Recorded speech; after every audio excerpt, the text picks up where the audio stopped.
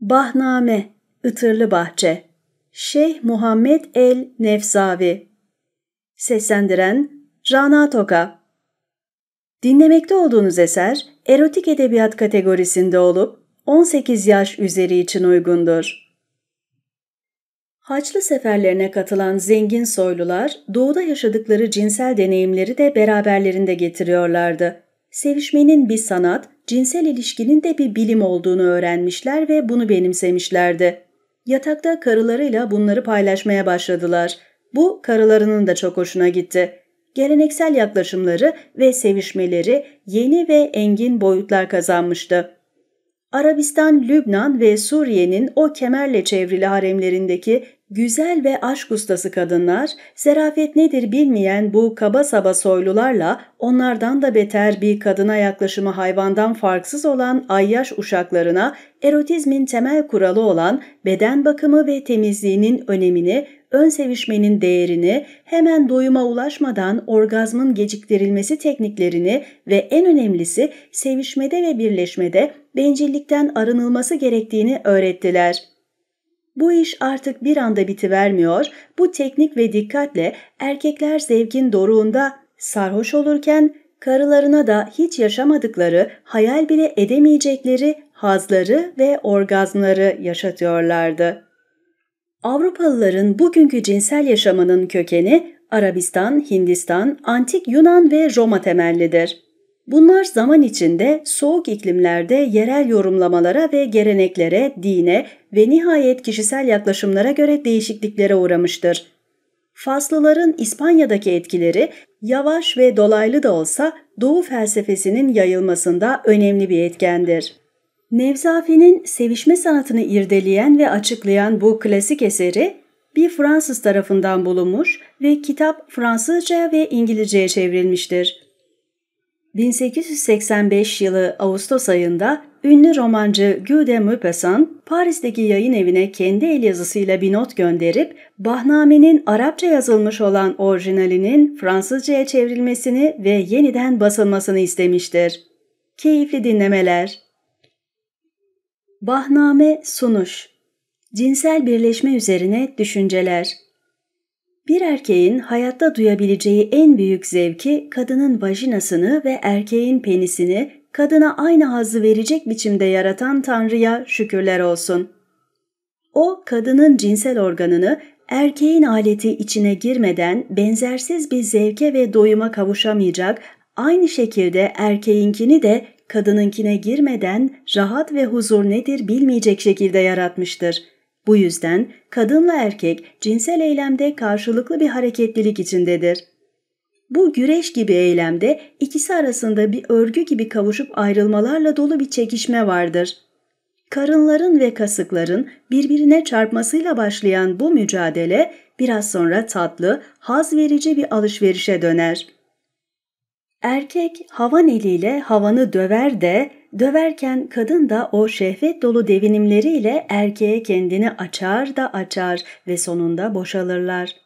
Kadının ağzının, yanaklarının, boynunun öpülmesi ve taptaze dudaklarının emilmesi Tanrı'nın bir nimetidir. Erkeğin aletinin sertleşmesini sağlar. Kadının bağrını memelerle donatıp gerdanını bezleyen ve yanaklarına o pırıltılı renkleri veren de yine Tanrı'dır. Tanrı kadına karşısındaki erkeğe aşk ilhamı veren gözlerle ok gibi pırıl pırıl kirpikler de ihsan etmiştir. Kadını yüz yuvarlak bir karın, güzel bir göbek, muhteşem bir bel çukuruyla donatan ve bütün bu şaheserleri o harika kalçaların üstüne oturtan da Tanrı'dır. Bu kalçaların arasına da Tanrı o savaş meydanını yerleştirmiş. İşte burası iyice dolgunsa bir aslanın başına benzer. Adı da Ferç'tir. Ah, acaba kaç erkek can vermiştir onun önünde? Sayısız koç yiğitlerin de aralarında yitip gittiği kaç erkek bedeni yatar bu kapının eşiğinde? Tanrı burayı da bir ağız, dudaklar ve bir dille süslemiştir. Burası bir ceylanın çölün kumları üstündeki ayak izleri gibidir. Bütün bunlar çok güzel iki sütunun üstünde toplanır ki bu da Tanrı'nın ayrı bir hikmetidir. Bu sütunlar ne çok kısa ne çok uzundur. Üzerlerinde dalgaların yuvalandığı dizler, baldırlar, ayak bilekleri ve topuklarla donatılmıştır. Yüce Yaratıcı kadını bir şehvet ve zevk denizine daldırmıştır. Sonra onu çok değerli ve göz alıcı örtülere sarıp gülücüklerle süslemiştir. O iştahları kabartan teniyle kadını yaratan ve ona bunca güzelliği bahşeden Tanrı, onu arzuları coşturan saçlar, dipdiri bir beden, dolgun göğüsler ve binbir cilveyle bezemiştir. Bunları yaratan Tanrı'ya şükürler olsun. Kainatın tek hakimi, kadınlara erkeklerin aklını başından alan bir ülke ihsan etmiştir. Zayıf olsun, güçlü olsun bütün erkekler kadın vuslatının esiridir. İnsanlar arasındaki birliğin de, bölünmelerin de, yerleşmelerin de, göçlerin de nedeni hep kadınlardır. Sevdiğinden ayrılan yakıcı bir aşk ateşiyle yanar. Bir çare bulamaz buna. Bir sürgün gibidirler hayatta, horlanır ve ezilirler. O hasret denizinin metceziriyle eriyip giderler. Bütün bunların nedeni içlerinde o sönmek bilmeyen birleşme arzusudur. Ben Tanrı'nın bir kulu olarak ona şükrederim. Güzel kadınlara aşık olmamak hiçbirimizin elinde değildir diye kaçıp gizlensek de ayrılsak da onlara sahip olma arzusundan kurtulamayız. Bunun için de Tanrı'ya şükrederim. Tanrı'nın birliğine, ondan başka tapacak Tanrı olmadığına yemin ederim. Bu şehadetime kıyamet gününe kadar sadık kalacağım. Aynı şekilde Tanrı'nın elçisi, peygamberlerin en ulusu olan Hazreti Muhammed Efendimiz'e de ona ve ailesine Tanrı'dan rahmet ve merhamet dilerim, şehadet ederim. Tanrı huzuruna çıkacağımız o günü düşünüp dua ederim. Her şeyin en hayırlısını veren ve bizleri öyle yönlendiren Tanrı'ya dua edelim. Bizlerden yardımını esirgemesin ve bizlere doğru yolu göstersin. Çünkü ondan yüce, ondan güçlü yoktur. Tanrı istemezse hiçbir şey olmaz. Kitabı 21 bölüme ayırdım. Öğrencilerin ve öğrenmek isteyenlerin daha kolay anlaması için bunu uygun gördüm. Her bölümde bir bedeni, bir öyküyü ya da bir kadının baştan çıkarıcılığını anlattım. 1. Bölüm Erkeğin Değeri. Ey vezir! Şunu biliniz ki yeryüzünde birbirine benzeyen ne iki kadın ne iki erkek vardır. Bazıları övgüye, bazıları yergiye layıktır. Övgüye değer bir erkek bir kadına yaklaştığında aleti şişer, büyür, sertleşip canlanır. Bu erkek çabucak boşalmaz.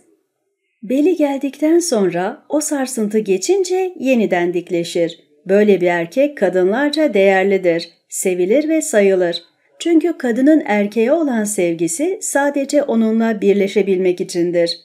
Bu nedenle erkeğin aletinin kalın ve uzun olmasını isterler. Bu erkek aynı zamanda geniş omuzlu, güçlü göğüslü ve dolgun kalçalı olmalıdır. Belinin gelmesini kontrol edebilmeli, sonra yeniden hazır olmanın yollarını bilmelidir. Aleti kadının içine tam oturacak boyda olmalıdır. Kadınlar bu erkekleri değerli bulur. Şairin dediği gibi. Görüyorum ki kadınların seçtiği delikanlılar hem hep kalender hem de hep güçlü olanlar. Çünkü değerli erkeğe gerçekten değer verenler şöyle sağlam bir aletle dolgun ve ağır kalçalar. Ve tabii bir de ağır ağır düzülmek istiyorlar. Sürdürmeli erkek sevişmenin o güzel tadını. Tam vaktine denk düşmeli o müthiş boşalması. Bitti derken haydi yeniden başlamalı. Cayır cayır yanmalı kadının ıslak vajinası. İşte bunlardır kadına o doyumsuz zevkleri verenler ve bunlardır kadının erkekte aradığı nitelikler. Kadının erkekte aradığı nitelikler. Rivayet olunur ki Abdülmelik bin Mervan cariyesi Leyla'yı ziyaret etmiş ve onunla sohbet ederken laf arasında kadınların erkeklerde neler aradığını öğrenmek istemiş. Bunun üzerine Leyla, "Ah efendim," demiş, "yanakları bize benzemeli." Peki başka? "Ah saçları da bizim gibi olmalı." Daha başka? "Efendiciğim, erkek sizin gibi zengin ve güçlü olmalı. Böyle olmayan bir erkek kadına ne verir, kadından ne alabilir?" Erkeklik organının nitelikleri. Erkeğin cinsel organının kadını tatmin edebilmesi için en çok 12 parmak ya da 3 el boyu, en az da 6 parmak ya da 1,5 el boyu olması gerekir. Bu ölçülerin üstünde ya da altında olanlar kadını tatmin edemezler. Sevişmede kokuların önemi. Güzel kokular, ister erkek ister kadın olsun, aşkı ateşler. Parfüm sürmüş bir kadın erkeği cezbeder, ateşlendirir. Aynı şekilde güzel bir koku kadın karşısında erkeği güçlendirir. Kadını elde etmesini kolaylaştırır. Bu konuda Kays'ın, Tanrı'nın öfkesi başının üstünden eksik olmasın, oğlu sahtekar Müseylime'ye ait bir öykü anlatılır. Bu yalancı adam Tanrı'nın peygamberi olduğunu söyleyip kerametler gösterebileceğini ileri sürdü ve ona inanmak aptallığını gösteren bazı Araplar Tanrı'nın gazabına uğradı. Bu sahtekar Kur'an'ı bilerek yanlış yorumlamış, Cebrail'in kendisine göründüğünü söyleyip kendine inanan gazilere Fil suresiyle ilgili şu alaycı yorumu yapmıştır. Bu suredeki fili gördüm ben. Nedir bu fil? Ne anlama gelir? O da 4 ayaklı bir mahluktur işte. Bir kuyruğu bir de uzun hortumu var. Elbet Tanrı'nın yarattığı şaheser bir hayvan. Kur'an'ı Kevser suresiyle de tartışıyordu. O değerli taşları başkalarına vermeniz için size verdik. Kendiniz kullanıp onlarla övünesiniz diye değil. Müseylime daha başka birçok sureyi böyle ele alıp yalancılık ve hilekarlıkla hepsinin anlamını değiştirdi. Müseylime bir gün peygamberin Tanrı ondan rahmetini esirgemesin mucizelerinden söz edildiğini duydu. Bunların arasında onun mübarek elini bir kelin başına sürdüğünde adamın kafasında hemen saçların çıktığı, susuz bir kuyuya tükürüp onu suyla doldurduğu, çamurlu suların bir anda tertemiz olduğu, kör bir adamın gözlerine bakıp adamı tekrar gördürdüğü ve elini bir çocuğun başına koyup 100 yıl yaşasın dediği ve bunun gerçekleştiği hikayeleri vardı. Müseylime'nin talihsiz inananları bunların üzerine ona gelip Hazreti Muhammed'in yaptıklarından haberin var mı diye sorarlar. O da ben daha iyisini yaparım der ama Tanrı'nın gazabını da üstüne çeker. Daha o uğursuz elini yarı kel adamın başına sürünce o kafadaki kalan saçlar da dökülür. Suyu çekilmiş olan bir kuyuya tükürünce sular kirlenir. Hasta gözlere bakınca o gözler hiç görmez olur. Elini başına koyup 100 yıl yaşasın dediği çocuk bir saat sonra ölüverir. İşte kardeşlerim, gözlerini gerçek ışığa, aklını o yüce Tanrı'ya kapayanların sonu budur. Müseylime gibi Beni Tamim aşiretinden Secah el-Tamimiye adlı bir kadın da kendisinin kadın peygamber olduğunu iddia ediyordu. Çevresinde büyük bir etki sahibi olan bu kadın Müseylime'nin söylediklerini duyunca 2 peygamber birden olmaz. Eğer o ise ben ve inananlarım onun yolundan gideriz. Yok eğer peygamber bensem o ve adamları bana katılır diyordu. Bütün bunlar Peygamberimizin sallallahu aleyhi ve sellem ölümünden sonra oluyordu. Secah Müseylime'ye bir mektup yazıp 2 peygamber birden olmaz. Adamlarımızı alıp karşılaşalım ve Tanrı'nın bize ilettiklerini ve Kur'an'ı tartışalım. Gerçek peygamber ortaya çıksın. Herkes de bunu kabul etsin der. Mektubu bir ulakla Müseylime'ye gönderir, onun ardından atına binip adamlarıyla yola çıkar. Müseylime mektubu alınca içini bir korku kaplar. Aşiretinin yaşlılarıyla görüşüp akıl almak ister ama hiçbirisi ona eskisi gibi yüz vermez. Aklı karışan Müseylime ne yapacağını bilemezken bilge bir kişi yanına gelip sakin ol der. Eğer söyleyeceklerimi yaparsan sorunun çözülür. Yeter ki öğütlerimi bir baba tavsiyesi gibi tut. Müseylime peki der. İnşallah bir işe yarar. Söyle bakalım. Yarın sabah şehrin dışında bir yere pırıl pırıl bir atlas çadır kurdur. İçini renk renk halılar, ipekli minderlerle süslet. Amber, misk, gül, yasemin, turunç yaprağı, sümbül, fulya kokularıyla donat çadırı. Altın buhurdanlıklarda nedde, sakız, öd ağacı yakılsın. Bu koku ve dumanlar dışarı kaçmasın diye çadırı sıkı sıkı kapattır. Sonra gidip tahtına otur ve kadın peygamberi içeri çağırt. O bu kokularla mest olur, rahatlayıp gevşer. O zaman ondan kendisini istersin. Arzunu yerine getirmekten kaçınmayacaktır. Ona bir kez sahip olursan O da adamları da inananları da sana tabi olur. Müseylime bu planı çok beğendi. Bunlar çok doğru öğütler, Allah senden razı olsun dedi. Hemen gereken hazırlıkları yaptırdı, çadırın içini suya bile işleyecek kadar yoğun kokularla donattı. Sonra tahtına oturup Secah'ı içeriye çağırdı. Yalnız kalınca konuşmaya başladılar. Müseylime onunla konuştukça kadının aklı karışır, yarı baygın bir duruma gelir. Müseylime vaktin geldiğini anlayınca onu kucaklayıp kulağına fısıldamaya başlar. Hadi gel sevişelim. Bütün bunları senin için hazırladım. İster sırt üstü yat, ister dizüstü dur.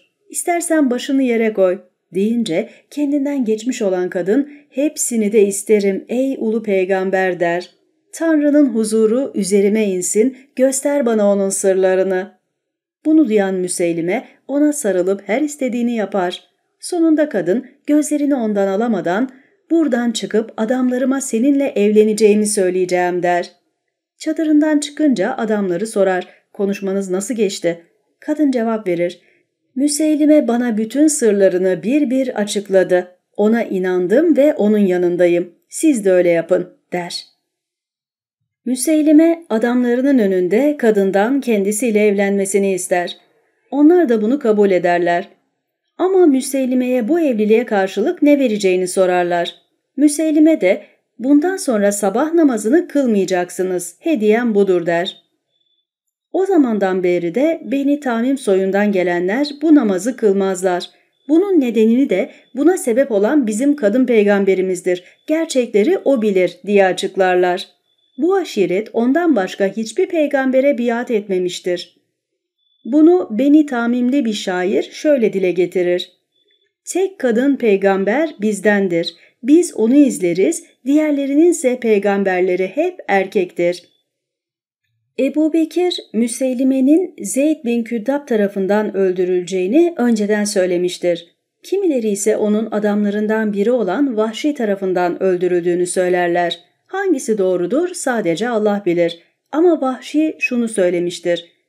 Cahillik edip en iyi insanı Hamza bin Abdülmuttalib'i öldürdüm. Sonra da en kötü insan Müseylime'yi. İnşallah Allah bu günahımla bu sevabımı tartıp beni bağışlar demiştir. Bu sözlerden Vahşi'nin peygamberi tanımadan önce Hamza'yı öldürdüğü, Müslümanlığı kabul ettikten sonra da Müseylime'yi öldürdüğü anlaşılır. Secah el-Tamimiye de Tanrı'nın inayetiyle tövbe edip Müslüman olmuştur. Sonra da peygamberin yakınlarından biriyle evlenmiştir. Hikaye böyle. Kadını memnun ve mutlu etmeye kararlı bir erkek onların gözünde değer kazanır, güler yüz görür. Erkek varlığıyla huzur vermeli, gösterişiyle diğerlerinden farklı, yakışıklı ve düzgün vücutlu olmalıdır. Dürüst, cesur ve cömert davranmalı, tatlı dil kullanmalıdır. Verdiği sözü tutmalıdır. Alçak gönüllülüğü bir erkeği yüceltir. Tanıdığı kadınlarla ve onların iltifatlarını anlatmakla övünen erkek aslında alçağın biridir. Sonraki bölümde bu erkekleri tanıyacağız. Memun adlı bir halifeyle sarayında onu ve vezirlerini, misafirlerini eğlendiren Behlül hakkında bir hikaye vardır. Soytarı bir gün halifenin huzuruna çıkıp arkasına oturmuş. Halife dönüp ona bakmış ve yine ne istiyorsun ey veledi zina demiş. Yüce Sultanım nasıldır merak ettim. Ben iyiyim, sen nasılsın? Karılarınla aran iyi mi bari? Behlül bir kadınla yetinmeyip ikincisini de almıştı. Soytarı sızlanarak hiç sormayın efendimiz demiş. Yenisi eskisinden beter çıktı. Bir de yoksulluk. Halife derdini bir şiirle anlatmasını isteyince Behlül şu dizeleri okumuş. Yoksulluğa zincirlendim, yanar yüreğim. Bu felaketler hiç bitmeyecek mi derim. Ne kısmetsizmişim, düştüm bin türlü derde. Horlanıp aşağılandım, eridim günden güne. Sultanım sen söyle layık mıyım ben bunlara? Ah yüce Tanrım, daha da alçaltma beni. Yetsin artık, bak zaten büküldü şu belim. Evime bile başım önde utanıp girerim. Memun peki ne yapacaksın, nereye gideceksin diye sormuş. Behlül, önce Tanrı'ya ve onun peygamberine, sonra da iman edenlere ihsan eden siz sultanıma demiş. Bundan hoşlanan halife, Tanrı'ya ve onun peygamberine inananların ve bize sığınanların başımızın üstünde yeri vardır. Ama karıların ne alemde, onu anlat bakalım deyince Behlül yeni bir şiir okumuş. Ah benim bu cahil, bu aptal kafam, nereden aldın şu ikinci karıyı be adam? Aralarında kuzu gibi yaşarım sandım. Aklımca koyunlarında keyfime bakacaktım. Döndüm iki dişi çakal arasında koça, yoruldum artık ikisinden de kaça kaça. Vurdular bana sanki bir boyunduruk, yaşar dururum böyle uyduruk uyduruk. İnsan istiyorsa hayatta rahat huzur, aklı varsa eğer evlilikten uzak durur.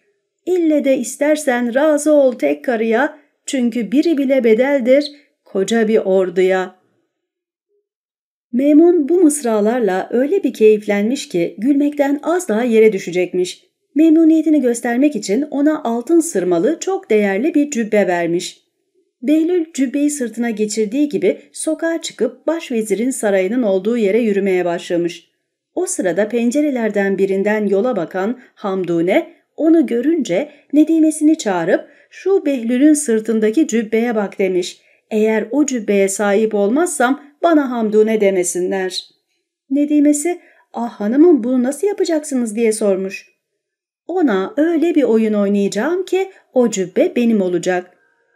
Behlül şeytana bile pabucunu ters giydirir hanımım. Herkes onunla dalga geçer ama aslında o onlarla için için eğlenir. Siz bu sevdadan vazgeçin. Yoksa o çakal sizi kendi tuzağına düşürüverir.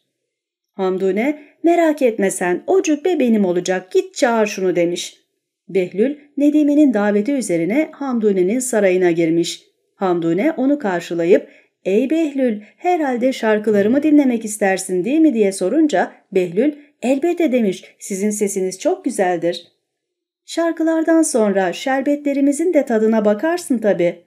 ''Tabii efendim'' demiş Behlül. Hamdune dinleyeni mest eden sesiyle ona şarkılar söylemiş. Fasıl bittikten sonra şerbetler gelmiş. Behlül yemiş içmiş kendinden geçmiş. Hamdune tam zamanıdır diyerek ''Ey Behlül'' demiş. ''Nedense şu giydiğin cübbeyi bana verecekmişsin gibi bir duyguya kapıldım. Yanılıyor muyum?'' diye sormuş. Behlül hemen cevap vermiş. ''Ah hanımcığım, isteğiniz başım üstüne ama bir and içtim. Bir kadının bir erkeğe verebileceği en güzel şeyi almadan kaftanı veremem.'' Hamdune şaşırmış bu cürete. ''Sen ne bilirsin ki o iş hakkında?'' diye sormuş. ''Ben mi ne bilirim? Tanrı'nın bu iş için yarattığı ben, bu konunun cahillerine öğretmenlik eden ben, işin inceliklerini bilen, bir kadının nelerden zevk alacağının, nasıl doyuracağının uzmanı olan ben mi ne bilirim? Ey hanımcığım, sevişmeyi ben bilmesem kim bilir?'' Hamdune, Memun'un kızı, başvezirin karısıydı. Tanrı ona öyle güzellikler vermişti ki görenin dizlerinin bağı çözülür, onun yüzüne bakamaz olurdu. Bir erkeğe bakması yetermiş onu perişan etmek için.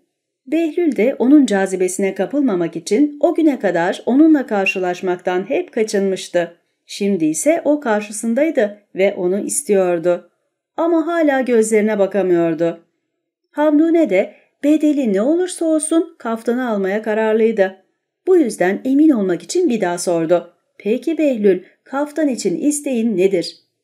''Sizi isterim, sizinle sevişmeyi.'' ''Demek öyle'' dedi kadın. ''Evet, çünkü kadınları benden iyi tanıyan yoktur. Neyi ister, neyi istemezler ben bilirim. Benim tek uğraşım aşktır. Ben aşkın sanatını da bilirim. Kadının susayan döl yolunu sulamasını da.'' Hamdune, Behlül'ün cesaretine hayran olup kendisine güveninden etkilenmiş, heyecanlanmış da sonra onun tatlı dilini biraz daha duymak amacıyla sormuş. ''Bana bu konuda bir şiir okur musun?'' ''Elbette, hem de memnuniyetle, yeter ki isteyin.'' ''O Behlül, evet istiyorum.'' deyince Behlül başlamış şiire. Erkekler yaşadıklarıyla birbirlerinden ayrılır. Kimi canlı neşeli, kiminin gözü hep yaşlıdır. Bir yanda ömür boyu çile çekenler bulunur, öte yanda kimileri taşı tutsalar altın olur. Talihi yaver gidenler dünyadaki her zevki tadarlar. Dert tasa nedir bilmeden yaşamın keyfine bakarlar. Hem bana ne bütün bunlardan, Acem'den, Arap'tan. Bir beklentim varsa eğer, o da sevgiden ve aşktan. Eğer şu aletim bulamazsa içine girecek bir ferç, aklım başımdan uçar gider, hayatım olur felç. Bak işte karşında, seni görünce nasıl kalktı şaha. İnkar etme hanımım, sen de hayransın bu ihtişama. Bırak fercinin içinde gidip gelsin birileri bir geri, yoksa sönmeyecek ateşi seni gördüğünden beri. Ama çekinme söyle, eğer yetmeyecekse bir keresi, yeter ki utanma sen iste, merak etme gelir gerisi. Ah benim güzel hanımım, ah gözümün nuru, hiç çekinme bundan, sevişmek insanın gururu. Yok istemiyorsan söyle bir kerecik bile beni, acı çektirme daha fazla, arttırma bu kederimi. Gene de gönlüm ister ki bana hiç kızmayasın. Tanrı adına benim bu edepsizliğimi bağışlayasın. Burada kalacaksam tatlı sözler duymak isterim. Dilin keskin bir kılıç gibi başıma inmesin derim. Aç kendini, yaklaşayım sana susuz ağza su gibi. Aç şu memelerini, sevip okşayayım görüp sebilini. Hadi utanma, aşkın tadını bu kulundan esirgeme. Sen de istiyorsun biliyorum, hayır olmaz deme. Merak etme sakın, dert olmam asla başına. Üzmeyeceğim seni bir an bile, endişen boşuna. Bu iş bitince ben kalacağım, sen de sen. Hep hanımım olacaksın, ben de kulun, istersen. Bu aşk kalacaksa saklı, niye kendimizi tutalım? Hadi gel bu ilahi güzelliği beraber kutlayalım. Aramızda ne olursa olsun bu Tanrı'nın izniyledir. Bugün karşında hiç şansım olmasa da bu böyledir. Hamdune bunları dinlerken neredeyse bayılacakmış. Behlül'ün bacakları arasındaki kabarıklığın boyunu görünce de dizleri tutmaz olmuş. Gözlerini oradan alamıyor, bir yandan da onunla yatsam ne olur diye düşünüyormuş. Bir vereyim diyormuş, bir vermeyeyim kendime. Bu kararsızlık içindeyken onun da arzuları coşmuş da coşmuş. Ferci sırılsıklam olmuş, kanı kaynamış, kasıkları kasılmış. Sonunda Behlül'ün onunla seviştiğini kimseye söylemeyecek kadar dürüst olduğunu düşünüp peki o zaman demiş. Cübbesini çıkartıp odasına geçmesini söylemiş. Ama Behlül istediğimi almadan cübbemi vermem diye diretmiş. Hamdune ayağa kalkıp biraz sonra yaşayacaklarının düşüncesiyle bacakları titreye titreye odasına yürürken yavaş yavaş kuşağını çözmeye başlamış.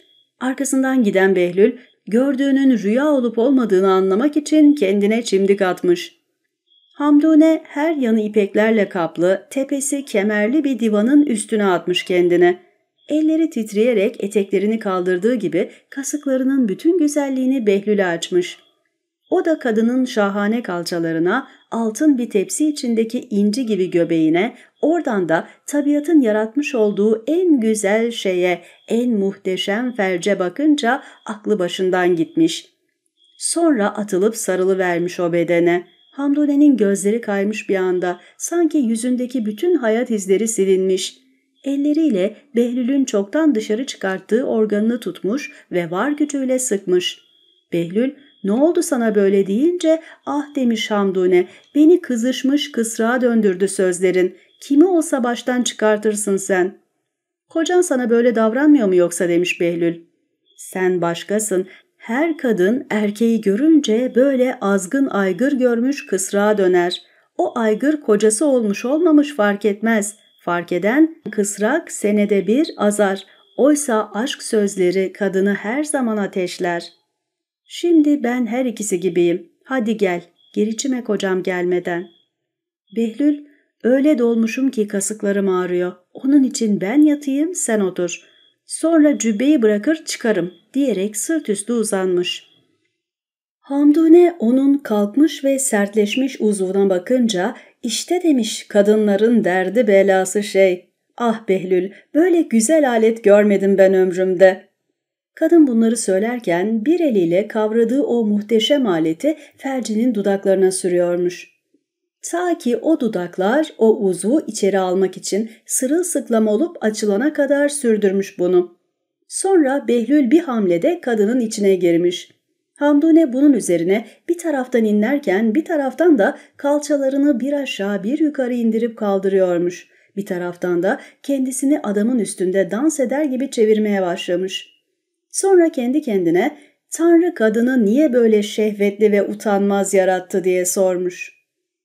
O müthiş boşalma gelinceye kadar da Behlül'ün dimdik uzvunun 1 milimi bile dışarıda kalmayacak şekilde içinde tutmuş. Sanki ferci bir tulumba gibi emmiş onu. Sonra ikisi de beraber gelince Hamdune o uzvu milim milim dışarı çıkarmış. "Çok güçlüymüşsün Behlül," demiş. Bir ipek mendille hem kendini hem de adamı kurulamış. Behlül de kalkıp gitmeye hazırlanmış. Hamdune "Kaftanı bana bırakacaktın, unutma," diye uyarmış onu. Behlül ona bakıp "Anlaşmamıza göre ben seni düzseydim kaftanı alacaktın ama sen beni düzdün. Bir de kaftanı mı istiyorsun hanımcığım?" demiş. "Ama kasıklarım dolu diye bunu sen istedin." "Şimdi boşaldı. Eğer kaftanı istiyorsan bırak bir de ben seni düzeyim. Sonra çıkar giderim." Hamdune demiş kendi kendine. "Nasıl olsa olan oldu. Ha bir olmuş ha iki. Kaftanı alıp onu başımdan savarım." Divana gidip uzanmış yine. Behlül "Anadan doğma soyunmazsan olmaz bu iş," demiş. Bunun üzerine kadın çırılçıplak soyunmuş. Behlül onun güzelliğini gözleriyle adeta içer gibi bakıyormuş. Kadının o harika kalçaları, incecik beli, dipdiri ve dolgun göğüslerine hayran olmuş. Bir ahunun boynu, bembeyaz kiraz gibi küçük ve aralık dudakları ıslak ve kıpkırmızıymış. Küçücük göbeği biraz sonra yaşayacağı zevkin etkisiyle ürpertiler geçiriyormuş. Dişleri 2 sıra inci gibi parlıyor, yanakları gül yaprakları gibi titriyormuş. Kapkara kemer biçimindeki kaşlarının altında simsiyah gözleri de baygın baygın bakıyormuş. Behlül hemen onu kucaklayıp bütün bedenini onunkine bastırmış. Dudaklarından başlayıp göğüslerine, kasıklarına kondurduğu öpücükleri sonra kadının fercine yöneltmiş. Onun ıslaklığının kokusundan başı dönmüş. Sonra o erguvan renkli güzelliğe dikmiş gözlerini. "Ah," demiş, "işte erkeğin ruhunun da aklının da kaybolduğu yer." Tekrar tekrar öpüp yalamış. Hamdune bu yalamalara daha fazla dayanamayıp adamın aletini tuttuğu gibi onu fercinin arasından bir anda içine sokmuş. Behlül hırsla ve güçle gidip gelmeye başlamış. Sonunda ikisi de kendilerini yakan o ateşi aynı anda gelerek biraz hafifletmişler.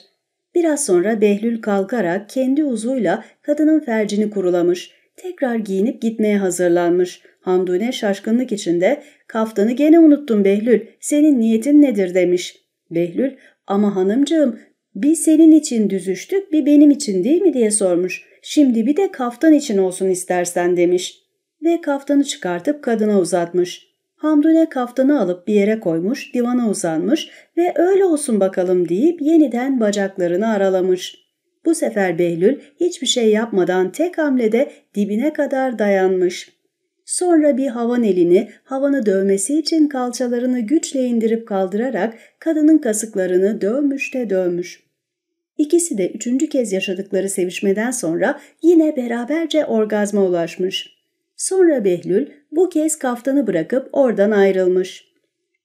Nedime içeri girip olanları anlamış ve "Ah hanımcığım, ben size demedim mi bu Behlül'e güven olmaz," diye dövünmeye başlayınca Hamdune "Bırak şimdi bunları," demiş. Susturmuş onu. Olan oldu. Hem zaten her fercin ağzında oraya girecek adamın adı yazılıdır.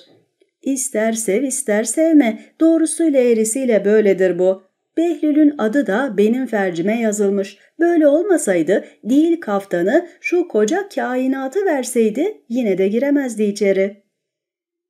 Bu sırada kapı çalınmış. Nedime kapıyı açtığında karşısında Behlül'ü görmüş. Adam bir bardak su istemiş kadından, o da getirip vermiş. Suyu içip bardağı geri verecekken elinden mahsus bırakmış. Bardak da yerde tuzla buz olmuş. Nedime de kızıp kapıyı Behlül'ün suratına çarpıp içeri girmiş. Ama o kapının önünde çömelip beklemeye başlamış. Biraz sonra Hamdune'nin kocası başvezir evine gelip Behlül'ü orada oturur görünce "Ne işin var senin burada?" diye sormuş. Soytarı, ah efendim demiş, sokağınızdan geçiyordum. Çok susamıştım. Sizin kapıyı çalıp bir bardak su istedim. Bir Nedime bana bir bardak su verdi ama bardak elimden kayıp kırılınca bana çok kızdı. Sinirinden sultanımızın bana hediye ettiği kaftanı sırtımdan çekip aldı. Başvezir, olmaz öyle şey demiş. İçeri seslenmiş. Kapı açılınca da verin şu adamın kaftanını diye çıkışmış evdekilere. Hamdune Behlül'e bakıp neler anlattın ona diye sorunca Behlül, ben kendi aptal kafamla bu hikayeyi uydurdum. Siz daha akıllısınız, daha güzelini eminim bulursunuz diye cevap verip kaftanı alıp oradan ayrılmış. 2. Bölüm. Övgüye değer kadınlara dair. Tanrı'nın inayeti başımız üzere olsun ki vezirim, bildiğiniz gibi kadınlar da birbirine benzemez. Övülecekler vardır, yerilecekler vardır. Kimi sevilir, kiminden nefret edilir. Bir erkek kadında nelere değer verir? Kusursuz bir beden, dolgun kalçalar, ince bir bel, diri göğüsler, siyah kınalı saçlar. Alnı geniş ve açık olmalı, gözleri kara, dudakları kırmızı olmalıdır. Tatlı bir gerdanı, kuğu gibi boynu göz almalıdır. Göbeği çukur, kasıkları geniş, ferci dolgun, kıllarının çıktığı yerden kabalarına kadar etli olmalıdır. Kalçaları sımsıkı, fercinin içi dar, kokusu güzel olmalıdır. Elleri ayakları ince ve zarif, kolları ise hafif dolgun, omuzları dik durmalıdır. İnsan böyle bir kadına önden bakınca büyülenir, arkadan bakınca mest olur. Ayakta başka güzeldir, otururken başka, yatakta yatarken de bambaşka güzeldir. Yürürken erkeğin içi bayılır, o giysilerin altındaki gizli güzelliklerin izini görünce. Az konuşup az gülmelidir kadın ama öz konuşup gülünce güller açmalıdır. Evinden çıkmamalı, komşulara bile gitmemeli, sırlarını kimseyle paylaşmamalıdır. Bir tek kocasına güvenmelidir. Bir ondan bir de evinin büyüklerinden hediye kabul etmelidir yalnızca. Akrabalarının işlerine karışmamalı, kimseyle tartışmamalıdır. Kocası onu istediğinde kendini vermeli, hatta kocasını gerekirse o etkilemelidir. Onun işlerinden dolayı suratı asıksa neşelendirmeyi bilmelidir. Kocasından başka erkeğe erkeksizlikten ölecek kadar daralmışsa bile bakmamalıdır. Vücudunun gizlerini ortaya koymamalı, adaba göre giyinmelidir. Güzel kokular sürmeli, kendine bakmalı, rastlık kullanmalı, dişlerini misvakla temizlemelidir. İşte böyle bir kadını bütün erkekler baş tacı yaparlar. Zenci Dorerame'nin öyküsü. Doğru olup olmadığını ancak Tanrı'nın bilebileceği bir öyküdür bu. Bir zamanlar çok güçlü bir kral varmış. Büyük ülkesini büyük bir orduyla idare edermiş. Ali bin Direme'ymiş bu kralın adı. Bir gece uyku tutmayınca başvezirini, başkumandanını ve muhafız alayının başını çağırıp kılıç kuşanmalarını söylemiş. Bu gece şehri gezmek istiyorum, siz de benimle geleceksiniz demiş. Üçü de baş üstüne diyerek Yüce Tanrı adına ve peygamberin inayetiyle haydi yola çıkalım demişler ve sokak sokak dolaşmaya başlamışlar. Bir gürültü duyunca bir sokağa sapmışlar. Bakmışlar ki yerde bir adam. Üstü başı perişan ağlayıp duruyor. Üstünü yumrukluyormuş. Kral adamın korkutulmadan kendisine getirilmesini istemiş. Adam yaklaşırken inim inim inleyip ah bu dünyada adalet nerede, bu ülkede neler olup bittiğinden kimsenin haberi yok mu, haberi olan bunları kralımıza anlatmaz mı diye ağlıyormuş. Yanındakiler korkma demişler, bizden sana zarar gelmez. Adam da korkma bizden kötülük gelmez diyorsunuz ama bir selamı esirgiyorsunuz. Tanrı'nın selamını esirgeyenlerden nasıl korkmayayım diye cevap vermiş. Kral bir gölgede yüzünü gizlemiş şekilde duruyormuş. Adamları da onun gibi tanınmamak için sarıklarıyla yüzlerini gizlemişler. Kral o haldeyken adama "Selamun aleyküm arkadaş" demiş. Adam da "Aleyküm selam" dedikten sonra "Niye bana arkadaş dedin?" diye sormuş. Kral "Adını bilmiyorum da ondan" demiş. "Az önce niye o sözleri söyledin? Ne oldu, ne geldi senin başına? Bana anlatabilirsin." "Bunları ancak bana yardım edebilecek, Tanrı'nın izniyle intikamımı almamı sağlayacak, beni bu utançtan kurtaracak birine anlatmaya ant içtim" demiş adam. "Tanrı'nın yardımıyla ben bunları yapabilirim" demiş kral. Bunun üzerine adam anlatmaya başlamış. Bunlar inanılmaz gibi görünse de doğrudur. Bir kadına aşık oldum. O da beni seviyordu. Mutluluk içinde yaşıyorduk. Derken bir karı koca ortaya çıktı. Kadınımın aklını çelerek onu bir fuhuş ve rezillik yuvasına götürdü. O günden beri de ben böyle oldum. Hayatım cehenneme döndü demiş. Nerededir bu dediğin ev? Kadının şimdi kimin yanında? O Dorerame adında bir zencinin yanında. O adamın evi ay gibi güzel kadınlarla dolu. Kralın sarayında bile böyleleri yoktur. Ayrıca bu zenciyi çok seven, her şeyini onun emrine amade kılan bir kadın var. İçki, mücevher, altınlar, gümüşler, giysiler ne isterse. Kral adamın söylediklerini şaşkınlıkla dinlerken veziri söz konusu zencinin kendi adamı olduğunu anlamış. Kral adama nerede bu ev diye sormuş. Ne yapacaksınız demiş adam. Sen hele bir göster. Elinizden bir şey gelmez. Kimse o zencinin yanına bile yaklaşamaz. Herkes korkar ondan. O eve girmek için ölümü göze almak gerek. Çünkü o adam çok güçlüdür ve korkusuzdur. Merak etme sen, ben ne yapacağımı bilirim. Adam bunun üzerine Tanrı yardımcınız olsun deyip önlerine düşmüş. Adam geniş bir sokağa girmiş, her yanı yüksek duvarlarla çevrili bir evin önünde durmuş. Hepsi yukarı tırmanacak bir yer aramışlar ama boşuna. Ev bir zırh gibiymiş adeta. Kral adama dönüp senin adın ne diye sormuş. Ömer bin Esad. İnşallah sen deli falan değilsindir. Değilim kardeşim ama böyle giderse o da yakındır. Tanrı yardımcınız olsun. Kral adamlarına bakıp içinizde bu duvara tırmanabilecek kimse var mı diye sormuş. Hepsi birden imkansız demişler. Tanrı'nın izniyle ben buraya tırmanacağım. Başka yolu yok ama sizin yardımınız gerek. Ne yapacağız? İçinizde en güçlü hanginiz? Muhafızların komutanı Cafer. Ondan sonraki? Başkomutan. Demek ondan sonraki de vezir. Ömer bu konuşmaları duyunca karşısındakinin kral olduğunu anlamış ve çok sevinmiş. Kral Ömer demiş. Demek kim olduğumuzu anladın. Ama bizim kılık değiştirip dolaştığımızı kimseye söylemek yok, tamam mı? Emriniz olur efendim. Kral Cafer'e dönüp ellerini duvara daya, sırtını kamburla, yere sağlam bas demiş. Cafer de öyle yapmış. Kral bu sefer başkomutana şimdi sen Cafer'in üstüne tırman demiş. O da tırmanmış.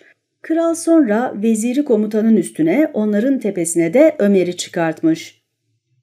Ömer şaşkınlık ve sevinçle Tanrı razı olsun ve yardımcınız olsun diyerek en üstten krala övgüler yağdırmış. Kral da Tanrı'nın ve onun yüce peygamberlerinin adına diyerek ellerini Cafer'in sırtına koyup onun omuzlarına çıkmış. Böylece teker teker omuzlara basa basa duvarın tepesine ulaşmış. Ve hepinizi bu yüzden ödüllendireceğim. Ömer seni de sarayıma alacağım. Şimdi en üstten başlayıp teker teker birbirinizin sırtından inip kapıda beni bekleyin. Sakın ayrılmayın demiş. Hepsi denileni yapmışlar. Kralın zekasına ve Cafer'in gücüne hayran kalmışlar. Kral aşağı inebileceği bir yer bulamayınca sarığını çözüp bir ucunu duvardaki çıkıntıya bağlayıp avluya inmiş. Üzerinde büyük bir asma kilit olan evin büyük kapısının önüne gelince ümitleri kırılır gibi olmuş. Başım dertte ama bana buraya kadar yardımcı olan Tanrım bundan sonrasına da yardım eder deyip etrafı kolaçan etmiş. Önce evde 17 oda olduğunu anlamış. Her biri birbirinden güzel eşyalarla birbirinden değişik tarzda döşeliymiş. Güzel desenli kilimler yerleri, duvarları süslüyor, renk renk kadife perdeler göz alıyormuş. Etrafa bakınırken birbirinden değişik renklerde sarı, siyah, kırmızı, yeşil mermerlerden yapılmış 7 basamaklı bir yer görmüş. Arkasından insanların konuşmaları duyuluyormuş. İlk basamağa adımını atıp dua etmeye başlamış. Tanrım bu işe giriştim, sonuna sen yardım et diye. İkincide iman edeni Tanrı'nın yardımıyla kimse yenemez. Üçüncüde Tanrı izin verirse bunu da başarırım. Dördüncüde en güçlü yardımcıma, Tanrı'ma sığınıyorum diye dua ede ede son basamağa ulaşmış. Nihayet kırmızı bir kadife perdenin ayırdığı bölmeye gelmiş. İçeriye bir göz atınca altın şamdanların ışıl ışıl aydınlattığı bir salonun ortasındaki fıskiyenin etrafına serilmiş, içinde bir kuş sütü eksik olan sofrayı görmüş. Salon göz kamaştırıcı bir zenginlik içindeymiş. Her yer altın yaldızlı eşyalarla dolu ve duvarlar değerli resimlerle süslüymüş. Sofranın çevresindeki 12 genç kızla 7 kadını görünce kralın kalbi duracak gibi olmuş. Her biri birbirinden güzel bu hanımların yanında 7 de zenci varmış. O güzel ve zarif kadınlardan birisi güzelliğiyle diğerini bile gölgede bırakıyormuş. Kendisine bir bakanın aşkına düşeceği bu kadının çok güzel, oval bir yüzü, siyah gözleri, ince ve kıvrak bir beli varmış. Kral bu güzellik karşısında bir an büyülenmiş ama sonra kendini toparlayıp "Şimdi aşkın meşkin sırası değil, önce buradan çıkmanın bir yolunu bulmalı" demiş. Odaya biraz daha bakınca içeridekilerin yiyip içmekten sarhoş olduklarını görmüş. Herkesin elinde şarap dolu kadehler varmış. Kral o sırada kadınlardan birinin yanındaki diğer kadına "Hadi bacım kalk bir kandil al da gidip yatalım" dediğini duymuş. İkisi birden oradan çıkıp perdeye doğru gelirken kral hemen bir kuytuya gizlenmiş. Onlara görünmemek için bir odayı gözüne kestirip girmiş ve dolaba saklanmış. Ama iki kadın da biraz sonra aynı odaya girmişler. Kral bu durumdan nasıl kurtulacağını düşünürken bakmış ki kadınlar çok sarhoş, hiçbir şey aldırmıyorlar, biraz rahatlamış. Biraz sonra iki kadın birbirlerine isimleriyle hitap ede anadan doğma kalıncaya kadar soyunmuşlar ve yatağa girip birbirlerine sarılıp sevişmeye başlamışlar. Kral, "Ömer haklıymış, burası rezil bir fuhuş yuvası" demiş kendi kendine. Biraz sonra kadınlar sarhoşluğun ve sevişmenin etkisiyle sızıp kalınca dolaptan çıkıp kadınların arasına uzanıvermiş. Bir zaman sonra sesini inceltip kadınlardan birinin adını söyleyerek "Kapıların anahtarları nerede biliyor musun?" diye sormuş. "Uyu artık şıllık karı" demiş öbürü. "Nerede olacak, her zamanki yerinde." Kral içini çekip "Tanrım bana sabır ver" diye mırıldanmış. Sonra bir daha sormuş. "Hava aydınlanıyor, kapıları açmam lazım. Söyle şu anahtarların yeri nerede?" "Dedim ya, her zamanki yerinde. Daha şafağın sökmesine epey var. Bırak da uyuyayım biraz." Kral içinden "Ah" demiş. "Tanrı korkusu olmasa bir kılıçta senin işini bitirirdim ya." Sonra gene sesini inceltip "Ay, ben bu anahtarlara kafamı taktım. Söyle nerede, alıp gideyim." "Seni sürtük" demiş öbürü. "Yine azdın değil mi? Fercin kaşınıyor bir erkek için. Bir gece düzüşmesen ölür müsün? Bak vezirin karısına. Zenci 6 aydır yalvarıyor ama bir kere bile vermedi kadın ona. Ama kalkıp da anahtarları isteme sakın. Şu seninkini bir kere versene de." Kral ne yapması gerektiğini hemen anlamış. Biraz rahatlamış. Konuştuğu kadın tekrar sızıncaya kadar biraz beklemiş, sonra kalkıp kadının giysilerini giymiş. Kılıcını gizleyip yüzünü kırmızı bir ipek peçeyle örtmüş ve sessizce dışarı süzülmüş. Salonun önündeki perdeden bakınca içeridekilerin çoğunun uyuduğunu görmüş. "Tanrım, bu sarhoşlar kim olduğumu anlamadan aralarından geçebilmem için bana yardım et" diyerek zencinin yatağına doğru yürümüş. Hiç kimse onun farkına bile varmamış. Ama yarı uykulu Dorerame onu için bir kere olsun düzmek istediği kadın sanıp hafifçe yerinden doğrulmuş. Adını söyleyip "O hoş geldin" demiş. "Hadi soyun da gir yatağa. Ben birazdan yanına geleceğim." Kral yeniden dua edip Tanrı'nın yardımını istemiş. Zencinin giysilerinde anahtarları aramaya başlamış ama bulamamış. Tanrı'nın dediği olur diye daha da cesaretlenip etrafına dikkatlice bakınca duvarda bir raf görmüş. Oradaki altın sırmalı giysilerin ceplerine bakınca aradığını bulmuş. Tam 7 tane anahtar varmış. Evin 7 kapısının anahtarları. "Tanrı isterse olur, ondan güçlüsü yoktur" diye sevinmiş. Dorerame tam o sırada içeri girince hemen midesini tutup inlemeye, kusacakmış gibi yapmaya başlamış. Sonra çabucak salondan çıkmaya yönelmiş. Dorerame arkasından bağırıp "Aferin sana" demiş. "Başkası olsa yatağı berbat ederdi." Kral salondan çıkıp kapıyı arkasından kilitlemiş. Birbiri ardına 6 kapıyı geçip sonra cümle kapısına ulaşmış ve onu da açıp dışarıda endişeyle bekleyen adamlarını içeri almış. Hepsi birden ne olduğunu sorunca da "Sonra anlatırım" demiş. İçeri girip "Tanrı'nın izniyle şu işi bitirelim." Vezir elbiselerine bakıp niye kadın gibi giyindiğini sormuş. Kral da "Onlar olmasaydı bu anahtarlar da olmazdı elimde" demiş. Onlarla beraber önce birbirleriyle sevişen o iki kadının odasına gidip üstündekileri çıkartıp kendi giysilerini giymiş. Oradan da doğru salona geçmişler. Perdenin aralığından içeri bakmışlar. Hepsi birden içerideki o eşsiz güzeli bir anda fark edip birbirlerine göstermişler. Kral, onu ben alacağım ona göre deyip eklemiş. Tabii bir sahibi yoksa. Onlar salondakileri gözetlerken Dorerame biraz önce birlikte olduğu kadınla beraber yataktan inmiş. Onların yerini başka bir zenciyle başka bir kadın almış. Böyle böyle 7 zenci de 7 kadınla sevişmiş. Bunlara katılmayan sadece o güzel kadın ve genç kızlar olmuş. Yalnız bütün kadınlar sevişmenin o güzel keyfini yaşayacaklarına yataktan aşağı adeta üzüntüyle ayrılıyorlarmış. Zenciler o güzel kadının ayaklarına kapanıyor, onu bir defa olsun düzmek için yalvarıyorlarmış ama o "Kılıma bile dokunamazsınız benim, şu genç kızlara da sakın göz dikmeyin, sakın onları da koruyacağım" diye adamları tekmeliyormuş. Biraz sonra Dorerame yerinden doğrulmuş, bir direk gibi kalkmış koca aletini kadının yüzüne vurarak "Tam 6 kez sana yalvardım bu gece benimle olman için ama artık sabrım kalmadı, eninde sonunda benim olacaksın" demiş. Kadın da "Gel otur yanıma, bu gece arzuna kavuşacaksın" deyince zenci oturmuş. Güzel kadın kalbinin derinliklerinden gelen bir sesle şu şiiri okumaya başlamış. Elimde değil ne yapayım, gözüm gençlerdedir benim. Şöyle sağlam yapılı, gözü pek bir delikanlı isterim. Aleti güçlü olur onun, bir kızı çevirir bir kadına, onunla bir defa yatan kadın hemen erer muradına.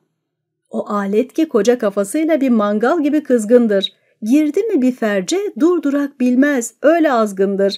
Hem her zaman hazırdır hem de kaya gibi sert, onu içine alan kadında ne gam kalır ne dert. Aşk dolu, hayat dolu, can dolu o muhteşem alet, sanır ki bütün yaşam istekli bir ferçten ibaret. Bir ileri bir geri bastırır durur, eğer eremezse muradına deli gibi azar kudurur. Tam zamanını nasıl da bilir, verir elime aletini, daha tutar tutmaz hissederim o doyumsuz şehvetini. Anlayınca geleceğini ver derim bana tohumunu, al işte sevgilim deyip boşalır, aydınlatır ruhumu. Hoş geldin, sefalar getirdin ey gözümün ışığı. Ah erkeklerin erkeği, ah yorgun fercimin yakışığı. Bırak biraz daha içimde dursun, acele etme sakın, çıkmamalısın hemen, bir daha gelmen çok yakın. O zaman gönlüm arınır, kalmaz hiçbir sorunum, gözlerim aşkla parlar, neşeyle dans eder dururum. And içer erkeğim benimle sevişmeye 70 gece, istediği gibi okşar beni bütün o gecelerde gönlünce. Güzel kadın şiirini bitirince kral hayretler içerisinde amma da ateşli kadınmış diye söylenmiş. Belli ki kocası yok ama yine de bir kaltak değil o. Baksanıza zenci kadına aşık, o kadar yalvarıyor ama kadın bir kere bile vermemiş. Ömer bin Esad krala "Haklısınız efendim, o kadının kocası 1 yıldır uzaklarda. Bu zenci gibi pek çok erkek ona yanaşmak istedi ama o hiçbirine yüz vermedi." "Peki kimdir kocası bu kadının?" "Babanızın, vezirinin oğlu." "Doğru ya, ben onun çok güzel, kusursuz bir kadınla evlendiğini duymuştum" dedi kral. "İşte bu kadın odur" dedi hepsi birden. Kral kim olursa olsun o kadın benim olmalı demiş ve Ömer'e dönüp sormuş. "Bunların içlerinde hangisi senin karın?" "Aralarında göremedim efendim." "Merak etme, onu bulacağız." "Efendim bu zenci de Dorerame olmalı."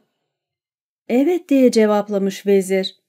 "O aslında benim kölelerimden biridir." "Şşt" demiş kral, "hadi iş başına, konuşmakla vakit kaybetmeyelim." Onlar aralarında fısıldaşırken Dorerame tekrar o güzel kadının yanına yaklaşmış. "Yalanlarından bezdim artık ey Bedir el Bedur, yani dolunayların en güzeli" diyerek kadına yaklaşmak istemiş. Kral bu adı duyunca "Vallahi tam ona göre bir ad bu, baksana ay gibi maşallah" demiş. Tam o sırada Dorerame kadına bir tokat atmış. Kral hem kıskançlık hem de öfke krizine tutulmuş. Bunun üzerine "O zenciyi öyle geberteceğim ki Bundan sonra onun gibi davranmak isteyenlere ibret olacak bu ölüm, demiş hırsla. Kadın bu arada zenciye, vezirin efendine ihanetin yetmiyormuş gibi bir de onun karısına ihanete yelteniyorsun. Halbuki o sana sevgisini verdi. Üstelik senin bir dediğini iki etmiyor. Oysa sen hala başka kadınların koynuna giriyorsun, diye sitem etmiş.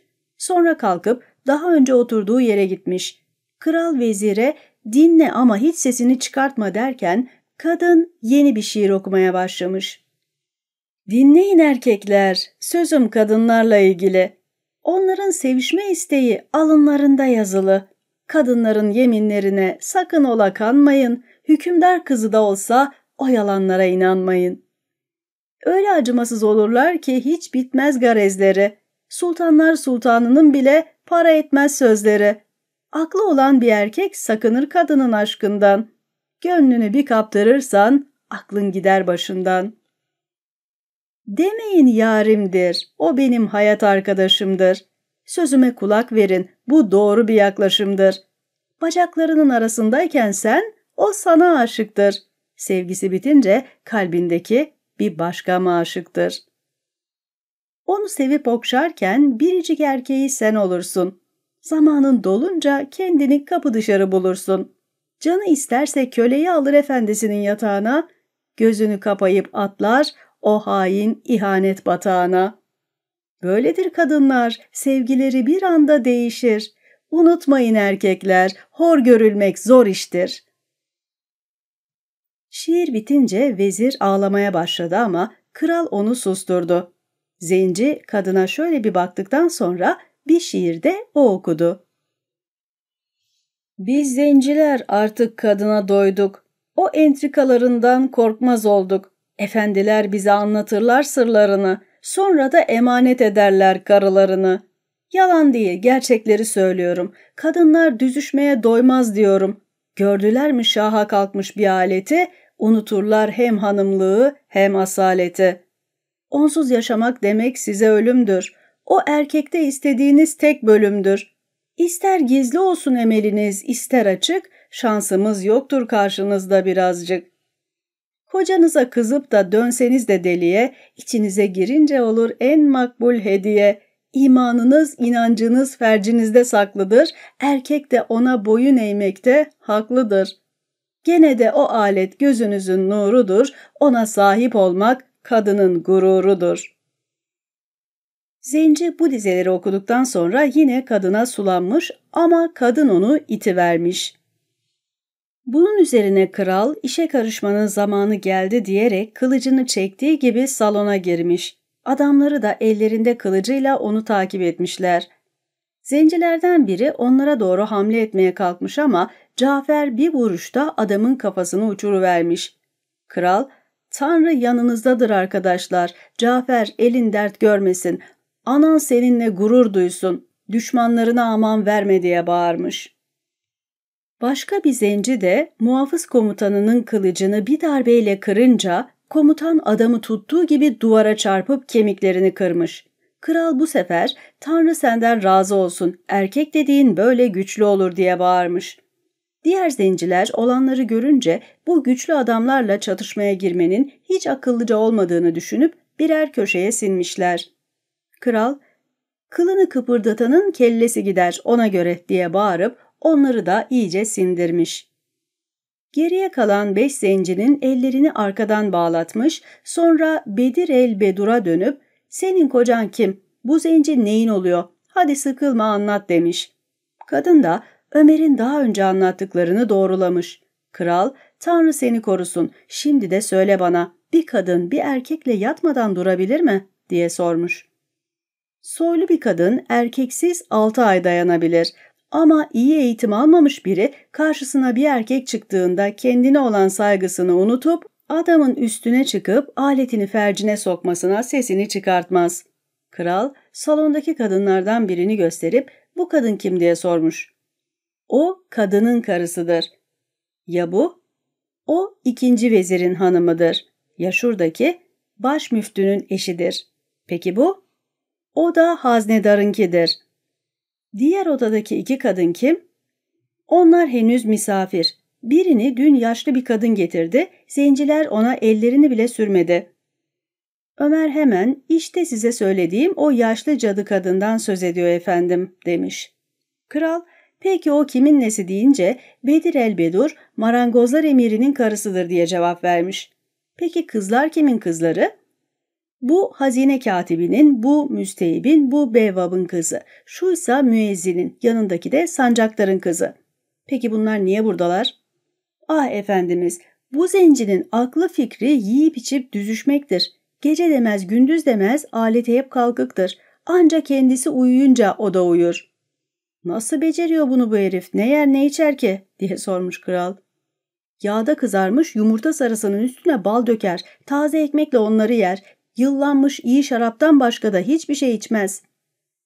Peki bu kadınlar buraya nasıl geldi onu söyle.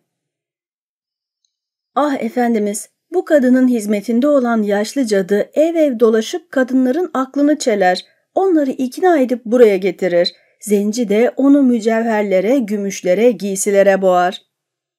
Nereden buluyor bu kadar değerli malları peki? Kadın bu soruya cevap vermeyip suskun kalmış. Kral rica etmiş, lütfen bana cevap ver. O zaman kadın başını eğip zencinin bütün bunları başvezirin karısından aldığını söylemiş. Kral durumu anlayıp, ''Ey Bedir el-Bedur, sana inanıyorum ve güveniyorum. Senin şehadetin benim için iki adilin tanıklığından da değerlidir. Şimdi benimle kendin hakkında konuş.'' diye ısrar etmiş. ''Bana kimse el bile süremedi şimdiye kadar. Uzun zamandır buradayım ama o zenci bana ulaşamadı.'' ''Bu gerçek mi?'' ''Evet efendim.'' Kadın kralın bunu neden sorduğunu anlamış. Kral da onun cevabının manasını kavramış. ''Peki bu zenci benim şerefime el uzattı mı?'' diye sormuş. ''Karınızla ilgili şerefinize saygılı olmuştur. Bu kepazeliğini oraya kadar vardırmamıştır. Ama Tanrı ona daha ömür vermişse ne yapacağını kimse bilemez.'' ''Bu diğer zenciler neyin nesi peki?'' ''Dorerame'nin avanesi. Buraya getirdiği kadınları düzüp keyfini alıp bıktıktan sonra onları bu arkadaşlarına bırakır. Hiç erkek olan erkek kadınını başkasına peşkeş çeker mi? Anlayın nasıl biri bu zenci.'' ''Peki Bedir el-Bedur, senin kocan niye bana gelip de benden yardım istemedi? Sizleri bu rezaletten kurtarmamı neden aklına getirmedi? Sen kendin niye hiç şikayette bulunmadın?'' ''Ey kralım, sultanım, o koca ordunun sahibi efendim. Ben kocamı çok severim. Ona içinde olduğum kötülüğü bir türlü iletemedim. Biraz önce okuduğum şiirde erkeklere kadınları anlatmak istedim. Anlamışsınızdır.'' ''Anladım tabii ve senden çok hoşlandım. Peygamberimiz, ona selam olsun, adına senden anlatmanı istiyorum. Bana hiç korkmadan her şeyi anlat. Sana aman bahşediyorum. Bu zenci seninle yattı mı? Herhalde kendini onun gücünden korumak çok zor olsa gerektir.'' ''Yüce kralım, ülkenin sahibi yüce efendim.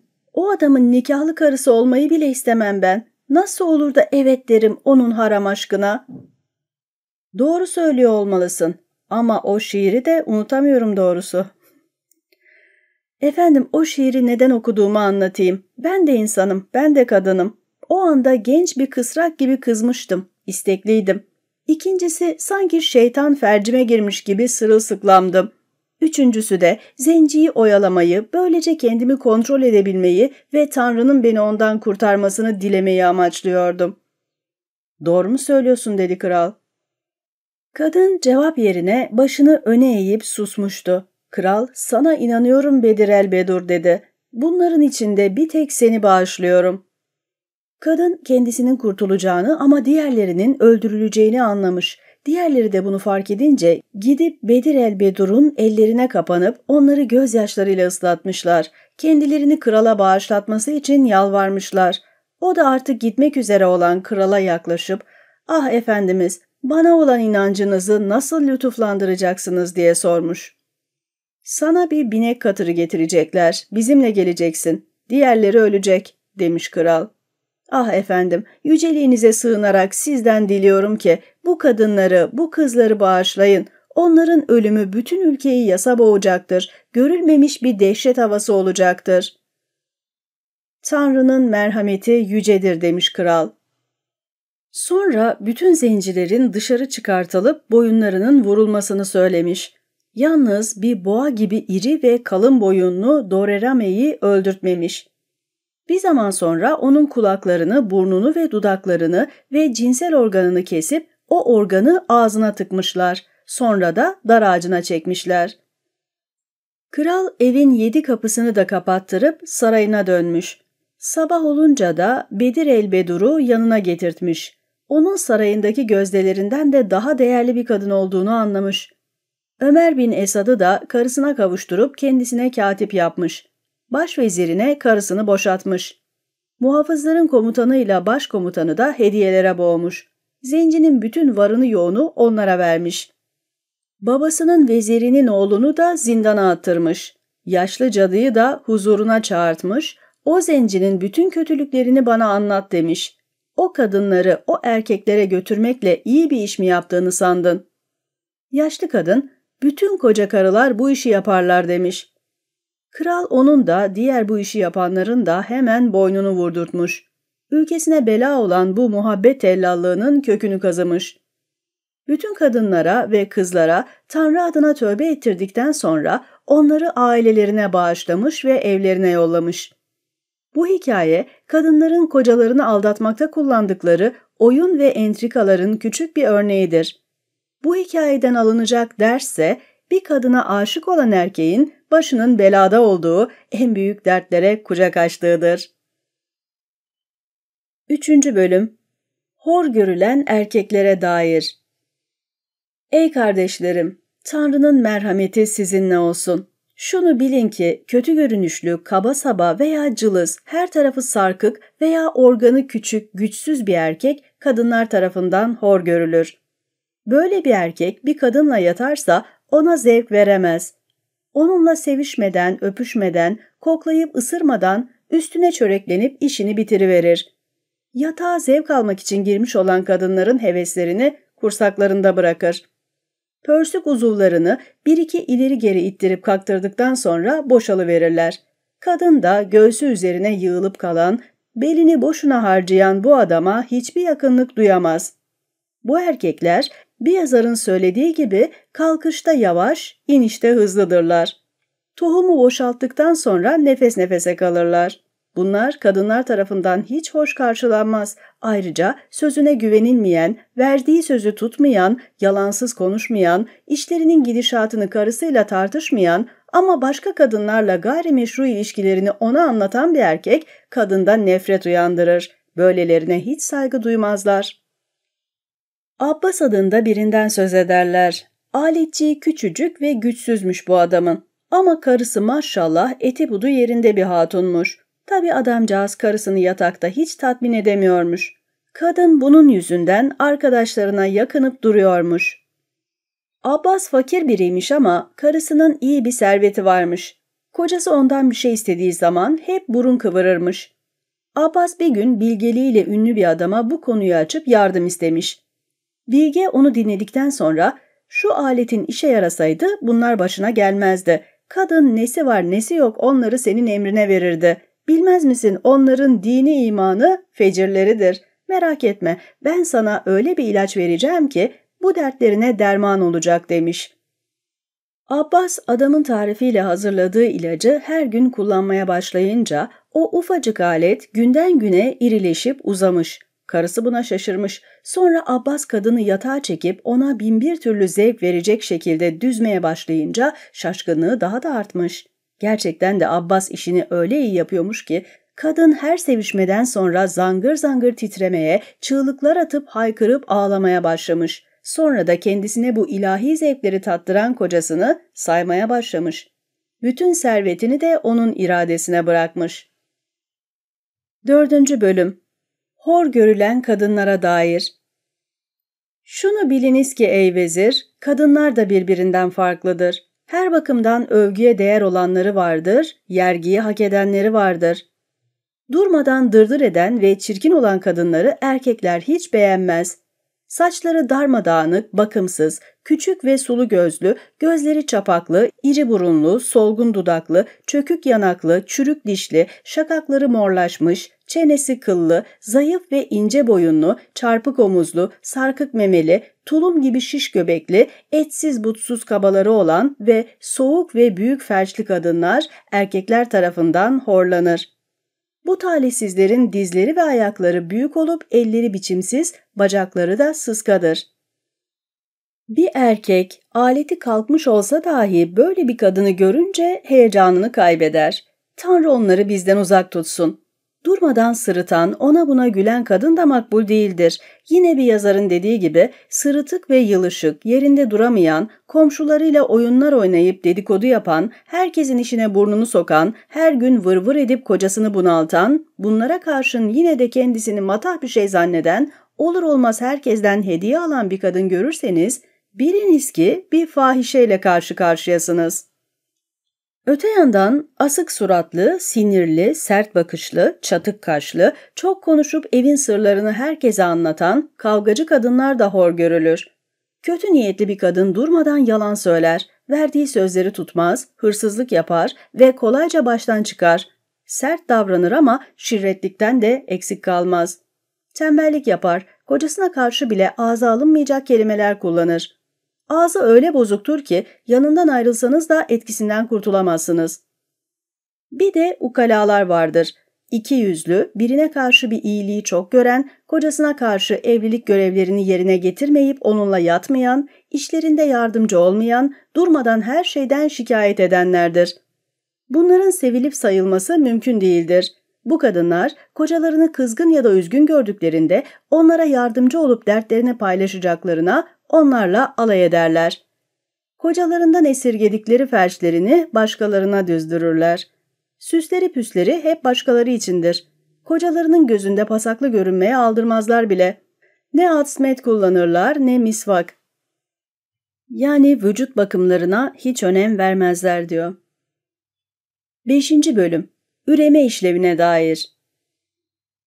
Biliniz ki ey vezirim, bir kadınla yatıp onunla cinsel birleşmenizin hem zevkli hem de sıhhatli olmasını istiyorsanız mideniz yiyecek içecekle dolu olmamalıdır.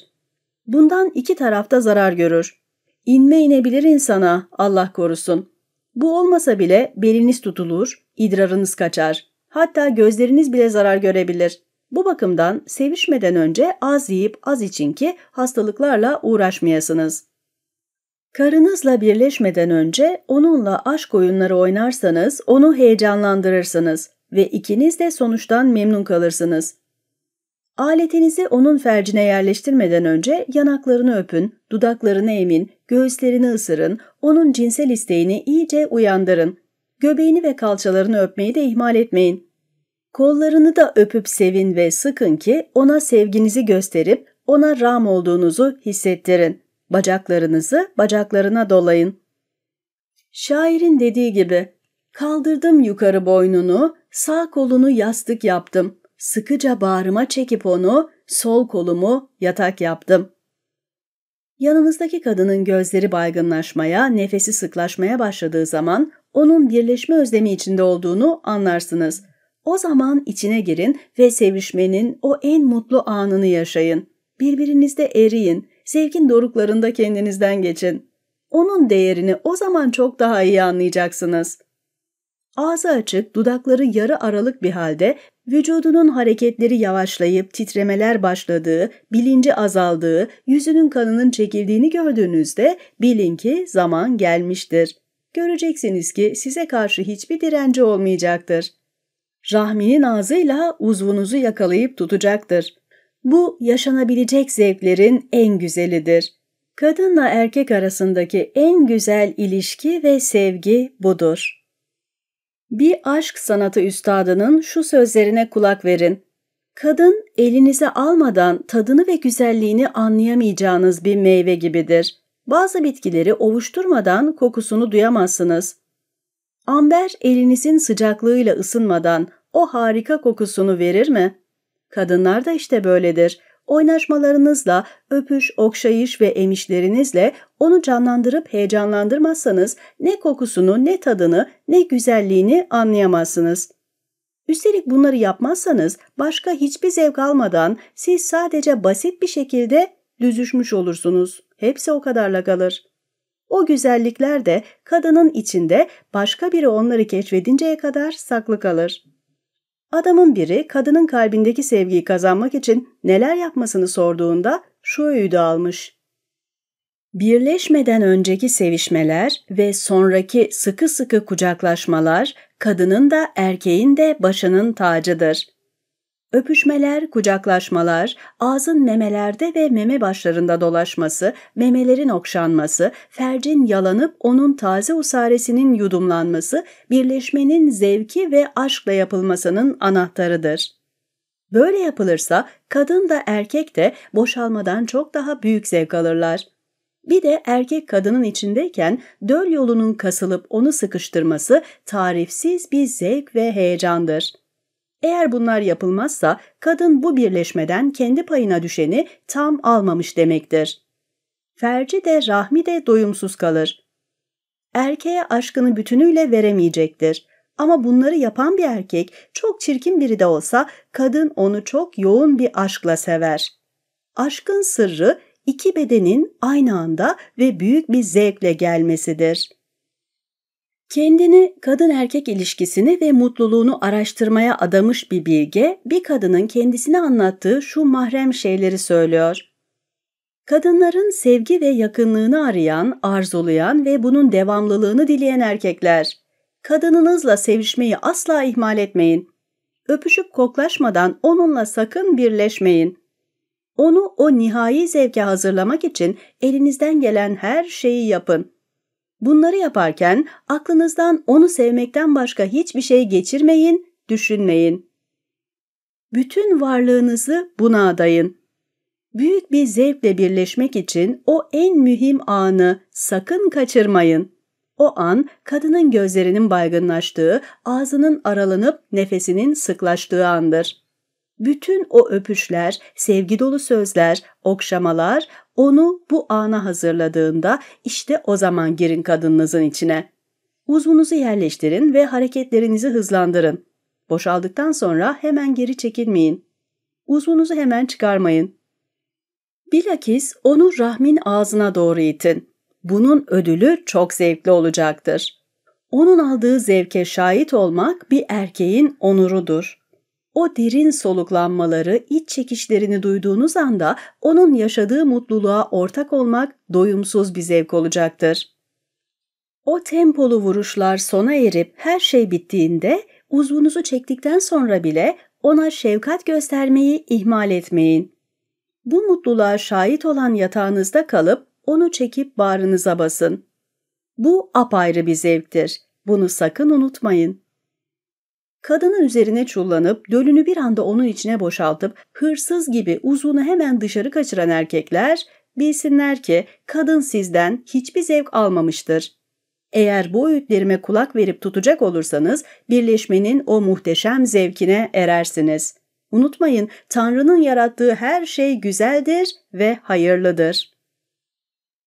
6. Bölüm Cinsel birleşmeye ve sevişmeye faydalı olan her şeye dair. İşte ey vezir, Tanrı'nın ihsanı başınız üzerine olsun. Kadını da erkeği de doyuracak bir birleşme olsun isterseniz, önce kadınla sevişmeli, oynaşmalı, vücudunu okşayıp dudaklarını öpmelisiniz. Memelerini emerseniz bu onu heyecanlandırır, birleşmeye hazırlarsınız. Yatakta döndürün onu durmadan, yüzüstü arka üstü çevirin. Ta ki gözlerindeki o baygınlığı görünceye kadar. Dudakları titremeye, teni ürpermeye, solukları sıklaşmaya başladığı zaman daha önce de söylediğim gibi vücutlarınızı sıkı sıkı birbirine dolayıp kasıklarının arasına girin. Bu öğütleri tutarsanız bu sevişme ve birleşme size unutulmaz mutluluklar sağlar. Söylendiği gibi iyi bir birleşme istiyorsanız kadınınızı yatırıp ona sıkı sıkı sarılın. Göğsünü göğsünüze, ağzını ağzınıza yapıştırın. Nefesleriniz birbirine karışsın. Memelerini, karnını, kaba etlerini öpün ve okşayın. Kollarınızla onu öyle sıkın ki zevkten erisin, bitsin, sarhoşlasın. Sonra ona sahip olun. Birleşme bittikten sonra hemen çekilmeyin. Yavaşça yanına uzanın. Eğer kadın gebe kalmışsa Tanrı'nın izniyle bu çocuk erkek olacaktır.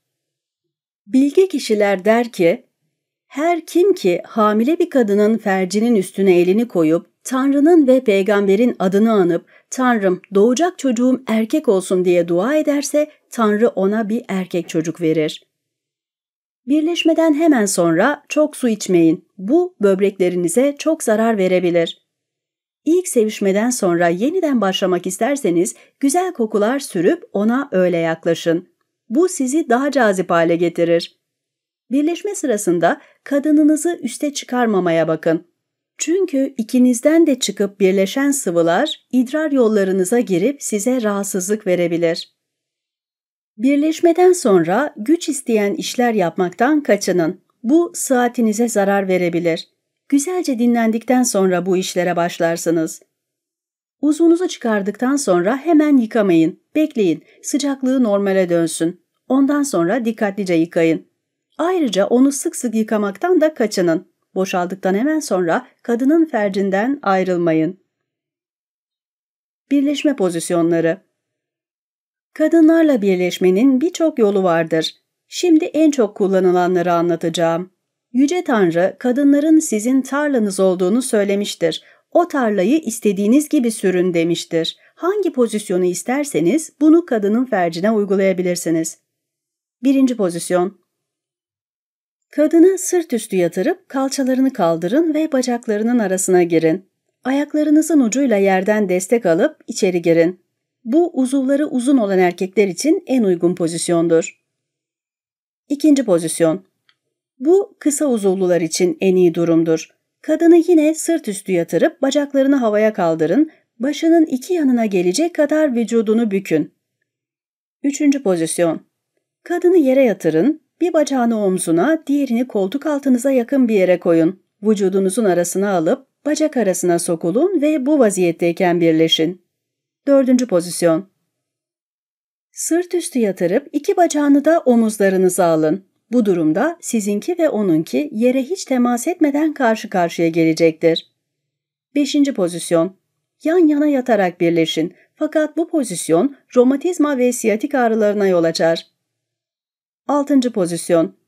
Kadın dizleri ve dirsekleri üzerinde durur. Bu durumda ferci arkaya doğru çıkar, siz de oradan sokulun. 7. pozisyon. Kadın yan yatar, onun bir bacağını omzunuza alıp diğerini bacaklarınızın arasına gelecek şekilde yanına uzatırsınız. Sıkıca kucaklayıp göğsünüze çekersiniz. 8. pozisyon. Kadın rahat bir şekilde bağdaş kurmuş otururken o durumunu hiç bozmadan arka üstü yatırın ve siz de dizlerinizin üstünde durup at biner gibi fercine girin. 9. pozisyon. Kadını hafifçe isterseniz orta yükseklikte bir yere oturtup bacaklarını ayırın ve ayaklarını yere bastırın. 10. pozisyon. Kadını alçak bir divanın kenarına oturtup elleriyle divanın kenarlarını tutturun. Siz bacaklarının arasına girince sizi sarmalamasını sağlayın. Siz de ellerinizle divanın arkasını tutup güç alarak içeri girin. Yalnız gidip gelirken hareketlerinizin birbirine uyumlu olmasına dikkat edin. 11. pozisyon. Sırt üstü yatarken kaba etlerinin altına bir minder koyun. Sonra bacaklarını açıp araya girin. Kadın iki ayak tabanını birbirine bastırırken içeride olun. Bunlardan başka pozisyonlar da vardır ve bunlar Hintliler tarafından uygulanmaktadır. Onlar bu konuda çok bilgili ve usta oldukları için bunların bilinmesinde de fayda vardır. Çünkü bu pozisyonlar daha çok kadınlara zevk vermek üzere uygulanır. Bu pozisyonlar şöyledir. Tıkama pozisyonu. Kadını belinin altına bir yastık yerleştirerek yatırın. Ayak uçlarınızın üstüne çömelip kadının kalçalarını göğsüne doğru güçlü bir şekilde iterek bastırın. Sonra ellerinizi onun koltuk altından geçirin, omuzlarını sıkıca tutun. Tam boşalırken onu kendinize sıkıca çekin. Bacakları göğsünde, kalçaları yüksekte olduğu için rahmi ileri uzanmış olacaktır. İçeride hareket edecek hiç boşluk kalmayacaktır ve ferci uzvunuzu sıkıca tutacaktır. Bu pozisyon sadece tam sertleşemeyen ve kısa uzuvlu erkekler için uygulanır. Kadın için zor bir pozisyondur. Uzun bir uzuvla denemek kadına zahmet verebilir. Kurbağa pozisyonu. Kadını sırt üstü yatırıp topuklarını kalçalarına değecek kadar geriye itin. Sonra dizlerinizin üstünde içeri girin. Tam boşalacakken dizlerini koltuk altınıza alıp kollarını sımsıkı tutarak kendinize çekin. Ayak parmakları üstünde. Kadını sırt üstü yatırıp kalçalarının arasına ayak parmaklarınıza yüklenerek çömelin. Kadın bacaklarını sırtınıza dolayacaktır, ellerini ensenizde birleştirecektir. Bacaklar havada. Kadını sırt üstü yatırın, kalçaları birbirine bitişik durumda, ayak tabanları havaya gelecek şekilde bacaklarını kaldırın ve bu pozisyonda birleşin. Teke pozisyonu. Kadın yan yatarken üstteki bacağını kaldırıp makas gibi açar ve üstteki bacağını belinize dolar. Bacak arasına çömelir ve içine girersiniz. Harekete geçince de kadını kollarından ya da omuzlarından tutup kavrarsınız. Arşimet burgusu. Erkek sırt üstü yatarken kadın yüzü erkeğin yüzüne dönük olarak onun uzvunu içine alır. Ellerini yana açıp yatağa dayayarak karnını erkeğin karnına bastırmadan inip kalkar. Erkek de yumuşak hareketlerle kadına uyum sağlar. Bu durumdayken erkekle öpüşmek isterse ileriye uzanarak bunu yapabilir. Perende pozisyonu. Kadın bir pantolon giyip pantolonu topuklarına kadar indirir. Sonra öne doğru bükülerek başını topuklarına kadar getirir ve ensesini ayaklarının arasındaki pantolona dayar. Sonra erkek bu pozisyonu hiç bozmadan kadını arka üstü çevirir, erkek bacaklarını altına alıp uzvunu tam karşıdaki fercin karşısına getirir. Deve kuşu kuyruğu. Kadın yatakta sırt üstü uzanır ve erkek kadının önünde diz çöker. Kadını sadece başıyla omuzları yatağa temas edecek şekilde bacaklarından tutup yukarı kaldırır. İçine girdikten sonra kalçasını kavrar, kadın da bacaklarını erkeğin boynuna dolar. Çorap giydirme pozisyonu. Kadın arka üstü yatarken siz diz çöküp uzvunuzun başını baş ve işaret parmaklarınızın yardımıyla kadının fercine ve dudaklarına sürtmeye başlarsınız. Bu sürtüşme sonucu iki tarafta ıslandıktan sonra kadın hazır duruma gelir. Kalçalara baka baka pozisyonu. Erkek sırt üstü yatar, kadının arkası erkeğin yüzüne dönükken erkeğin uzvu ferce girer. Erkek de kalça ve bacaklarıyla yandan kadını sıkıştırır. Kadın da ellerini yatağa dayayıp başını öne eğerek erkeğin kalçalarına baka baka sallanmaya ve inip kalkmaya başlar. Gökkuşağı pozisyonu. Kadın erkeğe sırtını dönerek yan yatar, erkek girdikten sonra kadının sırtına ellerini koyar. Kadın da erkeği bacaklarından tutarak iki vücut bir yay çizecek hale gelinceye kadar kendine doğru çeker. Mekik dokuma pozisyonu. Erkek ayak tabanlarını birleştirip yere oturur ve bacaklarını ayırır. Kadın erkeğin ayakları üstüne, kaba etleri gelecek şekilde oturur ve erkeğin uzvunu içine alır. Kollarını erkeğin boynuna dolayarak ileri geri gidip gelmeye başlar. Erkek de ayakları üstündeki kadının kalçalarını, ayaklarını aşağı yukarı oynatarak dengeler. Eğer dışarı çıkacak gibi olursa kadını belinden tutup kendinize çekebilirsiniz. Bu pozisyonda kadının erkekle işbirliği ve uyumu çok önemlidir. Hedefe vurma. Erkek bacakları iki yana açık olarak yere oturur. Kadın da bacaklarını ayırıp erkeğin kucağına oturur. Sonra bacaklarını erkeğinin arkasına dolar. Yavaş yavaş içine alır. Sonra kollarını erkeğin boynuna sarıp içinde gidip gelmesine yardımcı olacak biçimde harekete geçer. Arkadan giriş. Kadın karnı ve kasıklarının altına bir minder koyarak yüzü koyun yere uzanır ve kalçalarını yükseltir. Erkek kadının yukarı kalkmış ve ileri çıkmış fercine aletini dayayarak içeri girer. Birleşmedeki en kolay usul budur. Koçbaşı girişi. Kadın diz çöker ve dirseklerini yere dayar. Erkek arkasında diz çökerek giriş sağlar. Kadın bu pozisyonda elinden geldiğince döl yolunu sıkmalıdır. Erkeğin de elleriyle kadının omuzlarını tutması gerekir. Mıhlama pozisyonu. Kadın destek almak için bir duvara yaslanır, ayakta duran erkeğin boynuna kollarını, beline de bacaklarını dolar. Fercini onun kasıklarına doğru iter. Erkek yavaşça aleti içeri sokar. Aşk içinde eriyiş. Kadın sağ yanına, siz de sol yanınıza yatın ve sol bacağınızı biraz ileri uzatarak sağ bacağınızı kadının kalçasının üstünden göğsüne doğru koyup uyluklarınızın arasına alın. Böylece onun kalçalarını sıkıştırmış olursunuz. Girişten sonra karşılıklı ve uyumlu bir şekilde hareket etmeye başlarsınız. Tarz eş şat. Kadın elleri ve dizlerini yere koyarak 4 ayak pozisyonunda durur ve başını 2 kolunun arasına sokar. Erkek arkadan kadının kalçalarını kaldırarak fercini aletin hizasına getirir ve yavaşça içeri girer. Yarış atına biniş pozisyonu.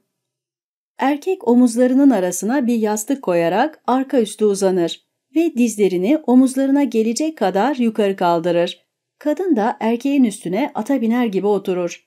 Erkeğin uyluklarının kalçasına yakın olan bölümü ve karnı kadın için bir eğer vazifesi görür. Kadın içeri aldıktan sonra yukarı aşağı hareket etmeye başlar. Erkek de kalçalarını indirip kaldırarak onun hareketlerine uyum sağlar. Kadın sol eliyle erkeğin sağ omzunu tutar, bu durumda bir yarış atına binmiş bir kadına benzer. Kadın güç almak için dizlerini yere dayayabilir. Yuvadaki erkek. Kadın sırtını bir yastığa dayayarak arka üstü yatar. Erkek kadının bacaklarını aralayıp içeri girer ve 2 eliyle yastığın uçlarını sıkıca kavrar. Kadın bundan sonra kalçalarını yataktan kaldırabildiği kadar kaldırır ve yine indirir. Erkek de bu harekete uyum sağlar.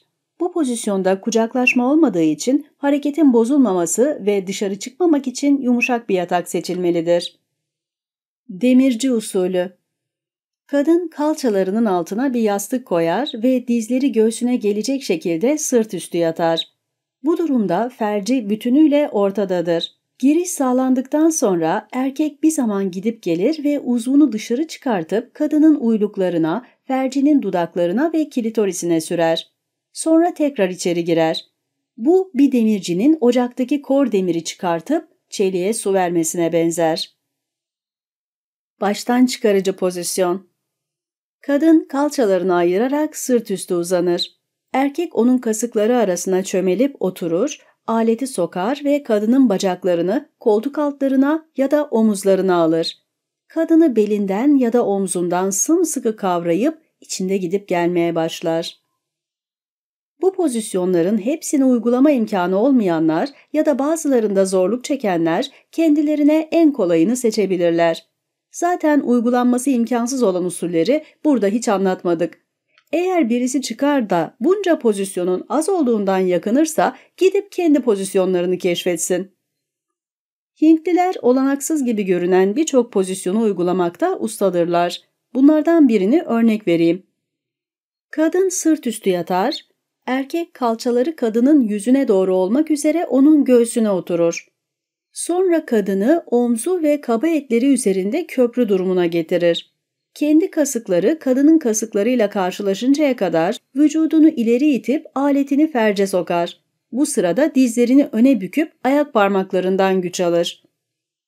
Görüldüğü gibi bu gerçekleşmesi çok zor ve yorucu bir pozisyondur. Hatta bence bu sadece bir hayal ürünüdür. Daha önce söylediklerimse sağlıklı ve normal bedenler için uygulanabilir pozisyonlardır. Ayrıca kadın ve erkeklerin birbirleriyle uyum sağlamasına da bağlıdır. Şahıslardan birinin kamburluğu, kısalığı, şişmanlığı gibi durumlarda bunlar da işe yaramayabilir. Şimdi değişik beden yapılarında olanlar için bazı birleşme pozisyonlarını anlatacağım. Her birinin kendine özgü uygulaması vardır. Önce zayıf bir erkekle şişman bir kadını ele alalım. Eğer erkek yan yana düzüşmek istiyorsa kadının üstteki uyluğunu kendi göğsüne doğru kaldırır ve belinin üstüne koyar. Altta kalan kolunu başının altına yastık yapar ve kendi kalçasının altına bir minder koyar. Böylece erkeğin kasıkları yükselmiş olur. Kadının altta kalan kalçasının kalınlığı yüzünden bunlar gereklidir.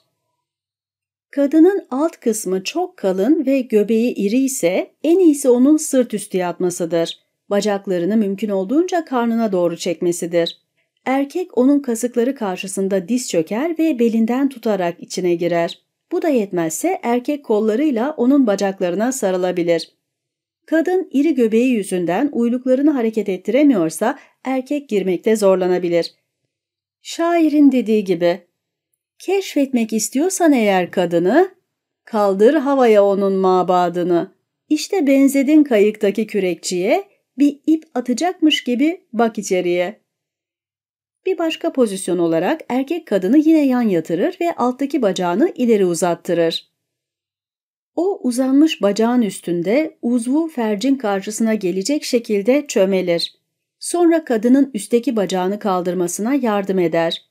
Elleriyle kadının bacak ve kalçalarını kaldırırken ayak uçları yerde ve dizleri bükülü olarak içeri girer.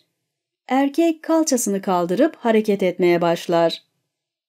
Kadının beli geniş veya hamile ise erkek kadını yan yatırır, kadın dizlerini karnına çeker. Erkek de onun arkasına aynı şekilde yatıp uzvunu olduğu gibi kadının fercine geçirir. Aynı pozisyonda hamile olmayan bir kadınla da düzüşülebilir. Ama hamileler uzuv ferçlerine köküne kadar gireceği için bundan büyük bir zevk duyarlar ve pozisyon onlar için hiç tehlikeli değildir. Eğer erkek çok şişman ya da koca göbekli ise, kadın ince ve narin yapılıysa yapılacak en iyi şey kadının aktif rol almasıdır. Bu durumda erkek bacakları bitişik olarak sırt üstü yatar, kadın ata biner gibi üstüne oturur. Ellerini yatağa koyar ve erkek onu kollarından tutar. Kadın işini biliyorsa bu durumdayken erkeğin aletinin üstünde inip kalkar. Eğer acemi ise erkek uyluklarının üst kısmıyla ona tempo sağlar. Ancak kadının salgıları bu pozisyonda erkeğin uzvunun borusuna kaçarsa diye erkek tedirgin olabilir. Yine aynı şekilde erkeğin beli kadının vajinasına akmadan gerisin geri çıkabilir. Hamile kadın pozisyonu şişman ya da göbekli erkekle ince yapılı kadın için pek uygun değildir. İkisi de iri ve şişmansa düzüşmek pek kolay olmayacaktır. Bu durumda en iyi pozisyon kadının dizlerini ve ellerini yere koyup domalmasıdır. Erkek ayakları bitişik durumda diz çöker, topuklarını biraz açar ve bacaklarını ayırarak arkadan girer. Göbeğini kadının kalçasına dayayıp belinden kavrayarak hareketlerini kolaylaştıracak bir destek sağlar. Eğer kadının kıçı erkeğin göbeğini taşıyamayacak kadar aşağıdaysa dizlerinin altına sert bir minder koyabilir. İkisi de şişman bir çift için bundan daha uygun bir pozisyon bilmiyorum. Bunların birleşmesinde kadın sırt üstü yatarsa erkeğin göbeği kadının kasıklarını kapatacağından erkek içinde olduğu ferci göremeyecektir. Bu da erkeğin ihtirasına engel olur ve keyfini kaçırır. Oysa kadın yan yatıp bacaklarını karnına çekerse erkek de arkasında aynı şekilde durup göbeğini kadının beline doğru yerleştirirse ferci olduğu gibi ortaya çıkar ve bunu gören erkek heyecanla uzvun tamamını içeri sokarak büyük bir zevk alır. Kadın bacaklarını yeterince karnına çekemiyorsa erkek ne ferci görür ne de kadını doğru dürüst düzebilir. Çiftler kilolu göbekli ama aşırı şişman değillerse bütün pozisyonları başarıyla uygulayabilirler. Ama işi ağırdan almalı ve boşalmayı geciktirmelidirler. Yoksa nefes nefese kalırlar ve çabuk yorulurlar. İri yarı uzun boylu bir erkekle ufak tefek bir kadının birleşmesindeki en önemli sorun her ikisinin de hem cinsel uzuvlarının hem de ağızlarının aynı hizaya gelememesidir. Bu durumda en iyi pozisyon kadının sırt üstü yatıp erkeğin onun yanına yanlamasına uzanmasıdır. Erkek bir kolunu kadının boynunun altından geçirir, diğeriyle kadının kalçalarını kaldırır. Vücudu bir dik açı meydana getirecek şekilde bacaklarını ileri uzatır ve kasıklarını kadınınkinin karşısına getirip öyle girer. Kadın bu pozisyonda kollarını erkeğin boynuna dolayıp onu rahatlıkla öpebilir. Ya da kadın yan yatar ve bacaklarından birini yukarı kaldırır. Erkek ona arkadan yaklaşır ve iki bacağının arasına kalçasını sokar, ferce arkadan girer. Bir eliyle kadının uyluklarını sararak onun hareketlerini düzenler, diğeriyle de kadının boynunu tutar. Erkek isterse girdikten sonra kadının kalçalarını kendi uylukları arasında sıkıştırabilir. Bu şekilde hem daha kolay hareket eder hem de ikisi bundan büyük zevk alabilir. İlişki sırasında öpüşmek esastır. Seçeceğiniz pozisyonda bu ayrıntıya dikkat edin. Felç hastalığına yakalanmış olanlar ve romatizmadan muzdarip olanlar sürekli oturmak zorundadır. Böyle bir erkek çeşitli pozisyonlarda birleşebilir. Sadece ayakta olanları uygulayamaz. Kalçaları felcin etkisi altındaysa o zaman bütün hareketi kadın yapar. Kadınlar için de bu kural aynen geçerlidir. O zaman erkek aktif rol oynar. Şunu biliniz ki en tatlı, en zevkli sevişme ve düzüşmeler bu anlattıklarımızla sınırlı değildir. Benim önerdiklerim bu kitabın eksiksiz olmasını sağlamak içindir. En zevkli birleşmeler ve en tatlı doyumlar eşlerin birbirini tanıyıp zaman içinde kendi buldukları pozisyonların geliştirilmesine ve deneyime bağlıdır. Sevişmede öyle usta kadınlar varmış ki bunlar bir erkekle birleşirken bacaklarından birini dimdik havaya kaldırıp o ayağının tabanındaki bir kandili sevişme süresince yanık tutabilirlermiş. Erkekler onları düzerken bu yağ kandilinden bir damla bile yağ dökülmezmiş. Bu durumda bile zevk alabilirlermiş. Tabii bu uzun deneyimlerin sonucudur. Böyle bir sevişmeden ne zevk alınır diye sorarsanız o başka. Ama bu çiftlerin aşk sanatında ne kadar ustalaştığını gösteren bir örnektir. Hintli yazarlar kitaplarında daha pek çok sevişme pozisyonundan bahseder. Ama bunların pek çoğu sevişme ve düzüşmeden zevk almak şöyle dursun, insana acı verecek türdendir. Birleşmede en önemli şey karşılıklı zevk alma, öpüşme ve kucaklaşmadır. Bu insanların hayvanlara nedenli üstün olduğunun göstergesidir. Bu sevişme ve birleşmelerdeki mutluluk, kadın ve erkeğin ayrı ayrı naturalarda yaratılmış olmasıdır. Sevgilisiyle birleşen bir aşığın bütün bu pozisyonları, usulleri denemesinde büyük yarar vardır. Böylece eşler arasında o çiftin doğasına göre en zevkli kucaklaşmalar, sevişmeler ve düzüşmeler belirlenmiş olur. Böylece eşler en sevdikleri pozisyonları karşısındakine bazen feragatte bulunarak kabullenir. Çünkü bilir ki karşısındaki de aynı özveriyi sırası geldiğinde verecektir. Böylece ortak ve en çok hoşlanılan pozisyonlar bulunmuş olur. Burada verdiklerim pek çok kimse tarafından uygulanmıştır. En çok dak el arzı beğenmişlerdir. Dak el arz mıhlama pozisyonudur. Bununla ilgili bir öykü anlatılır. Adamın birinin eşsiz güzellikte ve çok zarif, çok becerikli bir karısı varmış. Adam karısıyla sıradan bir biçimde ve hep aynı pozisyonda birleşirmiş. Daha başka şekillerde birleşmek, sevişmek, okşanmak isteyen kadın hep aynı pozisyonda düzülmekten bizar olmuş. Bunu hiç belli edemiyormuş. Günden güne kederi artar, mum gibi erir olmuş. Karısının bu halini gören ama nedenini anlayamayan adamcağız sonunda yaşlı bir kadına gidip derdine çare bulmak istemiş. Kadın da zavallı adama, "Karınla birleşirken değişik usuller dene, bak bakalım en çok hangisi onu etkileyecek." Bunu anladıktan sonra karını sık sık öyle düz, "Gör bak seni başının tacı edecektir." demiş. Adam bunun üzerine karısıyla çeşitli pozisyonlar denemiş ve görmüş ki mıhlamada kendinden geçiyor. Zevk ve heyecandan çıldırıyor. Adamın aletini ferciyle sımsıkı kavrayıp deliler gibi boşalıyormuş. Adamın dudaklarını koparır gibi emiyor ve kulağına inlemeler gönderiyormuş. İşte düzülme diye buna derim ben. Bundan sonra adamın da kadının da yaşamları bir zevk bahçesine dönüşmüş. Kadın adamı artık deliler gibi seviyormuş. Sizler de değişik usuller deneyiniz. Her kadının böyle zevk alacağı pozisyon farklıdır. Ama genel olarak söylemek gerekirse çoğu mıhlamayı tercih eder. Çünkü bu pozisyonda eşlerin kasıkları birbirine bastırılır, ferç uzvu bütünüyle kavrar, vajinanın hareketleri kolaylaşır, vücutlar, göğüsler birbirine karışır ve zevk artar. Şimdi de birleşme sırasındaki çeşitli hareketleri ele alacağız. Kuyudaki kova hareketi. Kadınla erkek birbirine sıkıca sarılırlar ve birleşirlerken erkek biraz girer, sonra hafifçe çıkar. Kadın da ona böyle karşılık verir. Eller ve ayaklar birbirine dayalı olarak yapılan bu hareket bir kovanın kuyudaki hareketine benzer. Karşılıklı çarpışma hareketi. İlk oynaşmalardan sonra erkek aletini bütünüyle çıkartmadan geri çekilir, sonra iter. Aynı şeyi sonra kadın yapar ve ritim içinde bu hareket tekrarlanır. Yaklaşma hareketi. Erkek içeri girdikten sonra gidip gelişlerini uygular ve durur. Bu kez kontrolü kadın alır, o gidip gelir ve durur. Bu ritim boşalıncaya kadar böyle tekrarlanır. Aşk terzisi.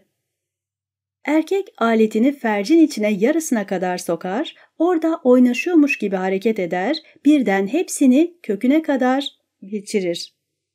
Bu terzinin dikiş iğnesinin hareketine benzer. Bu hareketi çabucak boşalmayanlar yaparsa daha iyi sonuç alır. Kürdan hareketi. Erkek uzvuyla fercin kenarlarını, dudaklarını okşar, bastırır ve sürter. Bu hareketi aleti güçlü olan erkekler daha kolay yapar. Aşk tutkalı.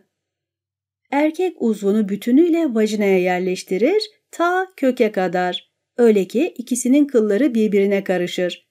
Bu pozisyondayken aleti 1 milim bile dışarı çıkartmadan güçlü bir şekilde içeride gezdirir. Bu hareketler arasında en zevk verenidir. Mıhlama pozisyonunda uygulanması diğerlerine göre çok kolaydır. Kadın erkeğin uzvunu fercin içinde bütünüyle kavrayabildiğinden bundan çok hoşlanır ve bu hareket aynı anda boşalmak için çok uygundur. Lezbiyen denilen kadınlar da dak-ül arz biçiminde birbirlerine yaklaşmayı çok severler. Yani mıhlama. Şunu aklınızdan çıkarmayın ki sarılma ve öpüşmelerin olmadığı hiçbir birleşme tam bir zevk vermeyecektir. Öpüşmenin yer almadığı durumlarda tatmin de olmaz.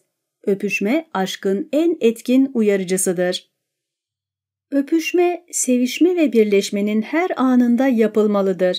En güzel öpüşme, nemli dudakların birbirine bastırılması, dillerin de birbirine dokunup emilmesiyle yapılır. Hele dilin emilmesi ve o bal gibi usarenin tadına varılması doyumsuz bir zevk sağlar. Erkeğin de kadının da başı şarap sarhoşu gibi döner. Bir şair bu konuda şu mısraları yazmış.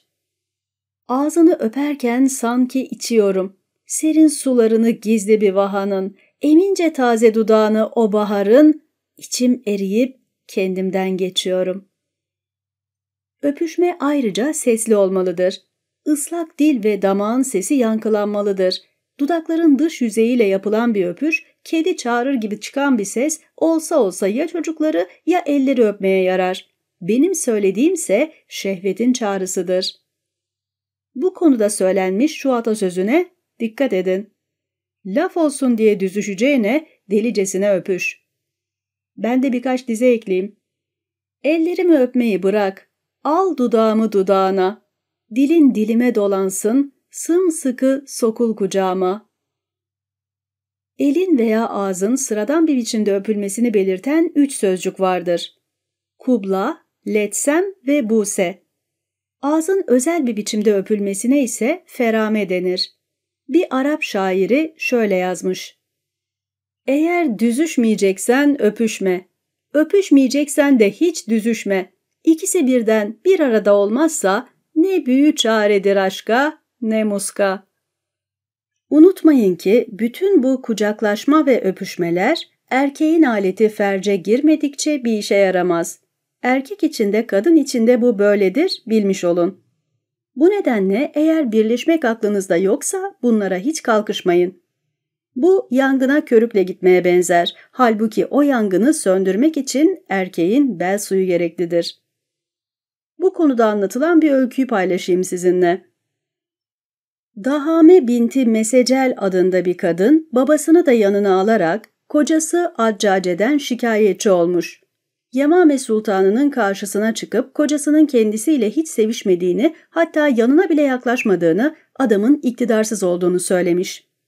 Yemame halkı böyle bir konuyla sultanın karşısına çıkan babayı kınamış. O da ben Tanrı'nın içine karışmam ama torun sahibi olmak benim de hakkım diyerek kendini savunmuş. Sultan Dahame'ye kocan böyle yapıyorsa belki de sen istemiyorsundur demiş. Dahame hayır sultanım demiş, tam tersine o eve gelir gelmez önüne yatıyorum. Gene de bana yaklaşmıyor.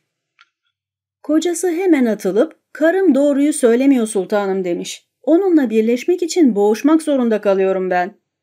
Sultan biraz düşündükten sonra adamın da onurunu kırmamak için "Sana 1 yıl süre veriyorum. Bu süre içinde bakalım bu iddiayı çürütebilecek misin?" demiş.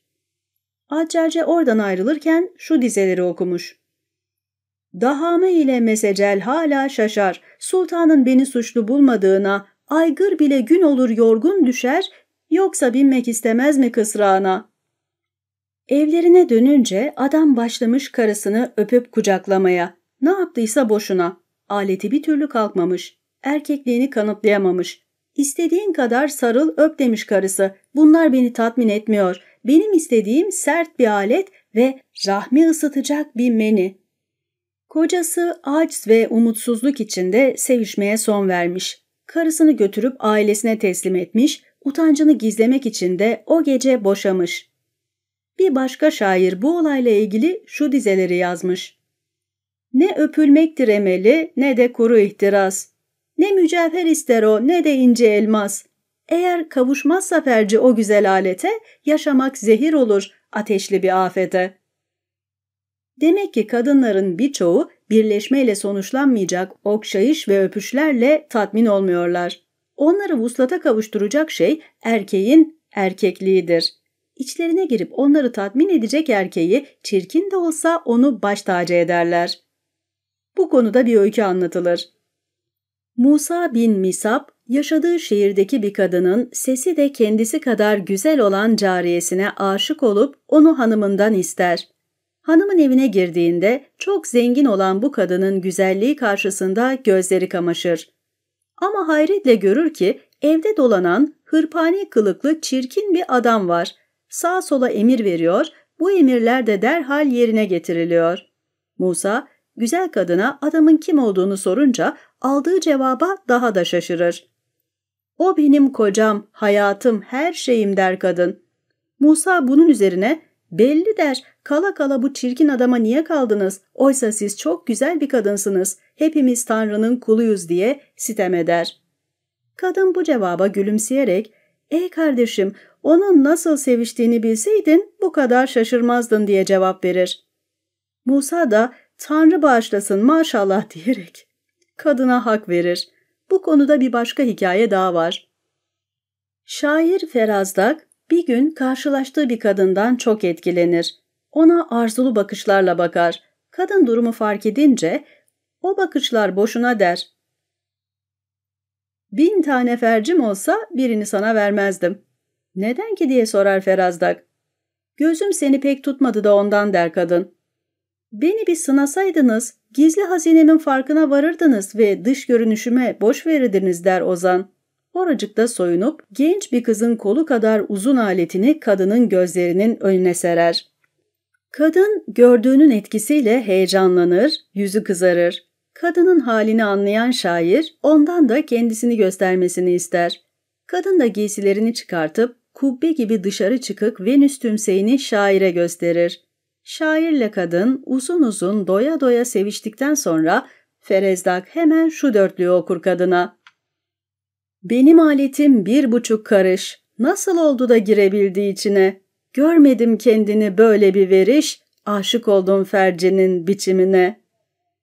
Kadının vuslatına ermek isteyen erkek burada da belli olduğu gibi onu sevmeli, okşamalı ve düzülme arzularını bütünüyle uyandırmalıdır.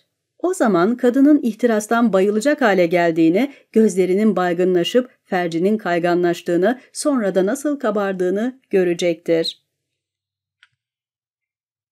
7. Bölüm. Birleşmeden doğabilecek zararlar. Bilin ki ey vezirim, Tanrı'nın inayeti sizinle olsun, cinsel birleşme birçok hastalıklara neden olabilir. Bunların içinden sakınmak gereken en önemlilerini size anlatacağım. Önce ayakta yapılan birleşmelerin dizleri yorup bacaklarda titremeye neden olduğunu söyleyeyim. Yan yana birleşmelerse kalça eklemlerini etkiler. Gut ve siyatik illetine yol açabilir. Perhizde olduğunuzda ya da aç karnına ilişkiye girmeyin. Sırtınız ağrır, gücünüz azalır, gözleriniz zayıflar. Kadın üstünüzde olursa sırtınız ağrıdığı gibi bu kalbinizi de etkiler. İdrar yoluna kaçabilecek damlaların ağrı ve tıkanmaya neden olabileceğini söyleyeyim. Beliniz geldikten sonra uzun süre fercin içinde kalmayın.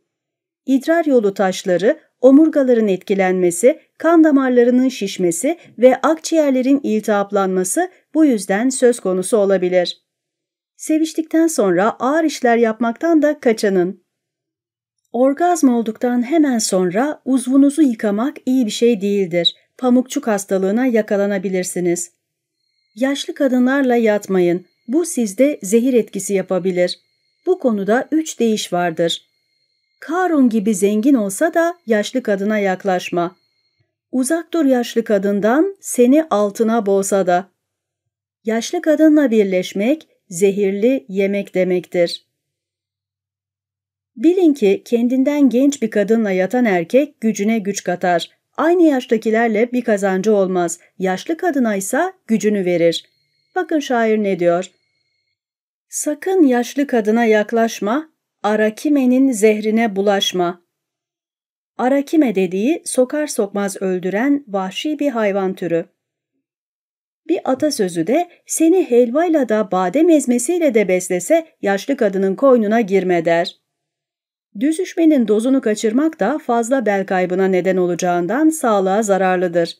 Sütün kaymağı alındığında sütün değeri azaldığı gibi erkeklerin tohumunun azalması da erkeğe güç kaybettirir. Erkeğin cinsel yeterliliği, vücudunun sağlamlığı ve tohumlarının gücü yedikleriyle bağlantılıdır. Tutkulu bir erkek, güçten ve çaptan düşmeden devamlı sevişmek istiyorsa kendine iyi bakmalıdır. Güç verici gıdalar, iştah açıcı macunlar, ıtırlı otlar, et, bal, yumurta ve güzel şeyler yemelidir. Hem de bol bol. Bunlara dikkat edenler belirteceğim hastalıklardan uzak olurlar. Birincisi, erkeklik gücünün ve tohumlarının azalması. İkincisi, gözlerin zayıflaması. Öğütlerimi tutmayanlar kör olmaz ama bazı göz hastalıklarına yakalanabilirler. Üçüncüsü, bedenin zayıf düşmesidir. Bunlar uçmak isteyip de uçamayan, koşmak isteyip de koşamayan insanlara dönüşür. Yürekleri hep sıkıntılı olur. Ağır işlerden sonra bitkin düşerler. Birleşme isteğinde olmayanlar kafuru kullanmalıdır. Bu bileşimden yarım miskal yani yaklaşık 2 gram kadarı suda eritilip içerlerse bütün cinsel arzuları söner. Sevişmekte aşırılıktan korkanlar, rakibelerine kızıp yatışmak isteyen kadınlar da bunu kullanabilirler. İsteyenler bu maddeyi cenazeleri yıkayan yaşlı kadınlardan ya da parasıyla koca karı ilaçları satanlardan alabilirler. Kadınlar ayrıca fariyada denilen kına çiçeğini suda su sarılaşıncaya kadar bekletip içerlerse kafuru içmiş gibi bir etkiye sahip olurlar. Bu ilaçları burada ele almam belki doğru değildir ama bu konuya yardımcı olacaklarına inanıyorum. Her şeyin fazlası zarardır. Aşırı uyku sıhhati bozabilir. Uygun zamanda uygun yere yapılmayan uzun yolculuklar vücudu zayıflatabilir. İşleri gereği alçı gibi rutubet yayan veya içeren maddelerle uğraşanlar da yakı gibi alışkanlıkları olanlar da hastalıklara açıktır. İdrar sorunu olan erkekler cinsel ilişki sırasında ızdırap çekebilirler. Fazla ekşi yemek de zararlıdır. Orgazm olduktan sonra kadının içinde çok uzun ya da çok kısa süre kalmak penise zarar verir. Hatta erkekliğin gücünü azaltabilir. Bir kadınla ard arda istediğiniz kadar yatabilirsiniz. Ama bunu zorlayarak aşırıya kaçmamalıdır. Şunu unutmayın, kendi arzularını ön plana çıkartarak sadece kendini düşünerek düzüşen bir erkek zevklerin en tepesine çıkabilir. Bu doğru ama bu karşısındakinin ihtirasını söndürecek şekilde yapılırsa kendi ihtirasları da söner sonunda. Bu sözde büyük bir gerçek payı vardır. Bir erkek kendi isteğiyle bir kadınla istediği kadar birleşebilir.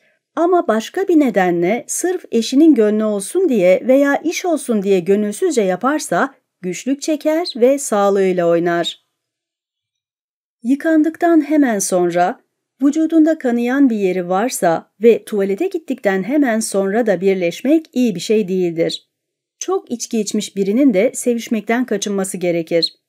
Adet gören bir kadınla birleşmeyi de sınırlı tutmak akıllıca olur. Çünkü bu durumda kadının kanı bozuk olacağından her iki taraf da bundan zarar görebilir. İdrar yoluna kaçacak birkaç damla kan bile çeşitli hastalıklara yol açabilir. Ayrıca kadının ferci ve rahmi soğuk olacağından iki tarafta sevişmekten tam bir doyum sağlayamaz. Hatta bazen bu kadına tiksinti verir. Bazı kimseler de hamamda düzüşmekten hiç hoşlanmaz, bundan hiç zevk almaz. Cinsel birleşmede zevk fercin sıcaklığına bağlıdır. Banyoda üşümüş bir ferç de pek keyifli bir şey değildir. Cinsel organlara su kaçmasını da göz önüne almak lazım. Tok karnına sevişmeler de bağırsaklara büyük zarar verebilir. Aşırı yorgunluk, çok sıcak ve çok soğuk havalarda da cinsel birleşmeden kaçınmak gerekir. Çok sıcak yerlerde yapılacak birleşmelerin de önceden hiçbir belirti olmamasına rağmen insanda aniden körlüğe neden olabileceğini bildirmek isterim. Cinsel organların yıkanıp temizlenmeden yeniden birbiriyle buluşması da zararlı olabilir. Hele kirli ve terli vücutlu bir erkek cenabet halindeyken sevişirse ve kadın hamile kalırsa düşük bile yapabilir. Orgazmdan sonra kadının yanında uzun süre kalmayın. Yoksa yeniden sevişmek istediğinizde bunu başarmak zorlaşabilir. Sürekli olarak ipekli giysiler giymek de iyi değildir. Bu erkeğin sertleşmesine engel olabilir. Kadının ipekli giysileri de buna neden olabilir. Uzun perhizler başlangıçta cinsel isteği artırabilir ama uzun sürerse iştahınızı da kaybedebilirsiniz. Yağlı yiyecekler de cinselliği olumsuz etkiler. Çok yağlı yemeyin ve bu besinleri uzun süre kullanmayın. Cinsel gücünüz azalabilir. Kokulu veya sade tütün, enfiye de aynı olumsuz etkiyi yapar. Birleşmeden sonra aletinizi soğuk suyla yıkamayın. Soğuk su ihtirası köreltir, sıcak su artırır. Genç bir kadınla yapılan muhabbet, kadının gençliğiyle orantılı olarak erkeğin şehvetine ve aletinin daha kolay kalkmasına yol açar. Bir Arap, kızını kocaya verirken ona suyun kokusunu kullan, en güzel koku odur demiş. Çünkü her kokunun her erkekte iyi etkiler bırakmayacağını çok iyi biliyormuş. Kadınlar kocalarına koku sürmedikleri için sitem ettiklerinde kocaların güzel kokular sadece kadınlar içindir dediklerini unutmamak lazım. İş olsun diye birleşmeler de insanın cinselliğe karşı olan ilgisinin ihtirasının kaybolmasına yol açar. Buna çare olarak teke kanının balla karıştırılarak uzva sürülmesi olağanüstü bir istek yaratır. Kur'an okumanın da insanın üstünde iyi bir etkisi vardır. Akıllı bir erkek sevişme ve birleşmenin zevklerini istismar etmez. Erkeğin tohumu hayatın özüdür. Onu idareli kullanmak her zaman sevişmeye hazır olmak demektir. O gözünüzün feridir. Gereksiz yere harcamayın. Böylece birçok hastalıktan korunmuş olursunuz. Bilge hekimler şu öğütleri verirler. Birleşmek için sağlam ve sağlıklı bir vücut gereklidir. Buna sahip olanlar cinsellikten doya doya nasiplerini alırlar. Ancak bünyeleri zayıf ve güçsüz erkekler aşırıya kaçtıklarında bunun bedelini hastalıkla öderler. Ölçüsüzce budalaca kadın tutkunu olmak belaya kucak açmak demektir. Bilge el-Şakli birleşmenin sıklığını şu şekilde belirlemiştir. İster olgun olsun ister delikanlı, bir erkek ayda 2-3 defadan fazla sevişmemelidir. Huysuz ve soğukkanlı olanlar 2 ayda bir kereden ileriye gitmemelidir. Ama son zamanlarda görüyorum ki önüne gelenle yatıyor. Tabii sonra hasta oluyorlar. Kadınların düzüşmenin zevkleri ve sıklığı açısından erkeklere büyük bir üstünlükleri vardır. Aslında onlardır uzman olan. Cinselliğin her yönü onlar için sonsuz ve derin bir zevktir. Erkeklerin karşı karşıya kalacağı birçok sorun onlar için geçersizdir. Birleşmeden doğabilecek zararları böylece anlattıktan sonra birçok sıhhi öğütü içeren şu şiiri vermek faydalı olacaktır.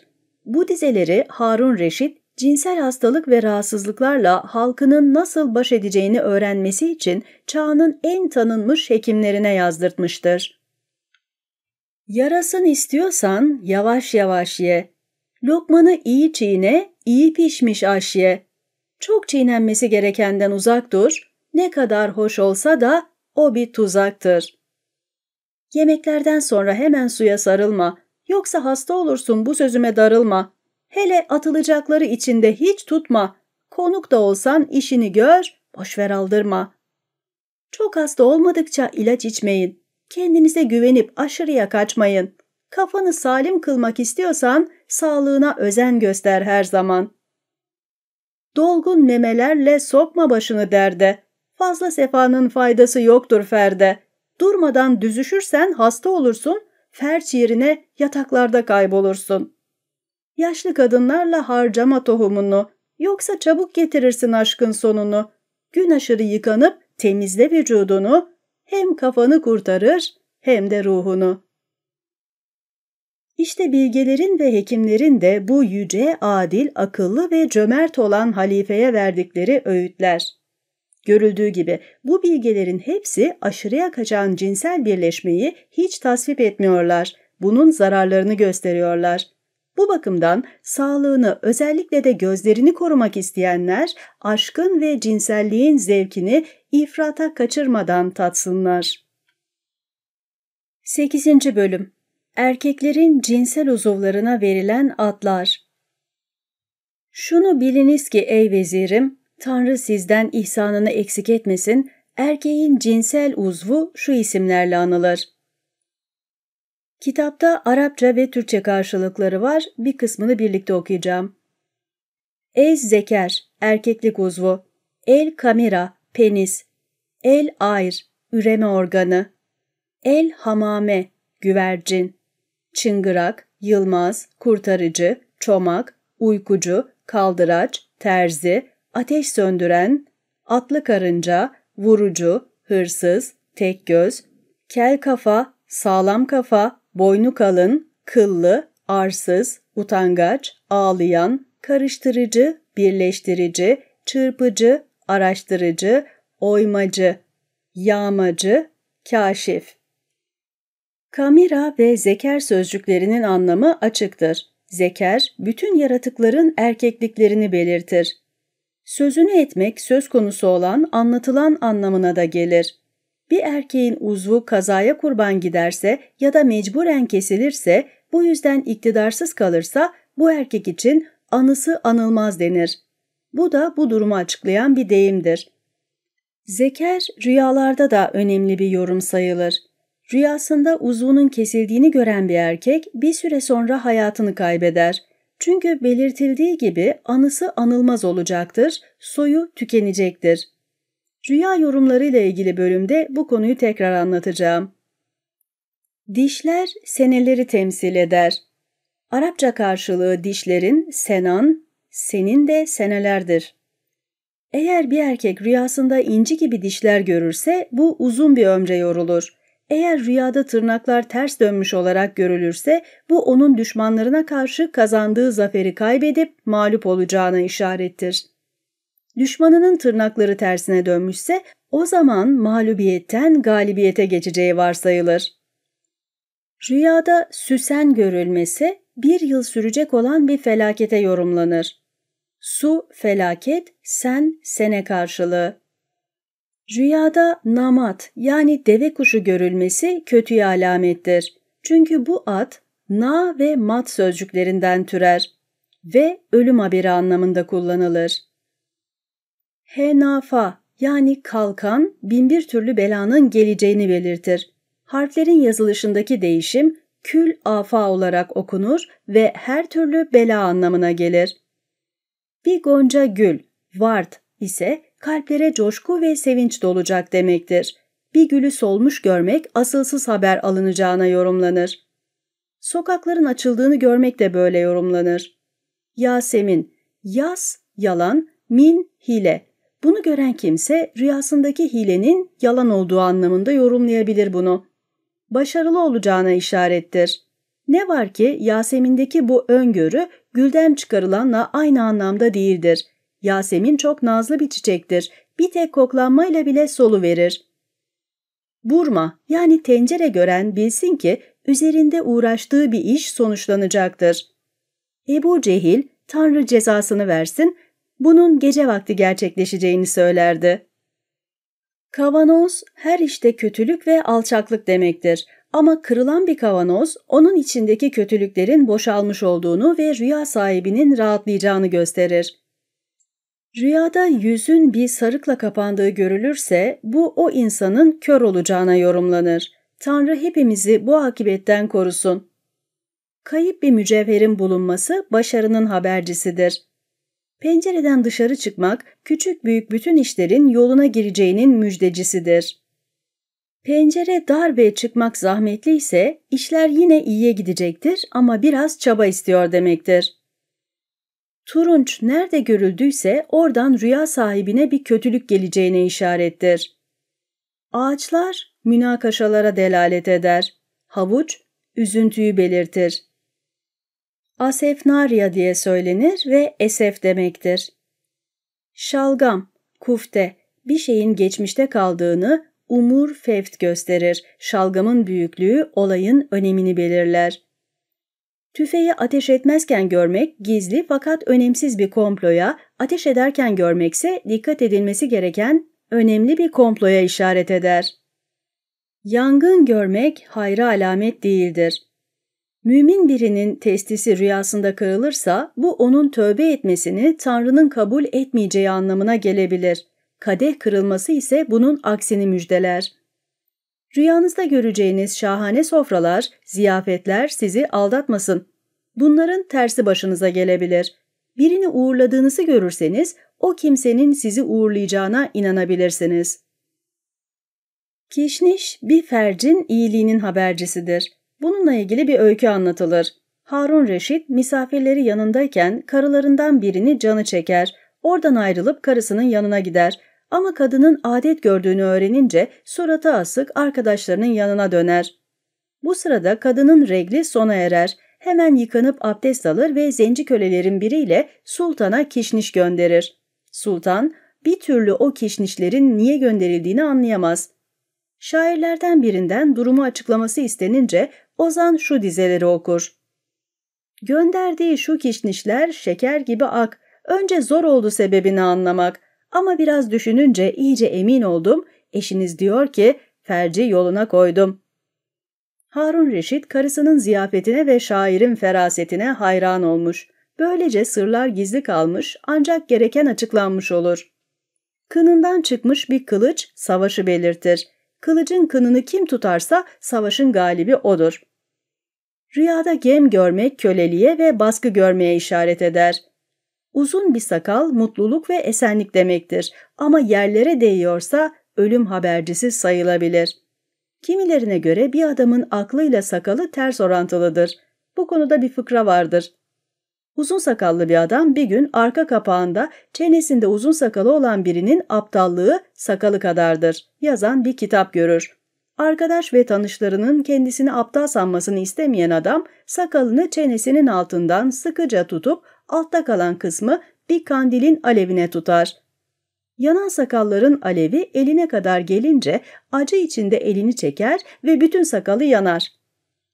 Bir zaman sonra kitabı tekrar eline alınca okuduğunun altına şunları ilave eder. Bu söz doğrudur. Ben kendi kendime bunu kanıtladım. Ondan sonra da sakalı uzun olanın aklının kısa olduğunu hiç unutmaz. Bu konuda bir de hikaye vardır. Harun Reşit sarayında otururken etrafta uzun sakallı bir adam olduğunu duyar, emir verip karşısına getirtir. Adın ne senin diye sorar. Ebu Aruba efendim. Ne iş yaparsın? Ben usta bir tartışmacıyım. Harun Reşit adamı sınamak için ona bir soru sorar.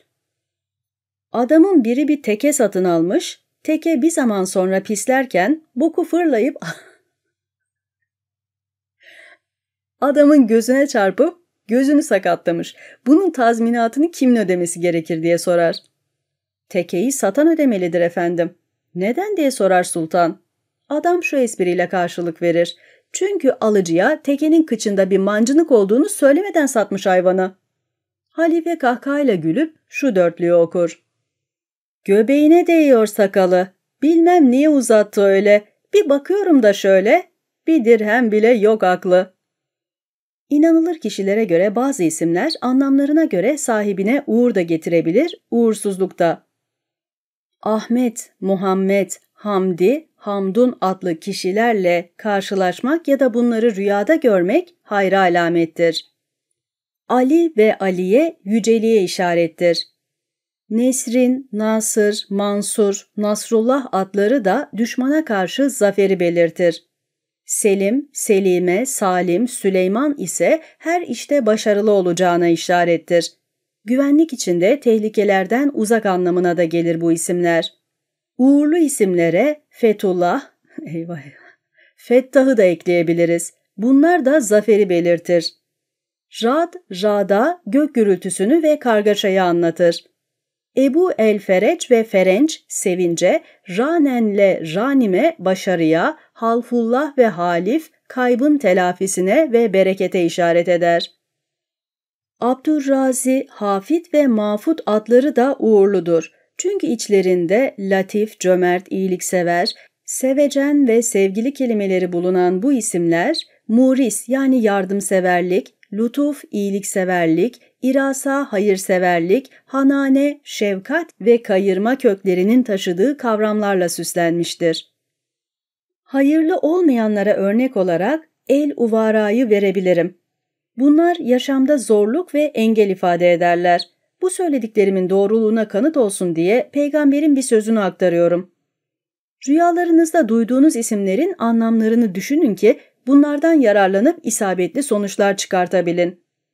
İtiraf ederim ki bunlarla konunun dışına çıktım. Ama insanın aklı dalıp gidiveriyor işte. Şimdi bu bölümün esas konusuna, erkeğin cinsel uzvuna geri gelelim. El-ayr, demirci körüğü. Kef harfi tersine çevrilince el-ayr olarak okunur. Böylece bir kabarıp bir sönen demirci körüğüyle erkeğin aleti birbirine benzetilmiştir. Hamame, güvercin. Kabarıp sonra yumurtaların üstüne oturan güvercine benzemesindendir. Çıngırak, ferce girip çıkarken çıkarttığı sesten dolayıdır. Yılmaz, kalktığı zaman ne yapıp ne edip fercin içine girebilmek için onun etrafında yılmadan mücadele etmesinden gelir. Kurtarıcı, 3 kez boş düşürülmüş bir kadının fercine girip ona ilk kocasına dönme özgürlüğünü verdiğindendir. Uykucu, görünüşünün aldatıcılığı nedeniyle bu ad verilmiştir. Çünkü kalktığındaki görünüşü öyledir ki hiç inmeyecek gibidir. Ama muradına erince uykuya dalar. Fercin içinde uyuyan uykucular da vardır. Kaldıraç, ferc içine girmesine izin vermediği zaman başıyla durmadan zorladığından ve vahşi bir hayvan gibi hırsla saldırdığından bu isim verilmiştir. Terzi, terzinin elindeki tek gözlü dikiş iğnesi gibi bir içeri bir dışarı işlemesindendir. Ateş söndüren, uzun, kalın ve geç boşalan uzuvlara bu ad verilir. Çünkü bunlar kadınların akıllarını başlarından alır. Sonra da onlara muazzam bir orgazm yaşatır. Atlı karınca, bu adın nedeni uzvun fercin içine girebilmek için etrafında pervane gibi dönüp durmasındandır. Vurucu, fercin kapısını usul usul vurup çalmasından dolayıdır. Kapı açılırsa ne âlâ. Ama açılmazsa vurur da vurur. İçeriye buyur edilmeden de oradan ayrılmaz. Nasibini almadan kapıdan gitmez. Dehal yani hırsız. Fercin kapısına dayanan erkeğin uzvuna ne istiyorsun diye sormasından sonra içeri girmek cevabını alınca olmaz çünkü buraya sığmazsın demesi üzerine bu ad verilmiştir. Çünkü uzuv bundan sonra ferce sadece başını sokacağına yemin eder.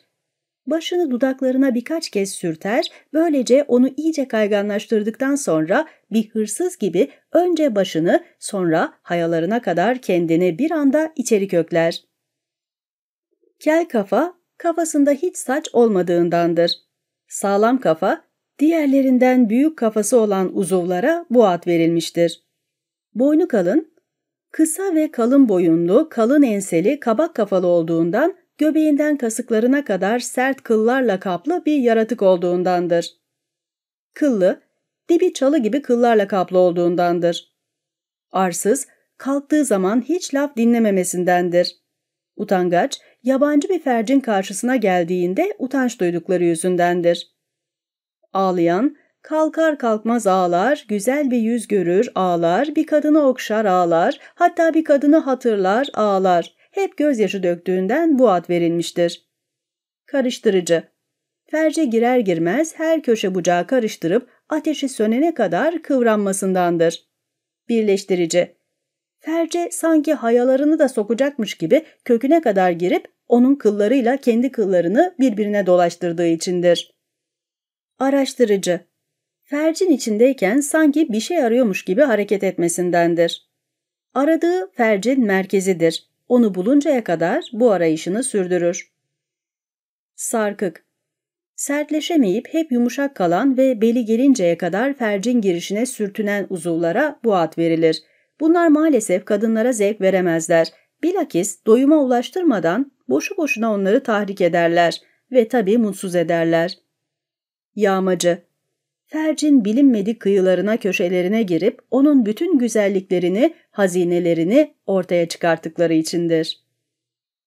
Kâşif.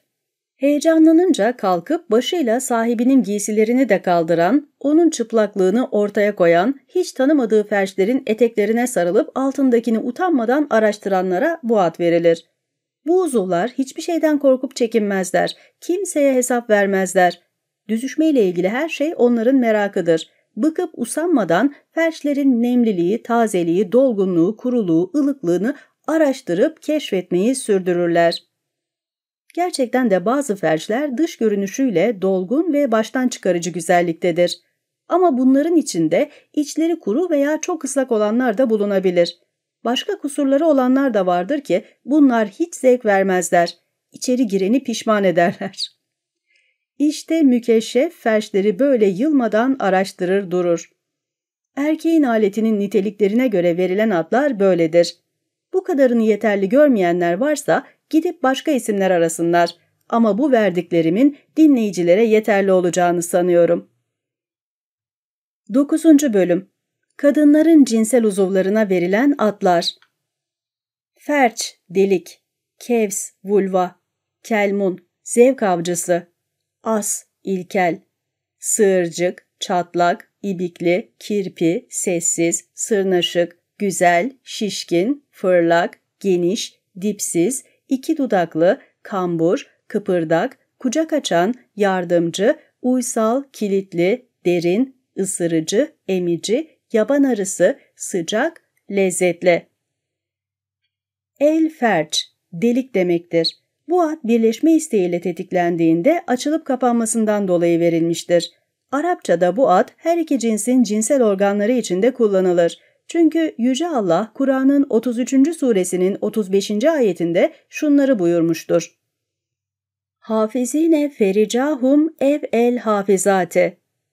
Fercin asıl anlamı delik, yarık ve geçittir. Araplar dağda bir ferç buldum derler. Bu geçit anlamındadır. Eğer ra'nın üzerinde bir sükun işareti ve cim üzerinde bir feta işareti varsa o zaman kadının cinsel organı anlamındadır. Fakat feta ra'nın üstündeyse o zaman anlamı kurtuluş olur. Rüyada ferç gören, Tanrı'nın onu dertlerinden kurtaracağına inanır. Ne yapacağını bilemiyorsa zihni açılır, yoksulsa zengin olur. Çünkü fercin sesli harfinin değişkenliği kurtuluş demektir. Rüyasında ferç gören, rüyadayken bir dilekte bulunursa o gerçekleşir, borçluysa borçlarından kurtulur. Fercin açık olarak görülmesi uğura işarettir. Ama bir bakirenin ferci teselli kapısının kapalı olduğunu, arzuların gerçekleşmeyeceğini anlatır. Hiç el değmemiş bir bakire ferci gören erkeğin işlerinin ters gittiği çok bilinen bir gerçektir. Rüyasında bir adamla cinsel ilişkide bulunan bir genç kızın adam üzerinden kalktıktan sonra açıkta kalan fercini gören birinin işleri önce biraz yavaşlayıp sonra rüyada gördüğü adamın yardımıyla düzlüğe çıkacak demektir. Kızla sevişen kişi ise en zor belalardan kendi çabasıyla kurtulacak demektir. Rüyada görülen ferç genellikle hayra alamettir. Rüyadaki cinsel birleşme ve rüyacının bu birleşmede yer alması ve bunun boşalmayla sonuçlanması her işte başarıya alamettir. Ama yarıda kalmış birleşmelerde durum bunun tersidir. Rüyasında bir kadınla yakın ilişki içinde olan erkek sonra o kadından ne isterse elde edebilir.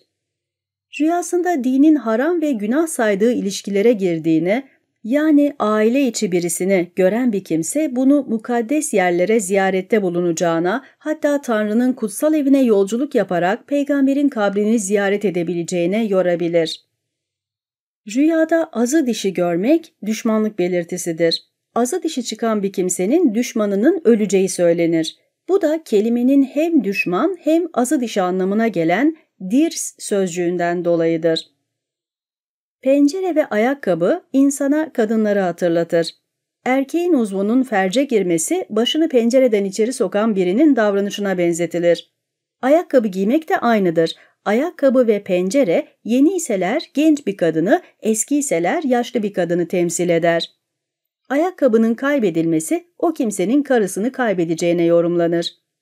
Katlı bir şeyin açıldığının görülmesi bir sırrın açıklanacağına, herkesin bunu duyacağına yorumlanır. Rüyada mektup okumak haber alacağınıza işarettir. Mektuba göre haberler iyi de olabilir, kötü de. Kur'an ya da hadislerden parçalar okumak okunan bölümlere göre yorumlanır. Mesela Tanrı'nın izniyle muzaffer olacaksınız diye okumuşsanız bu gerçekleşecek demektir. Tanrı'nın dediği olur, cennetin kapıları önünüzde açılacaktır gibi okumalar hep başarı ve mutluluk işaretidir. Cezalardan söz eden okumalar da cezalara işaret eder. Yararlar kısmet açıklığı demektir. Günahları bağışlayan Tanrı'nın gazabı da korkunç olur diye özetleyebileceğim ayet buna iyi bir örnektir.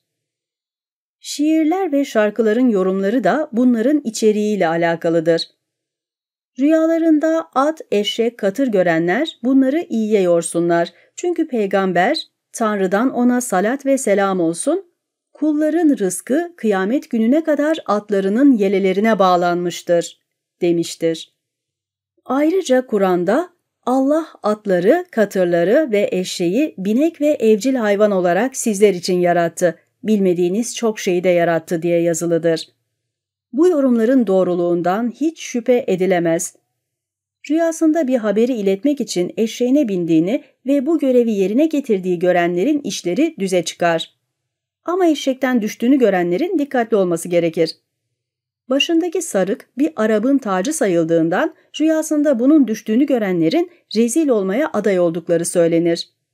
Yalın ayak olduğunuzu görmek bir şeyi kaybedebileceğinizin işaretidir. Başı açık olmak da aynı manaya gelir.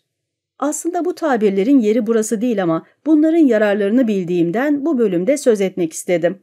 Bu konuda daha fazla bilgi edinmek isteyenler Bin Siri'nin kitabına baksınlar. Şimdi kadınların cinsel uzuvlarına verilen adların nedenlerine dönelim. El-Kevs yani vulva. Bu sözcük genç bir kadının ferci için kullanılır.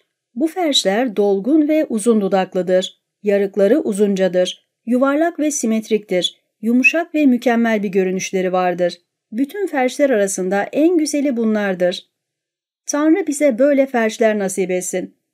Bunlar ılık, sıkı ve nispeten biraz daha az ıslak olur. Öyle ki içinden alev çıkıyor sanırsınız. Şekilleri çok zarif olduğu gibi kokuları da hoştur. Hiçbir kusurunu göremezsiniz. Zevk avcısı. Genç bakirelerin fercidir. İlkel. Bütün ferçleri kapsayan bir isimdir. Sığırcık. Ufak bir kızın fercine denir. Çatlak. İri yapılı, kemikli ve zayıf kadınların fercidir.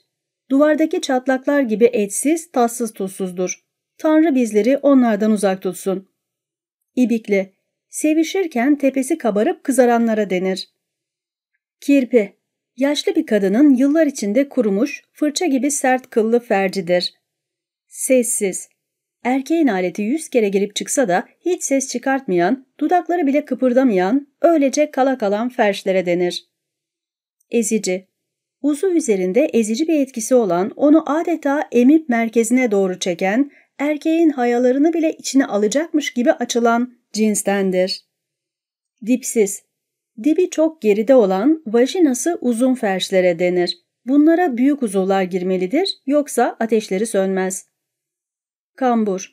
Fercin Venüs tepesinin ileriye çıkık olduğu, uylukların arasından sert sert bakan iri ve dolgun ferce denir. Tanrı bizlere böylelerini nasip etsin.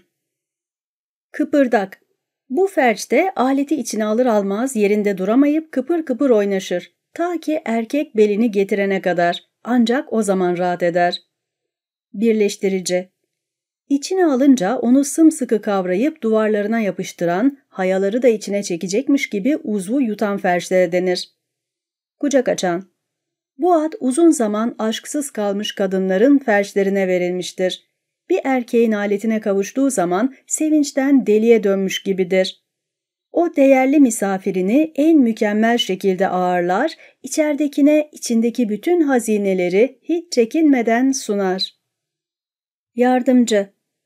Bu felcin adı içindeki erkeğin uzvuna yol göstermesinden dolayı verilmiştir. Gerçekten de onun hareketlerini, giriş çıkışını, derinlikleri araştırmasını kolaylaştırır. Onun bu öncülüğü boşalmanın çok zevkli olmasını sağlar.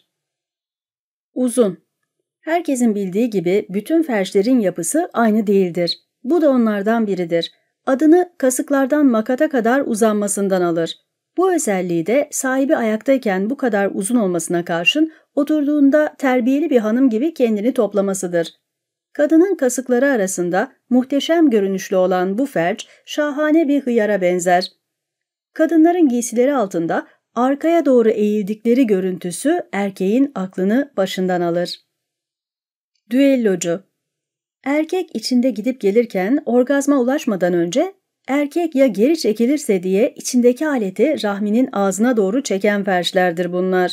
Döl yolunun tahrikiyle yetinmeyip erkeğin belinin rahmin ağzına boşalması için durmadan savaşırlar.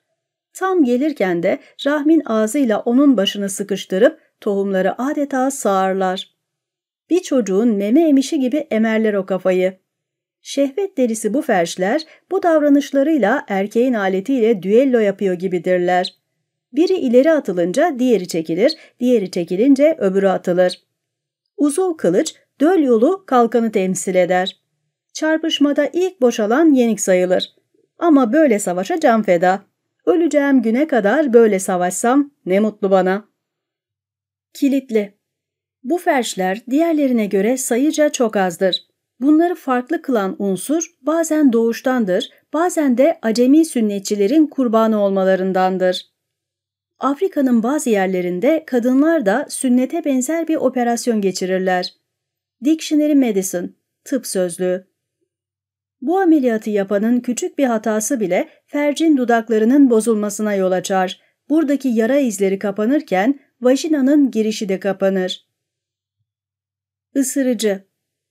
İlişki sırasında şehvetle yanıp tutuşan ve içindeki aletin üstüne şehvetle açılıp kapanan felçlerdir. Öyle ki içindeki erkek tam gelmek üzereyken aletinin ısırıldığını sanır. Döl yolu tohumlara bir an önce kavuşma arzusuyla onu rahim ağzına doğru büyük bir güçle çeker. Eğer Tanrı isterse kadın gebe kalacaksa o tohumları döl yolunun dibine toplar, kalmayacaksa dışarı yollar. Emici. Şehvetten, ihtirastan, erkekten, vuslattan uzun süre ayrı kalan kadınların nihayet bir uzva kavuştuklarında onun tohumlarını almak için memeye yapışan bebek gibi yapışıp emen felçlere denir. Şair bunu şöyle anlatmış. Kaldırıp eteğini gösterir fercini, uzanıp hafifçe dokundursan elini, yapışır aletine o tohum hırsızı, şeftali gibi yumuşacık ve sımsıkı. Emer seni son damlana kadar, bittim dersin o yeniden başlar. Harlı fırına girmiş gibi yanarsın. Düzüşmek neymiş? O zaman anlarsın. Yaban arısı. Kasıklarındaki kılları sert olan felçlere denir. Buraya yaklaşan bir alete bu kıllar batar ve yaban arısı sokmuş gibi can yakar. Sıcak. En övgüye değer felçlerden biridir bu. Çünkü ılıklık bir ferci güzel kılan en önemli şeydir. Denebilir ki onun ılıklığıyla orgazmın zevki birbirine paraleldir. Bakın bu şair nasıl övmüş. Hem kendisini yakar ateşi, hem içindekini tutuşturur. Göz bebeği kadar dar içi, tohumu rahmiyle buluşturur. El leziz, yani lezzetli. Bu felçlere erkeğe eşsiz bir vuslat tattırdıkları için bu ad verilmiştir. Bu zevkleri yırtıcı hayvanların ve kuşların üreme uğruna göze aldıkları çarpışmalarındaki zevklerle ancak karşılaştırabiliriz. Hayvanları böyle derinden etkileyen bu güdünün insanları ne hale getirebileceğini siz düşünün. Tüm savaşlar ve yapılan her şey insanlığın en değerli serveti olan ferç ve onun döl yolundaki vuslat içindir.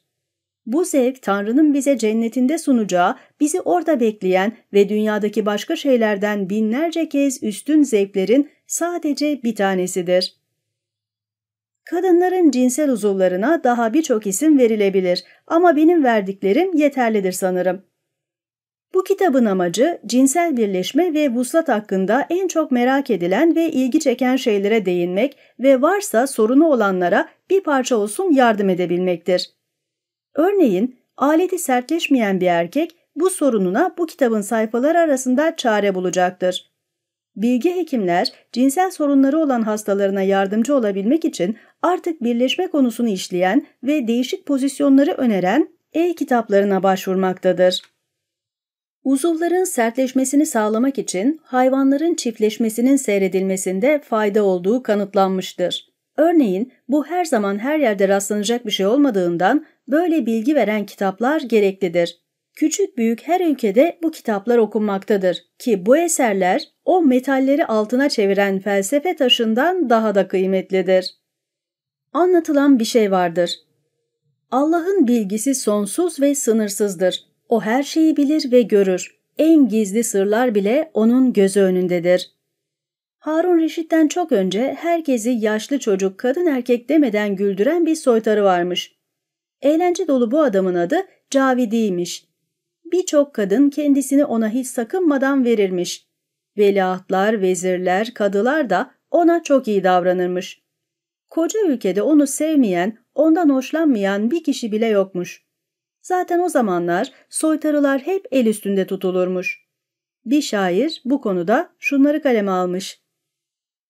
Soytarıların ve aptalların, anaları orospu olanların, makatını hokka sananların, pezevenklikle uğraşanların yüzlerine bir sen bakarsın. Ey zaman, nelere kadirsin. Cavide ile Fedahet el Cemal'in öyküsü. Bir zamanlar hem güzel hem zarif ve çok maharetli bir kadına aşıktım. Gül pembesi yanakları, zambak beyazı alnı, mercan kırmızısı dudakları olan bu güzel kadının inci gibi dişleri, nar gibi de memeleri vardı. Ufacık ağzı bir yüzük gibi açılır, dili mücevher gibi parlardı. Kısık kara gözleriyle baygın baygın bakar, şeker gibi tatlı sesiyle adeta bülbül gibi şakırdı. Vücudunun her yeri yuvarlacık, cildi taze ve tereyağı gibi yumuşak, ruhu ise elmas gibi saftı. Ferci dolgun ve bir yay gibi kavislerle kaplıydı. Ortası ateş saçan bir kırmızılıktaydı. Hiç ıslak değildi, her dokunduğumda kupkuruydu.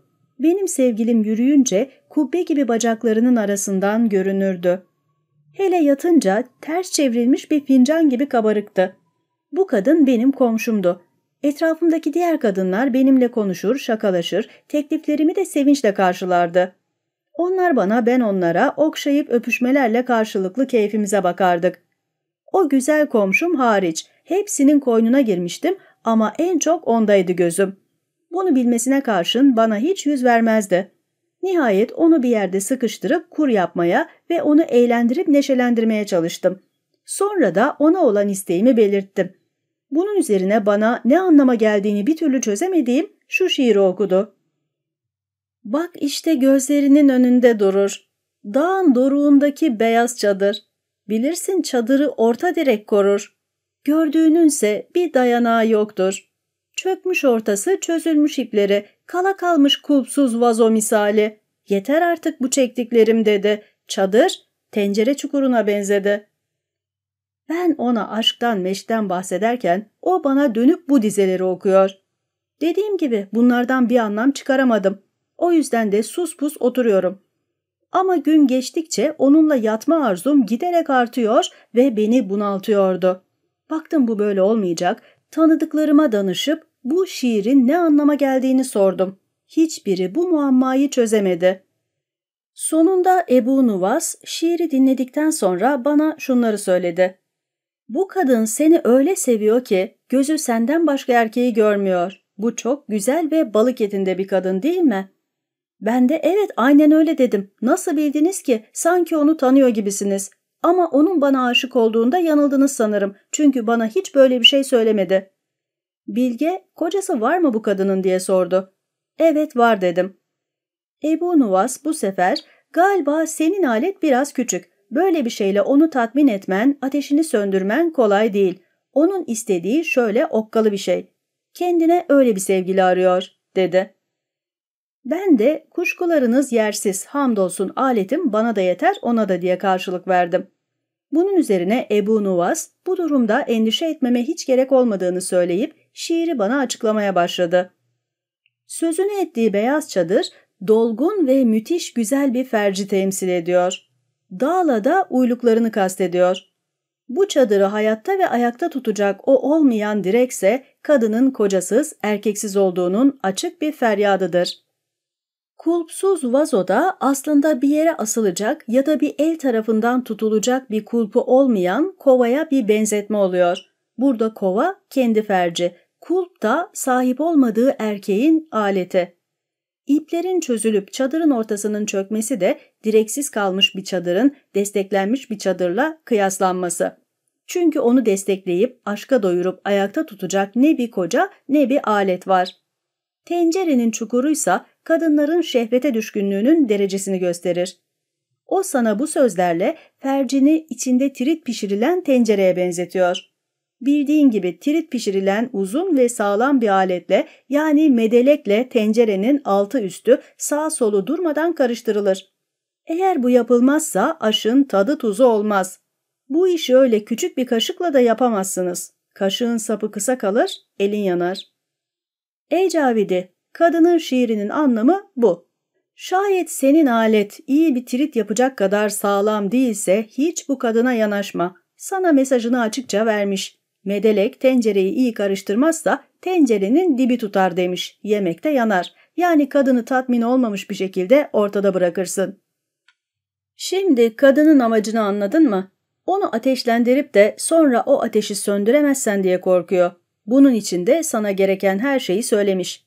Şimdi söyle bakalım nedir o kadının adı?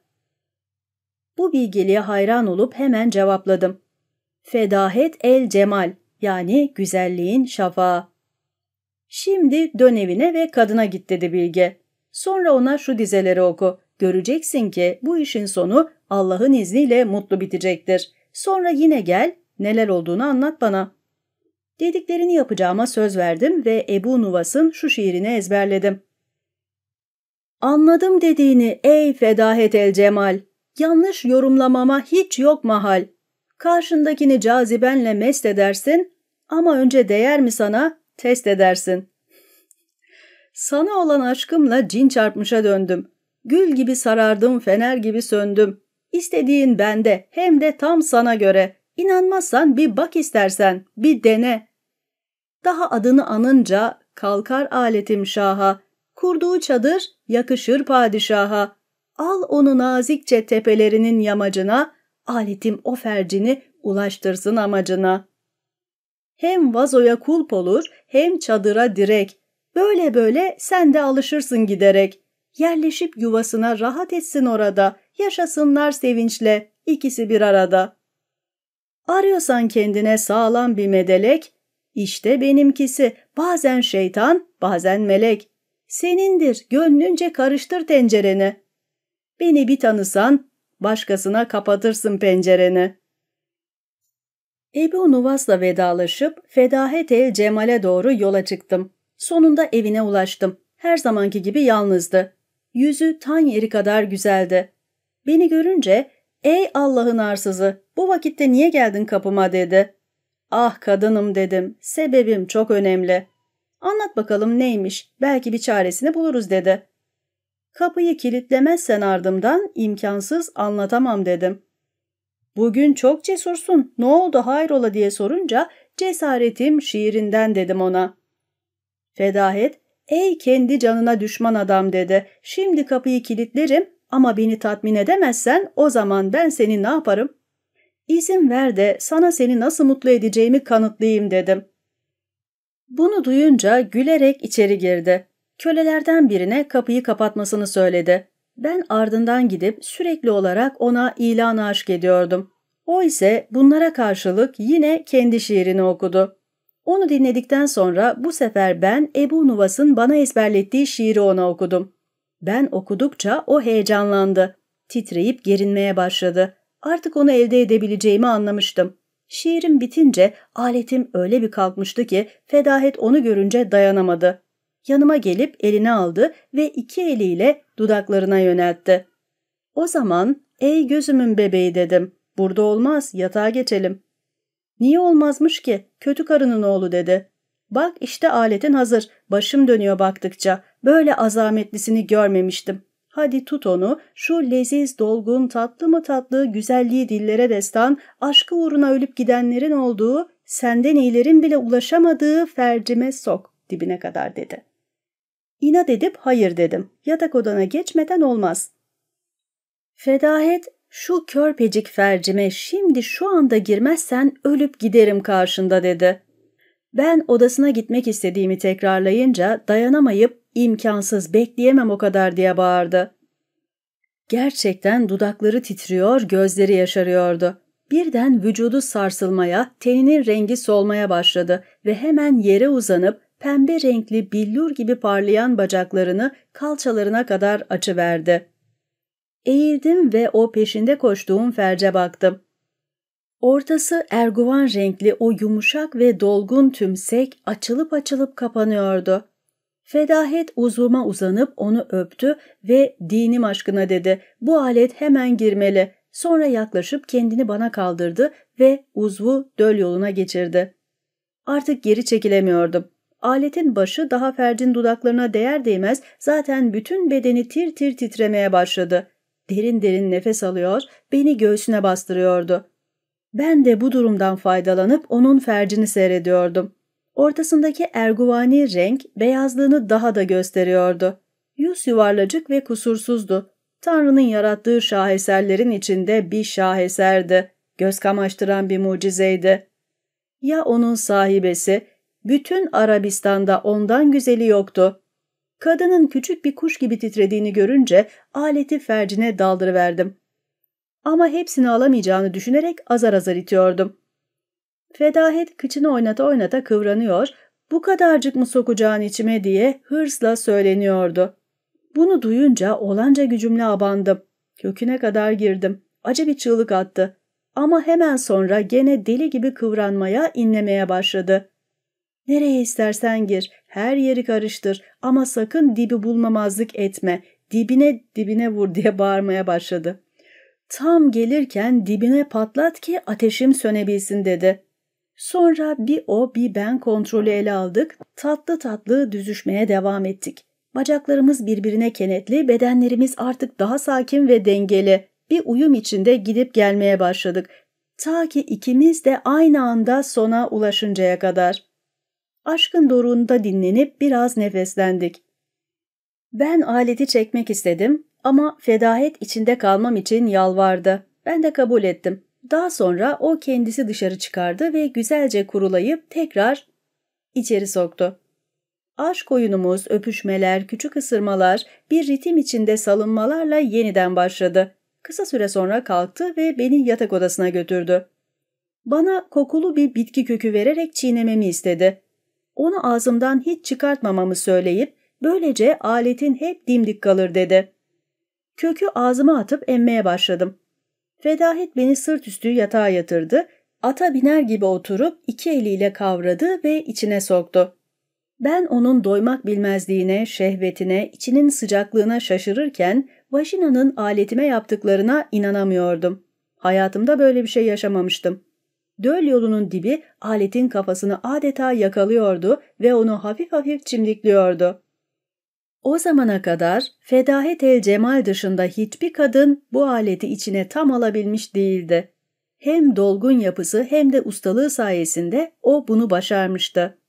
Sonra pozisyon değiştire değiştire geceye kadar sevişip durduk. Nihayet artık gitmem gerektiğini söyleyerek kalkmak istedim. Ama Fedahet yalvar yakar oldu. Ne yapıp edip bana daha da kalacağıma yemin ettirdi. Bu hatunun beni bırakacağı yok. Ne yapalım? Sabah ola hayrola dedim.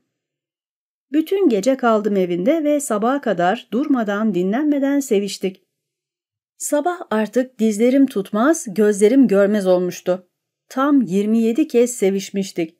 Artık onun esiri olduğumu düşünmeye başlamıştım. Sonunda onun bir anlık dalgınlığından istifade edip kendimi dışarı attım. Doğruca Ebu Nuvas'a gittim. Yaşadıklarımı eksiksiz anlattım. Ebu Nuvas gibi bilge biri bile bunları büyük bir şaşkınlıkla dinledi. Sonra "Ey Cavidi" dedi, "böyle bir kadına ne güç yetirebilir ne söz geçirebilirsin. Onunla beraber yaşamak demek, diğer bütün kadınlardan aldığın zevklerin burnundan gelmesi demek olur. Bunu bilesin." Ben onun bu öğüdünü kulağıma küpe yaptım. Çünkü Fedaet el Cemal, bütün o gün ve gecenin bir yerinde bana etrafta çıkacak söylentilerin önüne geçebilmek için nikahlanmamızı istedi. Oysa ben sadece zevk peşinde koşan biriydim. Bu düşüncemi Ebu Nuvas'a aktarınca bana şunları söyledi. "Eğer onunla evlenirsen sağlığını tehlikeye atarsın. Tanrı da seni korumaz bu durumda. Üstelik o kadın sana boynuz üstüne boynuz takar, bilmiş ol.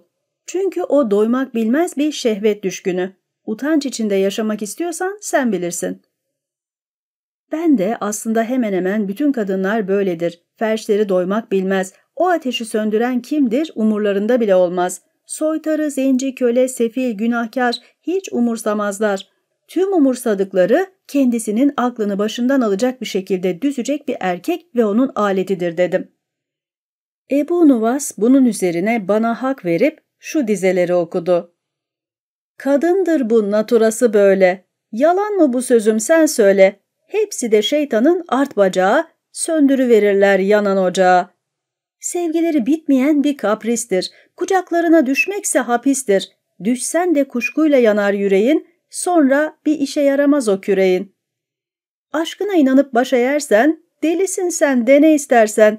Bağışlasan bahçeler bağlar, bir iğnem yok diye ağlar. Tükenip kalınca çırçıplak, derler ki bana kim bakacak? Hadi git çal çırp, bul buluştur, bil ki bu yolun sonu yokuştur. Hiç çekinmez kara çalar sana, yatar altına verir iyi basana. Beyi yoksa evde kölesi var, fercinin imanı işte o kadar. Dayanamaz kalkmış bir alete, işte düştün çıkılmaz felakete. Tanrı korusun bizi onların şerrinden, özellikle hem yaşlı hem şirretinden." 10. Bölüm. Hayvanların cinsel uzuvlarına verilen adlar. Şunu biliniz ki ey vezirim, Tanrı'nın inayeti üzerinize olsun, erkek hayvanların cinsel organları, insanların uzuvlarının adlarıyla anılmazlar. Hayvanlar bu çeşit sınıflandırmada 4 bölümde ele alınır. 1. At, katır, eşek gibi tek toynaklı hayvanlar. Yılan kavi, yarıcı, sopa, şişmiş, başlı, şapkalı, sivri uçlu baston. Bu kelimelerin dommar, fellak, zellat gibi Arapça söylenişleri vardır. 2. Deve gibi ayakları olan hayvanların uzuvları. Uzun, dik, sallanan, gizlenen, kıllı. 3. Öküz, koyun gibi çift toynaklı hayvanların uzuvları. Kırbaç, kamçı, uzun, küstah. Koçlar için asabi denir. Son olarak pençeleri olan aslan, tilki, köpek gibi hayvanların uzuvları. Çomak, koca kafalı, uzayan. Tanrı'nın yarattığı hayvanlar arasında aslan çiftleşmeyi en iyi beceren mahluktur. Erkek dişiye yaklaşınca onu muayene edip kokusundan başka bir erkek aslanla çiftleşip çiftleşmediğini anlar.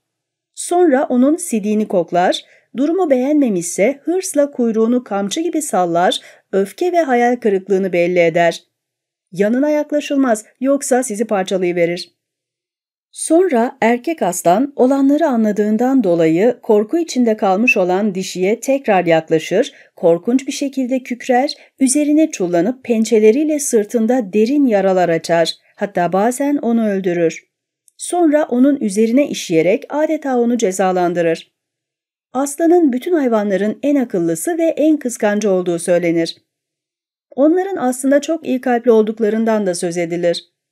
Ormanda karşılarına çıkan insanlar ona güzel şeyler söyleyince insanlara hiç dokunmadıkları rivayet edilir. Bir aslanla karşılaşan bir erkek cinsel uzvunu çıkartıp ona gösterirse aslanı kaçırtır karşısından.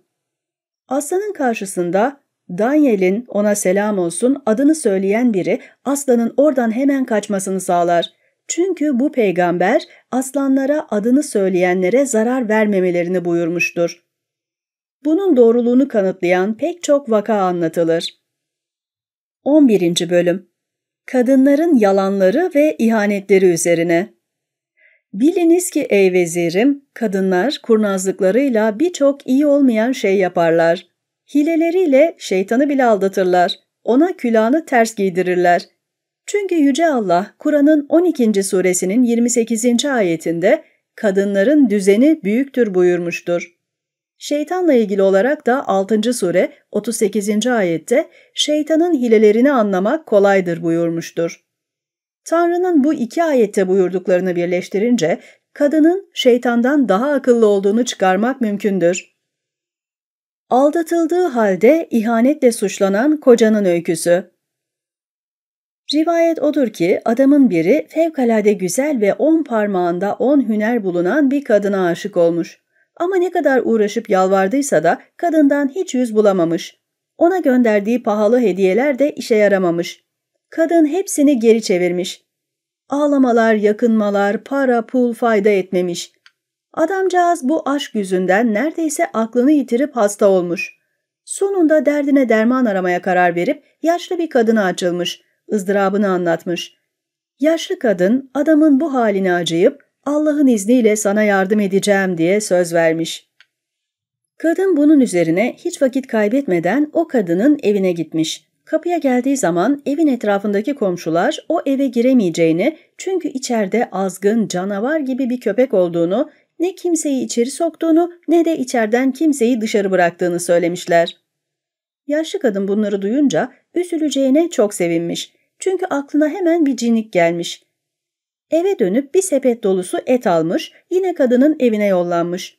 Kapıdaki köpek kadını görünce hırlayıp üzerine atılmaya hazırlanırken yaşlı kadın sepetteki etleri çıkartıp hayvanın burnuna dayamış. "Al kızım hadi ye, hepsi senin" diye köpekle konuşmaya başlamış. Kadın böyle konuşa dursun, adamın aşık olduğu kadın kapıyı açıp orada neler olduğunu anlamaya çalışmış. Kadını kapıda gören yaşlı kadın bu sefer bilhassa sesini yükseltip konuşmaya devam etmiş köpekle. Bir yandan da büyük bir şefkatle hayvanın sırtını okşuyormuş.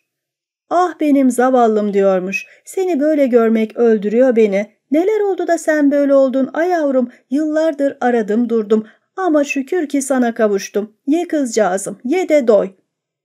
Hiç kimseyi eve sokmayan vahşi köpeğini bir yabancıyla böyle gören ev sahibesi hayretler içinde yaşlı kadına sormuş. "Ey kadın, bizim köpeğimizi sen nereden tanıyorsun?" Yaşlı kadın cevap vermeden ağlıya ağlıya köpeği sevmeye, okşamaya, onunla konuşmaya devam etmiş.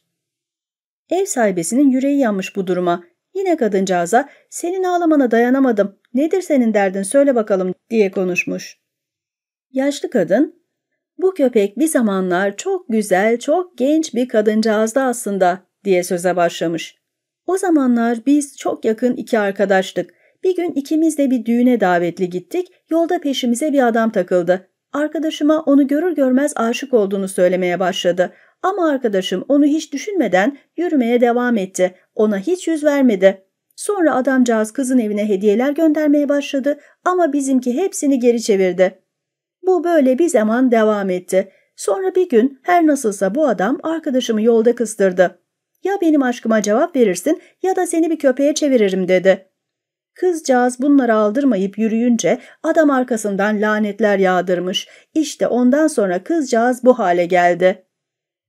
Hikayeyi dinleyen kadının beti benzi atıp başlamış ağlamaya. "Ah anacığım ah" diye yaşlı kadının ellerine sarılıp "Şimdi çok korkuyorum. Ya ben de bir köpeğe dönersem" diye ilenmiş. Yaşlı kadın neden böyle düşündüğünü sorunca ev sahibesi "Uzun zamandan beri bana da bir adam aşık. Ben de onu geri çeviriyorum. Adamcağız yalvara yakara bir hal oldu. Eridi bitti. Benimle bir kere yatmak için ne hediyeler gönderdi. Hiçbirini kabul etmedim. Ya şimdi o da lanet yağdırıp beni köpeğe dönüştürürse diye korkuyorum, demiş titrerken. Yaşlı kadın bunun üzerine dur bakalım dur demiş. Anlat bana kimdir bu adam? Gidip bulayım onu ben sana yardımcı olayım. Kadını yatıştırmış. Ah anacığım demiş kadın yeniden. Ne olur acele et. Onun beddası tutup da Tanrı'nın gazabına uğramadan bul getir onu bana. Şimdi hemen gidiyorum ve onu mutlaka bulup sana getireceğim. Yarın inşallah bu iş biter. Sen de rahat edersin demiş yaşlı kadın. Koşup adama gelmiş, her şeyi anlatmış. Ertesi gün genç kadınla buluşmaya hazır olmasını söylemiş. Bunun üzerine de tekrar genç kadına gidip adamı buldum, yarın benim evime gel demiş.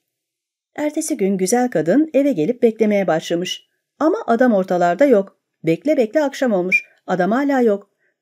Sonunda herhalde çok mühim bir işi çıktı diye yaşlı kadın teselliye başlamış. Ama görmüş ki misafiri olan hanım aşk ateşine çoktan düşmüş bile. Bütün hareketlerinden sevişmek için hazır olduğu, adamı tutkuyla beklediği belli oluyormuş. Vakit geçtikçe kadının sabırsızlığı da şehveti de artmış. Yaşlı kadın onun bir erkekle beraber olmak için deli olduğunu anlayınca hilafını giyinip ben gidip bir bakayım diye dışarı çıkmış. Başlamış adamı aramaya. Bir yandan arıyor, bir yandan da kadın erkek diye yanıyor. Şuna başka birini götürsem acaba ne olur diye düşünmüş. Bu sırada yolda bir adama rastlamış. Adam güçlü, kuvvetli, gösterişli biriymiş. Hemen yanına yaklaşıp "Ey oğul, seni güzel ve kibar bir kadınla tanıştırsam onunla yatar mıydın?" diye sormuş. Adamın gözleri parlamış. "Eğer dediğini yaparsan şu 6.000 lira senindir," diye avucundaki parayı göstermiş. Kadın parayı sevinçle alıp adamı eve götürmüş. Gel gör ki kör tesadüf bu adam evde bekleyen genç ve güzel kadının kocası değil miymiş? Tabii bu durum adam eve girince anlaşılmış. Ama ondan önce yaşlı kadın evdeki misafirine "Senin dediğin adamı bulamadım ama şu içinde aşk ateşi sönsün diye başka birini getirdim. Öbürünü de yarın koynuna alırsın. Tanrı böyle istedi," demiş. Genç kadın bunun üzerine eve gelen adama uzaktan bakar bakmaz kocası olduğunu anlamış. Hemen bir çarşafa bürünüp karşısına çıkmış ve "Seni Allah'tan korkmaz, kuldan utanmaz adam," diye başlamış bağırmaya. "Ne işin var burada? Biliyordum senin durmadan zina ettiğini. İşte sonunda seni tuzağa düşürüp yakaladım. İnkar etme boşuna. Beni durmadan bana sadık olduğuna inandırmaya çalışıyorsun bir de. Hemen boşayacağım seni." Utancından ne yapacağını şaşıran kocası tek kelime bile etmeden kala kalmış orada. İşte bu hikaye bir kadının ne kadar kurnaz olduğuna güzel bir delil sayılır. Zoraki aşığın başına gelenler. Mahallesinde erdem ve faziletiyle tanınan bir adama çılgınca aşık olan bir kadının öyküsüdür bu. Adam kadının bütün duygularını açıklamasına rağmen uzun zaman karşı koymuş. Kadın bakmış bu iş böyle dürüstlükle olmayacak, bir oyun oynamaya karar vermiş. Cariyesine planını anlatıp ne yapması gerektiğini söylemiş. Cariye onun dediği gibi tam gece yarısı evden dışarı çıkıp eline aldığı bir taşla kendi evlerinin kapısını çalmaya başlamış. Anlaştıkları gibi o çaldıkça kadın yukarıdan çığlık çığlığa bağırıyormuş. Kadın cariyeye demiş ki, "Bunu yaparken dikkat et de o aşık olduğum adam sakın seni görmesin. Yoldan biri gelirse de hemen içeri gir." Bu iyiliksever adam komşudan gelen gürültü, bağırış çağırış üzerine uykusundan uyanıp karısına ne olduğunu sorunca karısı "Galiba şu bizim komşu kadının evinden geliyor sesler. Acaba hırsız mı girdi evine?" demiş. Adam hemen koşup kapıya varmış, kapıyı açık görünce içeri girmiş. Orada hazır bekleyen cariye de kapıyı arkasından sürgülüyüvermiş. Kadın adamın içeride olduğunu görünce daha yüksek sesle bağırmaya başlamış. Sonra sesini alçaltıp "Eğer dediklerimi yapmazsan herkesi buraya toplarım, evime zorla girdiğini söylerim," demiş. Adam "Ne yapalım, Tanrı'nın dediği olur. Kimse ondan kurtulup kaçamaz," diye cevap vermiş. Kadın bunun üzerine öyle bir velvele koparmış ki mahalle evin önüne toplanmaya başlamış. Adam bakmış daha inat ederse dünyaya rezil olacak, şanı şöhreti 5 paralık olacak, boynunu büküp "Peki ne istersen yapacağım," demiş kadına. Bunun üzerine kadın dışarıda toplananlara bir yalan uydurup herkesi evine göndermiş. Sonra odasına kapattığı adamı tam 1 hafta yatağında tutmuş. Ne istediyse yaptırmış ona. Sonra işi bitince, aşka doyunca adamı salıvermiş. Anlayın işte kadınlar ne düzenbaz ne hilekardır. Aşk hırsızlığı. Bu da bir evde yaşayan iki kadının hikayesidir. Birinin kocası güçlü ve dirayetli, ötekininki ise zayıf, naif, sümsük biriymiş. İki adamın aletleri de karakterleri gibiymiş. Birincisi her sabah neşeli, gülerek uyanırken, ikincisi sinirli, gözü yaşlı uyanırmış hep. Bir gün iki kadın konuşurlarken kocalarını anlatmaya başlamışlar. Birincisi, "Ah," demiş, "öyle mutluyum ki, şu yatak şahittir, o öpüşmeler, sevişmeler, o mutlu sonlar, hele kocamın o muhteşem aleti. Fercimin her kıvrımını araştıra araştıra ta rahim ağzına kadar ulaşır, bütün döl yolunu tıkar, bir gıdım boşluk bırakmaz içeride. Tam gelecekken başını dayayıp tohumları seller gibi boşaltır ve ateşimi söndürür." İkinci kadıncağızsa, "Bir de benim çektiğim şu çileye bak," demiş, başlamış anlatmaya. "Yatak bana sanki bir işkence, her birleşme aslında bir ızdırap, nefretle, tiksintiyle. Ne zevk alıyorum, ne zevk veriyorum." Konuşmaları böyle giderken zavallı kadın arkadaşının kocasının yaptıklarını düşünmekten kendini alamamış ve "Onunla bir kerecik yatsam bana yeter," diye aklından geçirmiş. Sonra da bunu yapmayı kafasına koymuş. Akşam olunca oyununu uygulamaya başlamış. En güzel kokuları sürüp beklemiş. Gece epey geç vakit diğer odada yatan çiftin yataklarına yavaşça süzülüvermiş. Aralarındaki açıklığa uzanmış. Biraz sonra hafif hafif itişlerle onları birbirinden iyice uzaklaştırmış. Kadının uykusunun iyice derinleşmesini beklemiş. Sonra vücudunu adama yaslayıp onu tahrik edip uyandırmış. Adam da biraz uyanır gibi olup kadının kokusunu duyunca aleti şaha kalkmış. "Hadi gel bir kere yapalım," demiş. Kadın önce nazlanmış, "Bırak da uyuyayım," demiş. Adam tekrar isteyince diğer kadının sesleri duymaması için "Olur ama çok sessiz ol, çocukları uyandırmayalım," demiş. Kadının yaydığı hoş kokulardan giderek etkilenen adam kadına sarılıp "Hadi ne duruyorsun, her zaman tuttuğun gibi tutsana," deyince kadın adama bir el atınca soluğu kesilmiş. Elindeki dipdiri kocaman şeye hayran kalmış, sonra hiç beklemeden alıvermiş. Adam da şaşkınlık içindeymiş çünkü kadın ilk seferden sonra bir daha devam etmiş adamla. Böyle mutlu bir yorgunluktan sonra adam derin derin uyumaya başlamış. Kadın da geldiği gibi sessizce süzülüp kendi odasına geçmiş. Adam sabah olup uyanınca karısına "Neydi o halin öyle?" demiş. Kadın da "Ne hali, neden bahsediyorsun?" diye sorunca adam "Bir türlü doymadın gece, hatırlamıyor musun? Ya o kokular, beni baştan çıkarttın o kokularla," diye cevap vermiş.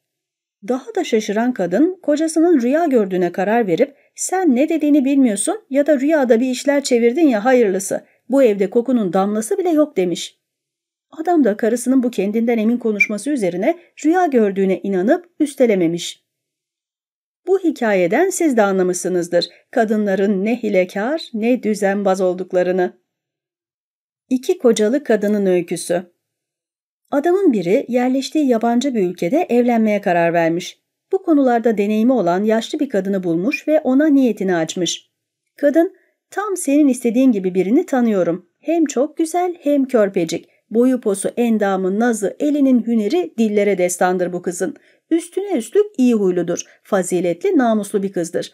Ama bütün gününü işle güçle geçirdiği için seninle yalnız geceleri beraber olabilir. Bu yüzden de evde kalacağından korkuyor. Koca adaylarının buna razı olmayacağını düşünüyor. Sen ne dersin?" demiş. Adam, "Hiç önemli değil," demiş. "Benim de zaten bütün günüm dolu geçiyor. Karımla geceleri beraber olmak bana yeter," diye cevap vermiş. Bunun üzerine yaşlı kadın ikisini buluşturup konuşturmuş. Birbirlerine şartlarını söyleyip anlaşmışlar. Adam kızı çok beğenmiş ve kadının koşullarını hemen kabul etmiş. Sonra birlikte yaşamaya başlamışlar. Bu adamın bir arkadaşı varmış. O da mutlaka evlenmek istiyormuş. Adam arkadaşını kendisine çöp çatanlık yapan o kadına götürmüş. Bu kez kadın, "Tam sana göre biri var. Bütün istediklerine sahip bir genç kadın. Ama bütün işlerini gece yapmak zorunda. Bu şartını kabul edersen söyleyeyim, seninle onu evlendirelim," demiş. Adam "Peki, kabul ediyorum," deyince yaşlı kadın bu sefer yeni adamla arkadaşının evlendiği kadını buluşturup anlaştırmış. Onunla da evlendirmiş. Fakat bir süre sonra iki kadının foyası ortaya çıkmış. Arkadaşlar aynı kadınla evlendiklerini anlamış. Görüyorsunuz ya, kadınlar nasıl hilekâr, nasıl düzenbazdırlar. Kadının fendi kibir budalası adamı nasıl yendi? Kadınların her türlü oyunlarını, entrikalarını bildiğini söyleyip övünen ve hiçbir kadının kendisini aldatamayacağını iddia eden bir adamın öyküsüdür bu. Güzel olduğu kadar akıllı olan bir kadın, adamın bu söylediklerini duyunca onu evinin meclisine davet etmiş. Çeşit çeşit güzel şarapların, her türlü yiyeceğin, meyvelerin olduğu bir sofra kurdurmuş. Güzelliğiyle ünlü bu kadının daveti adamı çok heyecanlandırmış. Hemen icabet etmiş. Kadın en güzel elbiselerini giyip en pahalı parfümleri sürmüş. Adam bu harika kadını karşısında görünce aklı başından gitmiş. Kadın hazırladığı oyuna uygun olarak aklı hep kocasındaymış gibi davranıyormuş. Gerçekten de kadının kocası kibirli ve gözü pek biri olarak ün yapmış. Evine giren bir erkeği öldürebileceğinden hiç kimsenin şüphesi yokmuş. Hele o erkek karısıyla bir işret halindeyse vay ki vay. Adam bu çok güzel kadınla sofrada yer içer, eğlenip söyleşirken kapı çalınmış. Kadın beti benzi atmış bir halde yerinden fırlayıp eyvah bu kocam olmalı diye küçük bir çığlık atınca adamcağız korkusundan yaprak gibi titremiş. Kadın apar topar adamı odadaki dolaba tıkıştırıp üstünden kilitlemiş, anahtarı da ortada bir yere bırakmış. Kocası salona girip sofrayı görünce kimin için hazırlandı bu sofra diye gürlemiş. Kadın sakin sakin kimin için olacak, aşığım geldi de ona ziyafet veriyordum demiş. Ne diye bağırmış adam, nerede o alçak? Kadın aynı soğukkanlılıkla nerede olacak dolaba koydum diye karşılık vermiş.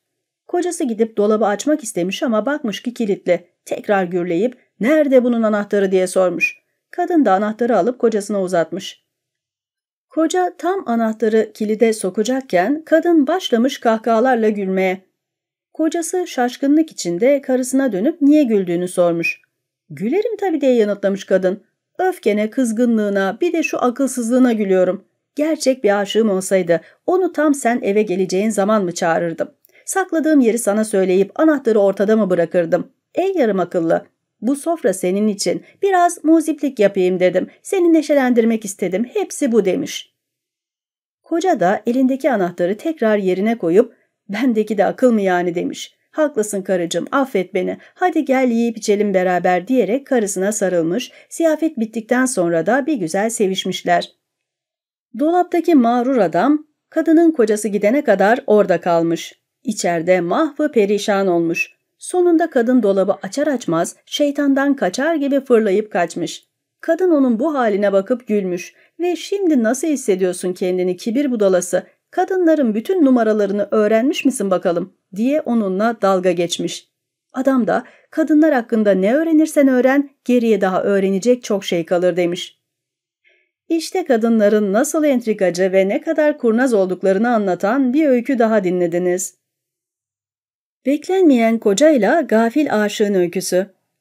Çok sinirli ve çok kıskanç bir adamla evli olan bir kadın onun yokluğundan faydalanıp aşığını eve almış. Sevişmeye başlamışlar. Ama aksilik bu ya, kıskanç koca çıktığı iş yolculuğundan zamanından önce dönmüş. Kadın da hemen sevgilisini yatağın altına saklamış. Çok klasik oldu. Onu bir an önce evden çıkartmanın yolunu aramış ama evin içinde durmadan sinirli sinirli dolaşan kıskanç kocası yüzünden buna bir türlü fırsat bulamamış. Komşularından biri kadının bu sıkıntı içindeki halini görünce sebebini sormuş. Kadın da neler olup bittiğini komşusuna anlatmış. Komşu kadın, sen merak etme, içeri gir ve işi bana bırak demiş. Seni bu dertten kurtaracağım. Biraz sonra komşu kadın yemeğe misafir gelmiş gibi yapmış, hep beraber akşam yemeğini yemişler. Karınlarını doyurduktan sonra karı koca karşılıklı oturmuş. Kadın da yatağın yanına yakın bir yer seçip muhabbete başlamışlar. Komşu kadın başlamış kadınların fettanlıkları, kurnazlıkları hakkında fıkralar anlatmaya. Tabii yatağın altındaki zavallı aşık da bunları duymuş. Sonra komşu bir hikaye daha anlatmış. Evli bir kadının bir aşığı varmış. İkisi de birbirlerine deliler gibi tutkunmuş. Bir gün kadın kocası evde yokken aşığını içeri almış. Ama biraz sonra kadının kocası hiç beklenmedik bir şekilde çıkıp gelivermiş eve. Kadın telaşla yatağın altına saklamış aşığını.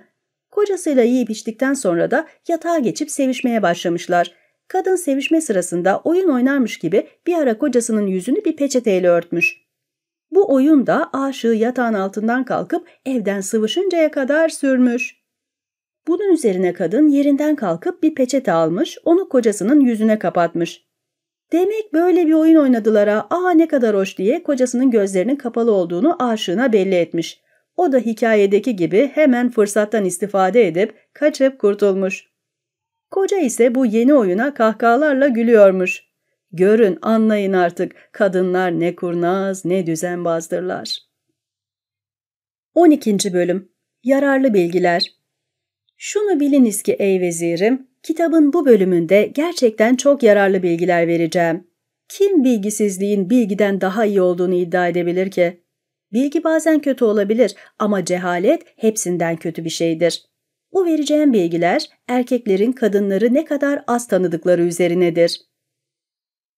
Morbeda adında zamanının en bilge, en akıllı kişisi olarak ün yapmış bir kadın varmış. Felsefeye tutkunmuş. Onun bu niteliğini bilenler bir gün onu şöyle bir soru yağmuruna tutmuşlar. Bir kadının aklı nerededir? Bacaklarının arasında. Ya en çok neden zevk alır? Bacaklarının arasından. Peki erkekleri neresiyle sevip neresiyle onlardan nefret eder? İkisinin de tek cevabı vardır. Ferciyle. Dedikten sonra eklemiş. Fercimizi sevdiğimize veririz. Nefret ettiğimize ise koklatmayız bile. Fercimizin sevdiği erkeği biz de severiz. Her şeyimizi paylaşırız. Servetlerimizi ayakları altına sereriz. Hiçbir şey olmasa da onu yine severiz. Öte yandan sevmediğimiz bir erkek kendi servetini bizim yolumuza dökse dönüp bakmayız bile. Peki bir kadının bilgisi, sevgisi nerededir? Neyle yaşamdan zevk alır? Gözüyle bilir, kalbiyle sever, ferciyle yaşamdan zevk alır. Bu cevabı alanlar bunu biraz daha açıklamasını istemişler kadından. O da şunları söylemiş. Bilgi gözlerle edinilir. Bir erkeğin güzelliği ve biçimini onlar değerlendirir. Erkeğin güzel sözleriyle de kalbine sevgi akar, onu doldurur. O sevdiğinin peşinden koşar, onu ne yapıp edip kendine bağlar. Sonra da onunla yaşamın zevklerini paylaşmak için fercini açar. Sonra ferç erkeğin bu sevgiye değer olup olmadığını anlamak için onu test eder. Ferci kadının erkekler için mihenk taşıdır. Peki hangi erkekleri sever, hangilerini sevmezler? Hangi aleti beğenir, hangisini beğenmezler? Her kadının yaratılışı ayrıdır.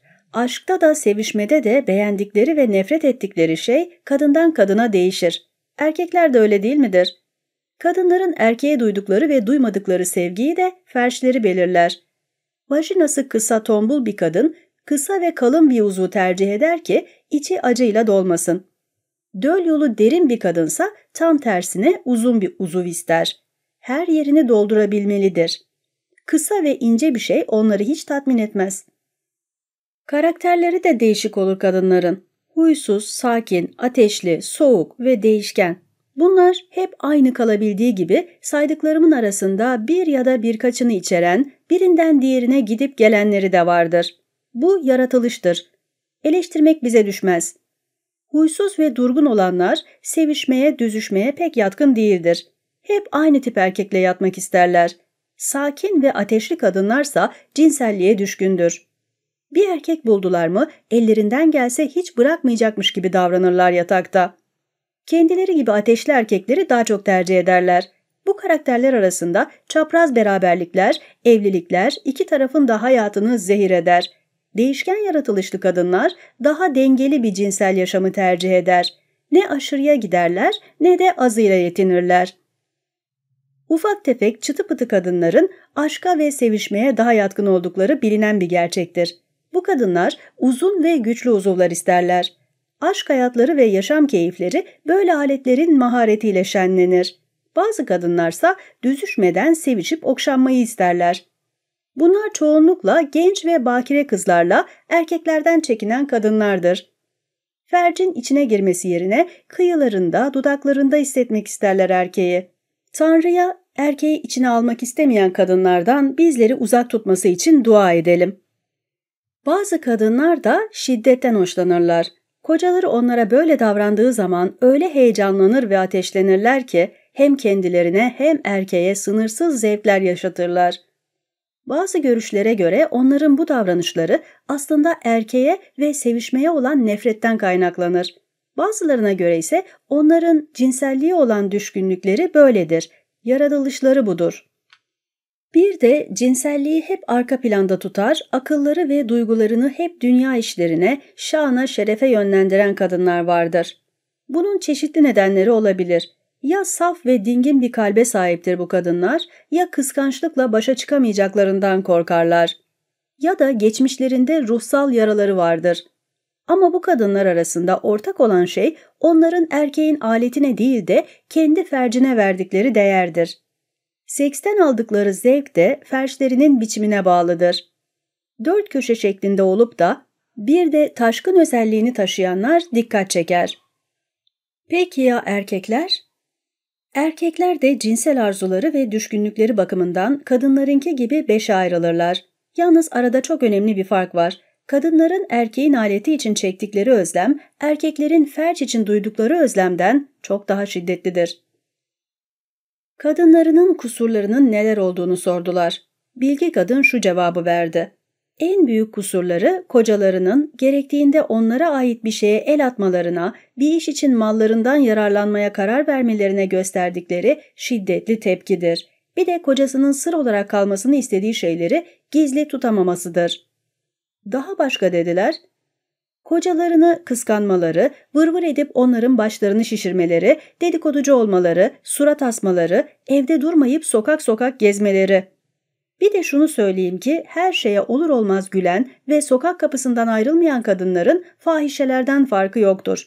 Ayrıca başkalarının işlerini merak etmeleri, kocasından bir şey çalmaları, aksi suratlı, nankör olmaları, sadece kendi canları isteyince seks yapmaları, yatakta çok konuşup veya kocasının istemediği pozisyonları durmadan istemeleri, entrikalardan hoşlanmaları ve son olarak da utanmazca davranmaları kadınların kusurlarıdır. 13. Bölüm Cinsel birleşmenin zevkini artırmanın yolları. Biliniz ki ey vezirim, cinsel isteği uyandıran 6 önemli şey vardır. Coşkulu bir aşk, erkeğin güçlü ve iktidarlı olması, karşısındakine duyulan muhabbet, yüz güzelliği, uyarıcı gıdalar ve yakın temas. Düzüşmeyi çok zevkli hale getiren şeylerin sayısı çok fazladır. Ama en önemlileri şunlardır. Kadın vücudunun sıcaklığı, fercin darlığı, ne çok kuru ne çok ıslak olması, güzel kokusu. Bunlardan birinin eksikliği birleşmenin zevkini olumsuz etkiler. Islak ve sıcak bir ferç sinirleri yatıştırır. Soğuk ve kuru olansa erkeğin uzvunu indirir. Vajinanın kötü kokusuysa zevki zevk olmaktan çıkartır. Çok geniş bir ferçten zevk almaksa çok zordur. Zevkin doruğuna karşılıklı varabilmek için erkeğin belinin müthiş bir güçle kadının içine boşalması gerekir. Bu da fercin erkeğin uzvunu büyük bir istek ve güçle içine çekmesiyle olur. Ferç uzvun başını tam o anda sımsıkı kavrarsa ve belinin son damlasına kadar emerse sağar onu. Boşalma uzvun başının sıkıca kavranmasından önce olursa orgazm pek keyifli olmayabilir. Erkeğin belinin patlar gibi fışkırıp boşalmasını sağlayan 8 önemli şey vardır. Sağlam ve güçlü bir beden, dertsiz tasasız bir yaşam, utanç duyulacak bir şey olmamak, neşeli bir ruh, iyi beslenme, sağlık, zenginlik, değişik yüzler ve değişik kadınlar. Cinsel birleşmede güçlü olmak istiyorsanız sakız ağacının meyvesini havanda dövün, zeytinyağı ve balla karıştırın. Bir gece dinlendirdikten sonra sabahları aç karnına bu karışımı için. Bu hem erkekliği güçlendirir hem de döl bereketini artırır. Çakal yağını ferce ve alete sürmek her iki uzvun da canlanmasını sağlar. Selinus adlı bir bilge şöyle bir reçete önermiş. Aletinin gücünü artırmak isteyen bir erkek geceleri 20 badem ve 100 çam fıstığı yemeli ve üstüne bir bardak bal içmelidir. Bunu 3 gün üst üste yaparsa isteğine ulaşır. Önemli bilgilendirme. Bu reçete kitapta yazıldığı şekliyle okunmuştur ama bir bardak bal içmeden önce doktorunuza danışın derim. Bu 3 gün içinde soğan tohumlarını dövüp eledikten sonra balla karıştırarak yenmesi de bu reçeteye güç katar. Ayrıca sevişme öncesinde erimiş deve hörgücü yağıyla aletini sıvazlayan bir erkek sevişmede bunun çok faydasını görür ve kadından çok iltifat alır. Birleşmenin zevkini artırmak için birkaç iri Hint biberi tohumunu ya da kaküle tohumunu çiğneyip uzvunun başına süren bir erkek hem kendine hem de kadınına doyulmaz zevkler yaşatır. Güney Filistin ve Mekke'de yetişen belesen çamından çıkarılan yağ ile yapılan merhem de aynı etkiyi yapar. Birleşme sırasında çok güçlü olmak istiyorsanız nezle otuyla zencefili havanda dövüp içine biraz leylak merhemi karıştırın. Bunu kasıklarınıza, hayalarınıza ve aletinize yedire yedire sürün. Hem güç kazanırsınız hem de arzularınız kabarır. Eğer tombak denilen maddeden, ki bu altının lehimlenmesinde kullanılan bir tür borakstır, yani yenilip yenilmediğini bilmiyorum, bir hardal tohumu kadar yerseniz cinsel isteğiniz artar ve beliniz çoğalır, uzvunuz da kaya gibi sertleşir. Bu koca karı ilacının çok etkili olduğuna dair kanıtlar vardır. Kadının cinsel arzusunu artırmak isterseniz Hint biberi tohumu, nezle otu, zencefil ve biraz tarçını ağzınızda önce çiğneyin, sonra aletinize bunu sürün. Size öyle bir güçle bağlanacaktır ki bir an bile yanınızdan ayrılmak istemeyecektir. Taze bezelye soğanla iyice kaynatılıp üzerine tarçın, zencefil ve kaküle tozu dökülerek yenirse ihtirasınız doruklara çıkar. Cinsel birleşmeden alacağınız zevk de çok artar. 14. Bölüm Kadınlarda kısırlığın nedenleri ve tedavisi. Şunu bilin ki ey vezirim, bütün bilge hekimler bu konunun dipsiz karanlığında araştırma yaptılar ama ortaya kendi yaklaşımlarından başka bir açıklama getiremediler. Kadınlarda kısırlığa neden olan etkenleri şöyle sıralayabiliriz. Rahim ve vajinadaki kan pıhtılarının neden olduğu tıkanıklıklar ve rahmin su toplaması, erkeğin tohumlarının yetersizliği, erkeğin aletinde bir kusur bulunması, adet düzensizliği ve vajinada hava toplanması. Bazı bilginler kadın kısırlığında ruh ve sinir bozukluklarının yer aldığına inanırlar, bazıları da büyü olduğuna. Kısa uzuvlu kocalarının bir de yeterince meni üretemeyen er bezleri varsa ve ferçleri erkeğin tohumlarını yeterince emmeyen şişman kadınlarda kısırlık sıkça görülür. Kısırlık tedavisinde kullanılan ilaçlardan biri de deve örgücü yağından elde edilir. Kadın adet sonrası iyice temizlenir ve bu yağa batırılmış keten parçasıyla fercini ovalarsa faydasını görür. Bu uygulamadan sonra çakal üzümü meyvelerinin suyunu çıkartıp üzerine biraz sirke ekler ve bunu 7 gün süreyle içer. Bu süre içinde kocasıyla her gün birleşmelidir. Bir başka ilaç da şöyledir. Biraz susam havanda ezilerek yağ çıkartılır.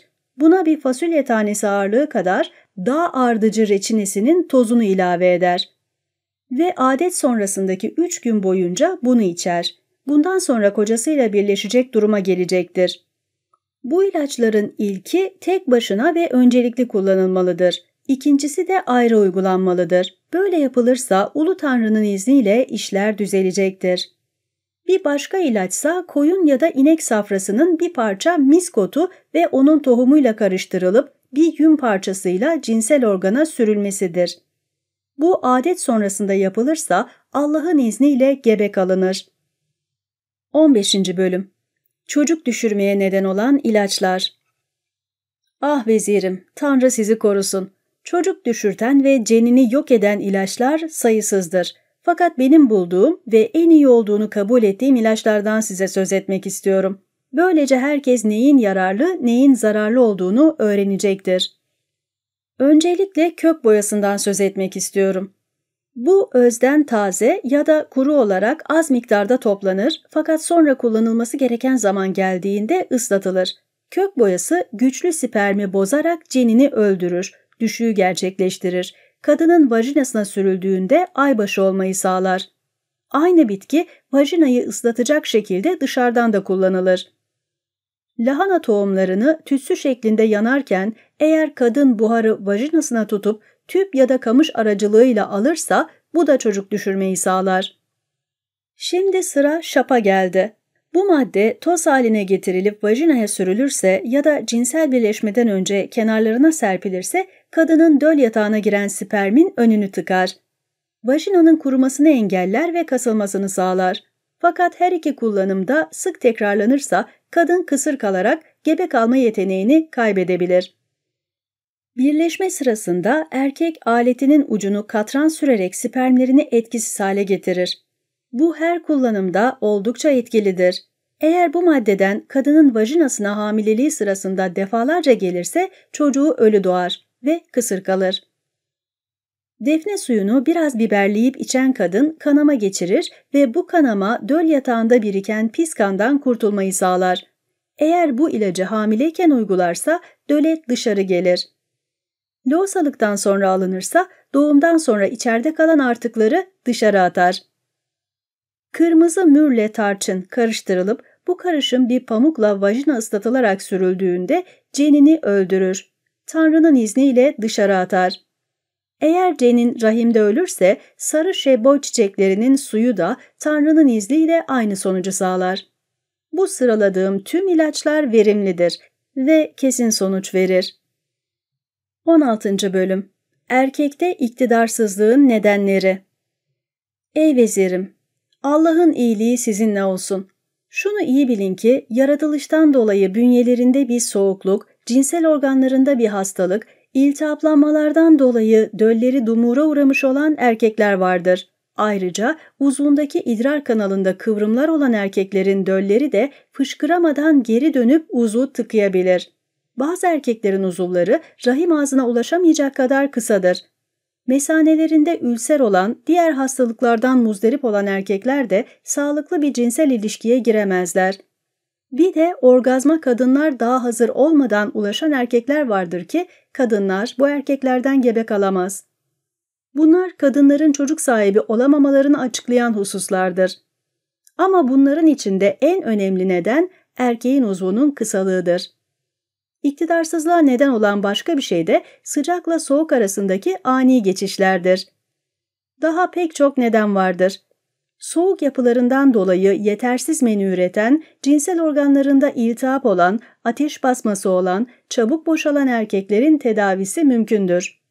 Bu erkekler bal, zencefil, nezle otu, sirke, sarımsak, tarçın, Hindistan cevizi, kakule, serçe dili, Çin tarçını, uzun biber ve diğer baharatlarla yapılmış veya bunlar katılmış yiyeceklerle şifa bulabilirler. Bu baharat ve meyvelerden bol bol yerlerse faydasını görürler. Kısa zamanda bu illetten kurtulabilirler. Diğer sorunlar, örneğin sidik kanalı kıvrılması, uzvun kısalığı, mesane ülseri ve birleşmeye engel olan diğer fiziksel rahatsızlıklara Tanrı'dan başka çare yoktur. 17. Bölüm Geçici iktidarsızlıktan kurtulmanın yolları. Ey vezirim! Şunu iyi bilin ki bu tür iktidarsızlıklar temel olarak 3 nedene dayanır. Birincisi bağlanmadır. İkincisi zayıf bir bünye, diğeri de erken boşalmadır. Bağlanmadan kurtulmak için havlıcan, Mekke tarçını, karanfil baharı, yoğurt otu, Hint pastili, küçük Hindistan cevizi, Hint biberi tohumu, serçe dili, İran biberi, Hint kengeri, kakule, nezle otu, defne tohumuyla hazırlanan ilaçlar kullanılır. Bunların hepsi birlikte dövülerek yemeklere, özellikle de çorbalara katılarak içilir. Bunların alınmasından önce ve sonra su içilmemelidir. Bu karışım bala katılarak da yenebilir. Bu en iyi sonucu verir. Erken boşalmaya engel olmak için küçük Hindistan cevizine günük otu, yani oliban karıştırılarak balla beraber yemek en iyi yöntemdir. İktidarsızlık eğer zayıflıktan kaynaklanıyorsa nezle otu, ısırgan otu tohumu, biraz sütleyen, zencefil, Mekke tarçını ve kakule bala karıştırılarak yenir. Bu karışım zafiyete de birebirdir. Tanrı'nın izniyle o erkek kısa zamanda bu dertten kurtulur. Ben bütün bu ilaçların faydalarının şahidiyim. Bana inanın. Uzun sertleşememesinin türlü nedenleri vardır. Örneğin aleti dimdik bir erkek, onu kadının bacaklarının arasında gezdirmeye başladığı sırada iniverdiğini görür. Bunu iktidarsızlığa yorar. Oysa belki seviştiği kadına karşı duyulan aşırı bir saygı, yersiz bir utanç, hoşa gitmeyen bir görüntü veya koku buna neden olmuştur. Ayrıca beraber olduğu kızın bakire çıkmaması ya da sevişmekte olduğu kadının başka erkeklerle de seviştiği düşüncesi bu duruma yol açabilir. 18. Bölüm. Küçük uzuvları büyütmek için reçete ve yöntemler. Biliniz ki ey vezirim, Tanrı'nın inayeti üzerinizden eksilmesin, bu bölüm erkekleri olduğu kadar kadınları da fevkalade ilgilendirmektedir. Çünkü onların mutluluğu da en azından uygun boyda bir erkeklik uzvuna bağlıdır. Küçük uzuvlu erkekler kadınlar arasında hor görülür. Boyu yeterli olup da yeterince sertleşemeyen erkekler de böyledir. Uzvunu güçlendirmek isteyen bir erkek birleşme öncesi onu ılık suyla ovalamalıdır. Suyun ısısı kanın içine daha fazla gelmesini sağlar. Sonra zencefili balla karıştırıp uzvunu bununla iyice ovmalıdır. Bundan sonra sevişirse kadın öyle zevk alır ki erkeğin üstünden hiç inmemesini ister. Başka bir reçetede karabiber, lavanta, misk ve havlıcanın ezilip toz haline getirildikten sonra bal ve zencefille yoğrulup ılık suyla yıkanmış uzva iyice ovularak tatbik edilmesidir. Bunun sonucu olarak sertleşen uzuv kadının şehvetini kamçılar. 3. yöntem, uzuv kıpkırmızı olup kaya gibi sertleşinceye kadar suyla yıkanır. Sonra yumuşak bir deri üzerine sürülmüş kara sakız reçinesiyle sarmalanır. Reçine soğuyuncaya kadar beklenir. Bu sırada uzuv iner. Bu işlem birkaç kez tekrarlanarak uzvun kalınlaşması sağlanır. 4. yöntem. Bir şişeye doldurulan su sülüklerinin üzerine yağ konarak güneşte sülükler tamamen eriyinceye kadar bekletilir. Bu karışım birkaç gün boyunca günde bir kez uzva sürülür. Bu da uzvun boyutlarını büyütecektir. Bir başka yöntem de eşeğin uzvunun soğan ve bol mısırla kaynatılıp bu karışımın kümes hayvanlarına yedirilmesi ve sonra bu kümes hayvanlarının yenmesidir. Ayrıca eşeğin uzvunun yağla kaynatılarak elde edilen karışımın uzva sürülmesi de çok iyi sonuç verir. İstenirse bu içilebilir. Ayrıca yağda ezilen sülüklerle elde edilecek karışım da uzva tatbik edilmelidir. Ya da sülükler bir şişeye konarak ağzı sıkıca kapatılır, ılık bir gübre yığınının içine gömülür. Sülükler eriyince bu sıvı ile uzuv her gün ovulur. Bu da çok yararlı bir yöntemdir. Bütün bu yöntem ve reçetelerin yararlarına ben kefilim. Hepsini denedim. 19. bölüm. Kötü kokuların giderilmesi ve fercin daraltılması için bilgiler. Şunu biliniz ki ey vezirim, kadınların kasıklarından, koltuk altlarından ve vajinalarından çıkan koku kadar berbat bir şey yoktur. Bunlardan kurtulmak isteyen bir kadın, kırmızı mürrü safiyi havanda dövüp elekten geçirir. Bu tozu mersin suyuyla karıştırdıktan sonra bu bölgeleri bununla ovup yıkarsa amacına ulaşır. Bir başka yöntem, dövülmüş lavanta çiçeğinin misk gülünün suyuyla yoğrularak elde edilen merhemin yünlü bir kumaşa emdirilip bu kumaşla fercin ovulmasıdır. Bu da kötü kokuları yok eder. Vajinasını daraltmak isteyen bir kadın bir bardak suda biraz şap eritir ve fercinin içini bununla yıkarsa çok iyi sonuç alır.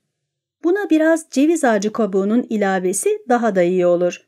Çünkü bu kabuğun müthiş bir büzme gücü vardır. Çok yararlı bir başka reçete de şudur. Akasya tohumları ve nar ağacı kabuğu bol suyla iyice kaynatılır ve kadın bu su dayanabileceği sıcaklığa gelince onu doldurduğu leğene oturur.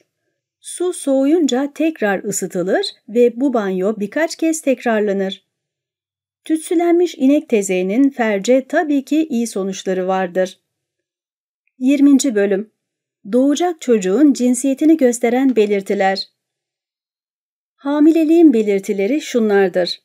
Birleşmeden sonra vajinanın hemen kuruması, fercin genişlemeye başlaması, kadının üzerine bir ağırlık çökmesi, derin uykulara dalması, fercin içinde bir merut bile giremeyecek kadar sık sık daralması, meme uçlarının koyulaşmaya başlaması ve en kesin belirti olarak da adet görmenin kesilmesi. Kadın hamile kaldıktan sonra hep güzel kalır ya da giderek daha güzelleşirse cildi sivilce ve çillerle bozulmazsa doğacak çocuğun erkek olacağı anlaşılır. Meme uçlarının kırmızılaşması da buna işarettir. Aynı şekilde memelerin iyice büyümesi, burun kanaması ve özellikle kanamanın sağ burun deliğinden olması da aynı anlama gelir. Öte yandan kız çocuğunun belirtileri çok daha fazladır. İsteksizlik, yüzün solup beneklenmesi ve çillenmesi, rahim dibinde ağrı olması, uykuda kabuslar görülmesi, meme uçlarının kararması, bedenin sol yarısında ağrılar duyulması, burundan kan gelmesi gibi. Bir kadının hamile olup olmadığını anlamak için ona yatmadan önce bal şerbeti içirilir ve kadın bunun üzerine karnında bir ağırlık hissederse kesin olarak hamile demektir. Kadın hamileliği boyunca sağ tarafının solundan daha ağır olduğunu hissederse çocuk erkektir. Erkek çocuğa bir başka işaret de memelerin sütle dolup şişmesidir. Bu bilgileri uzman hekimlerden aldım. Bütün bunlar doğrulukları kanıtlanmış bilgilerdir. 21. Bölüm. Son bölüm ve yumurtanın cinsel güce etkileri. Şunu biliniz ki bu bölümde yaşlı erkekler kadar olgun ve genç erkeklerin de yararlanacağı, cinsel gücü artıracak çok faydalı bilgiler sunacağım. Yüce Allah'ın izniyle çağımızın en bilge kişisi olan Şeyh yararlı şeyler söylüyor. Onun için bu öğütlere kulak verin. Her gün yumurta sarısı yiyen bir erkek sevişme isteğinin ve cinsel gücünün arttığını görür. 3 gün üst üste yumurta sarısını soğanla karıştırıp yemesi de aynı etkiyi yapar. Kuşkonmazı kaynatıp yağda kızartmak ve üzerine yumurta sarısı kırıp buna çeşitli baharatlar ekleyerek yemek cinsel gücü ve sevişme isteğini son derece artırır. Soğanı kokulu baharatlar ve yumurta sarısıyla zeytinyağında pişirmek ve bunu birkaç gün süreyle üst üste yemek de sınırsız bir sevişme gücü verir. Deve sütünün balla karıştırılıp düzenli olarak yenmesi de görülmedik bir cinsel istek uyandırır. Bu erkeğin aleti gece gündüz dimdik durur. Birkaç gün üst üste içine mürrü safi, tarçın ve biber katılarak pişirilmiş yumurta yiyen bir erkeğin de cinsel gücü artar ve uzvu her yakınlaşmada hemen dikleşir. Öyle ki uzvunun artık hiç inmeyeceğini, hep kalkık kalacağını sanır. Birdenbire bir arzuya kapılıp bütün gece düzüşmek isteyen ama bunun için reçetelere vakti olmayan bir erkek şunu yapsın yeter. Yiyebileceği kadar yumurtayı tereyağına kırıp balla karıştırsın ve biraz ekmekle bunu yesin. Böylece bütün gece yorulmadan emeline ulaşır. Bu konuda yazılmış bir de şiir var.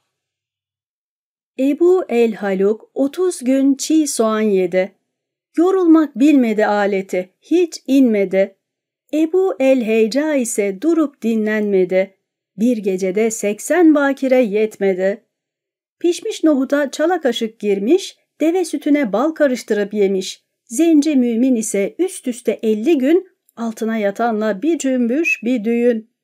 Üstüne 10 gün bir tur daha, yediği kuru ekmekle yağda yumurta. Bu üçünün müthiş icraatına neden olan öyküyü anlatmak isterim. Böylece Allah'ın izniyle çok önemli hizmetler verdiğine inandığım bu kitabım sona ermiş olacaktır. Zehra'nın öyküsü.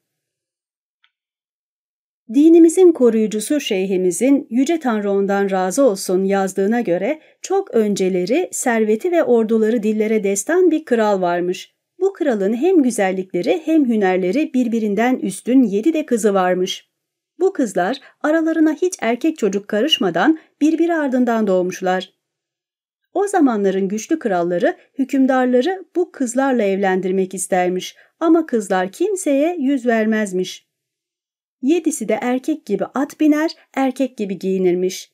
Kılıç kalkan, mızrak kullanmada da ustalarmış. Erkekler başa çıkamazmış onlarla. Her birinin ayrı ayrı sarayları, köleleri, hizmetçileri varmış. İçlerinden birine talip olan erkek, kızların babası olan krala başvurur, o da bunu kızına iletirmiş. Ama 7'sinin cevabı da hep, asla, Allah yazdıysa bozsun demek olurmuş. Kızların bu davranışları biraz garip karşılanıyormuş. Kimse nedenini anlayamamış. Bu durum babalarının ölümüne kadar böyle sürüp gitmiş. O zaman en büyük kız babasının yerine geçip kraliçe olmuş. Bu en büyük kızın adı Fazıl Cemal, yani güzellik çiçeği. Sonrakilerin de sırasıyla Sultan el Akmer, Mehtab'ın sultanı, Bedia el Cemal, eşsiz güzel, Verda, gül, Mahmude, değerli, Kamile, kusursuz ve Zehra, beyaz yüzlü güzelmiş. En küçükleri Zehra içlerinde en akıllı ve zeki olanıymış. Ava da çok meraklıymış. Bir gün avdayken bir başka avcıyla karşılaşmış. Adama selam verince o da karşılık vermiş. Zehra'nın yanında 20 atlı olduğunu gören süvari onu önce erkek sanmış ama sesinden kadın olabileceğini düşünmüş. Zehra'nın yüzünü örten haik nedeniyle ne olduğuna karar verememiş. Sonunda cariyelerden birine yaklaşıp sormuş. Kadın olduğunu öğrenince Zehra'ya doğru at sürüp onunla konuşmaya başlamış. Biraz sonra bir su başına varmışlar.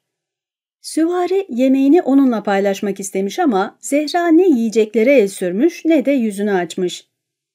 Ama prensesin hali, tavrı, zarafeti, incecik beli, narin ellerini izlemek süvarinin içine aşk ateşi düşürmeye 70'te artmış bile. Sonra süvari Zehra'ya sormuş, sizin kalbinizde arkadaşlığa yer var mı diye. Zehra, bir erkeğin bir kızla arkadaş olması uygun değildir. Kalpler yakınlaşır yakınlaşmaz şehvet duyguları öne çıkar. İkisi de sonunda şeytana uyarlar. Çok geçmeden de dillere düşüp rezil olurlar demiş. Süvari, ama bu arkadaşlık gerçek sevgi ve saflığa dayanırsa, ihanet ve yalanlardan uzaksa demiş. Zehra ödün vermemiş. Eğer bir kadın erkeğe olan duygularına mani olamazsa iftiradan ve aşağılanmaktan kurtulamaz. Acılarıyla orta yerde yalnız başına kalıverir. Buraya dikkat kızlar. Ama bizim aşkımız gizli kalabilir. Bu kuytu yer bizim buluşma yerimiz olabilir. Kimsenin bundan haberi olmaz demiş adam. Mutlaka bir duyan bir gören olur. Yakalanırız ve herkesin diline düşeriz demiş prenses. Ya aşk? Aşk yaşamın sevinci, mutluluğun kaynağı değil midir? Sevgililer buluşup koklaşmadan, sevişip okşanmadan nasıl mutlu olsunlar? Kim aşk uğruna her şeyi göze almaz ki, her şeyi feda etmez ki? Sözlerin aklımı, bakışların kalbimi çeliyor. Artık bu konuyu kapatsak iyi olacak demiş Zehra. Bu sözlerin benim için zümrütlerden daha değerli ve doğru söylüyorsun. Ama aşk ateşi içime düştü bile benim. İçime kök saldı. Onu oradan söküp atamam. Senden ayrı olursam artık yaşayamam demiş süvari. Zehra ayağa kalkıp yeter artık diye sert bir şekilde konuşmuş. Sonra Tanrı isterse yine bir gün karşılaşırız demiş, vedalaşıp atına binmiş ve adamlarıyla beraber oradan uzaklaşmış. Bu süvarinin adı Ebu el-Heyca imiş. Babası Harun çok ünlü ve zengin bir tüccarmış. Malikaneleri prensesin sarayına bir günlük bir yoldaymış. Ebu el-Heyca eve dönmüş ama artık yerinde duramaz, gözüne uyku giremez olmuş. Sonunda bir temür kuşanmış, başına siyah bir sarık sarmış, kılıcını da temurun içine saklayıp can yoldaşı Zenci Mümin'i yanına alıp düşmüş yola.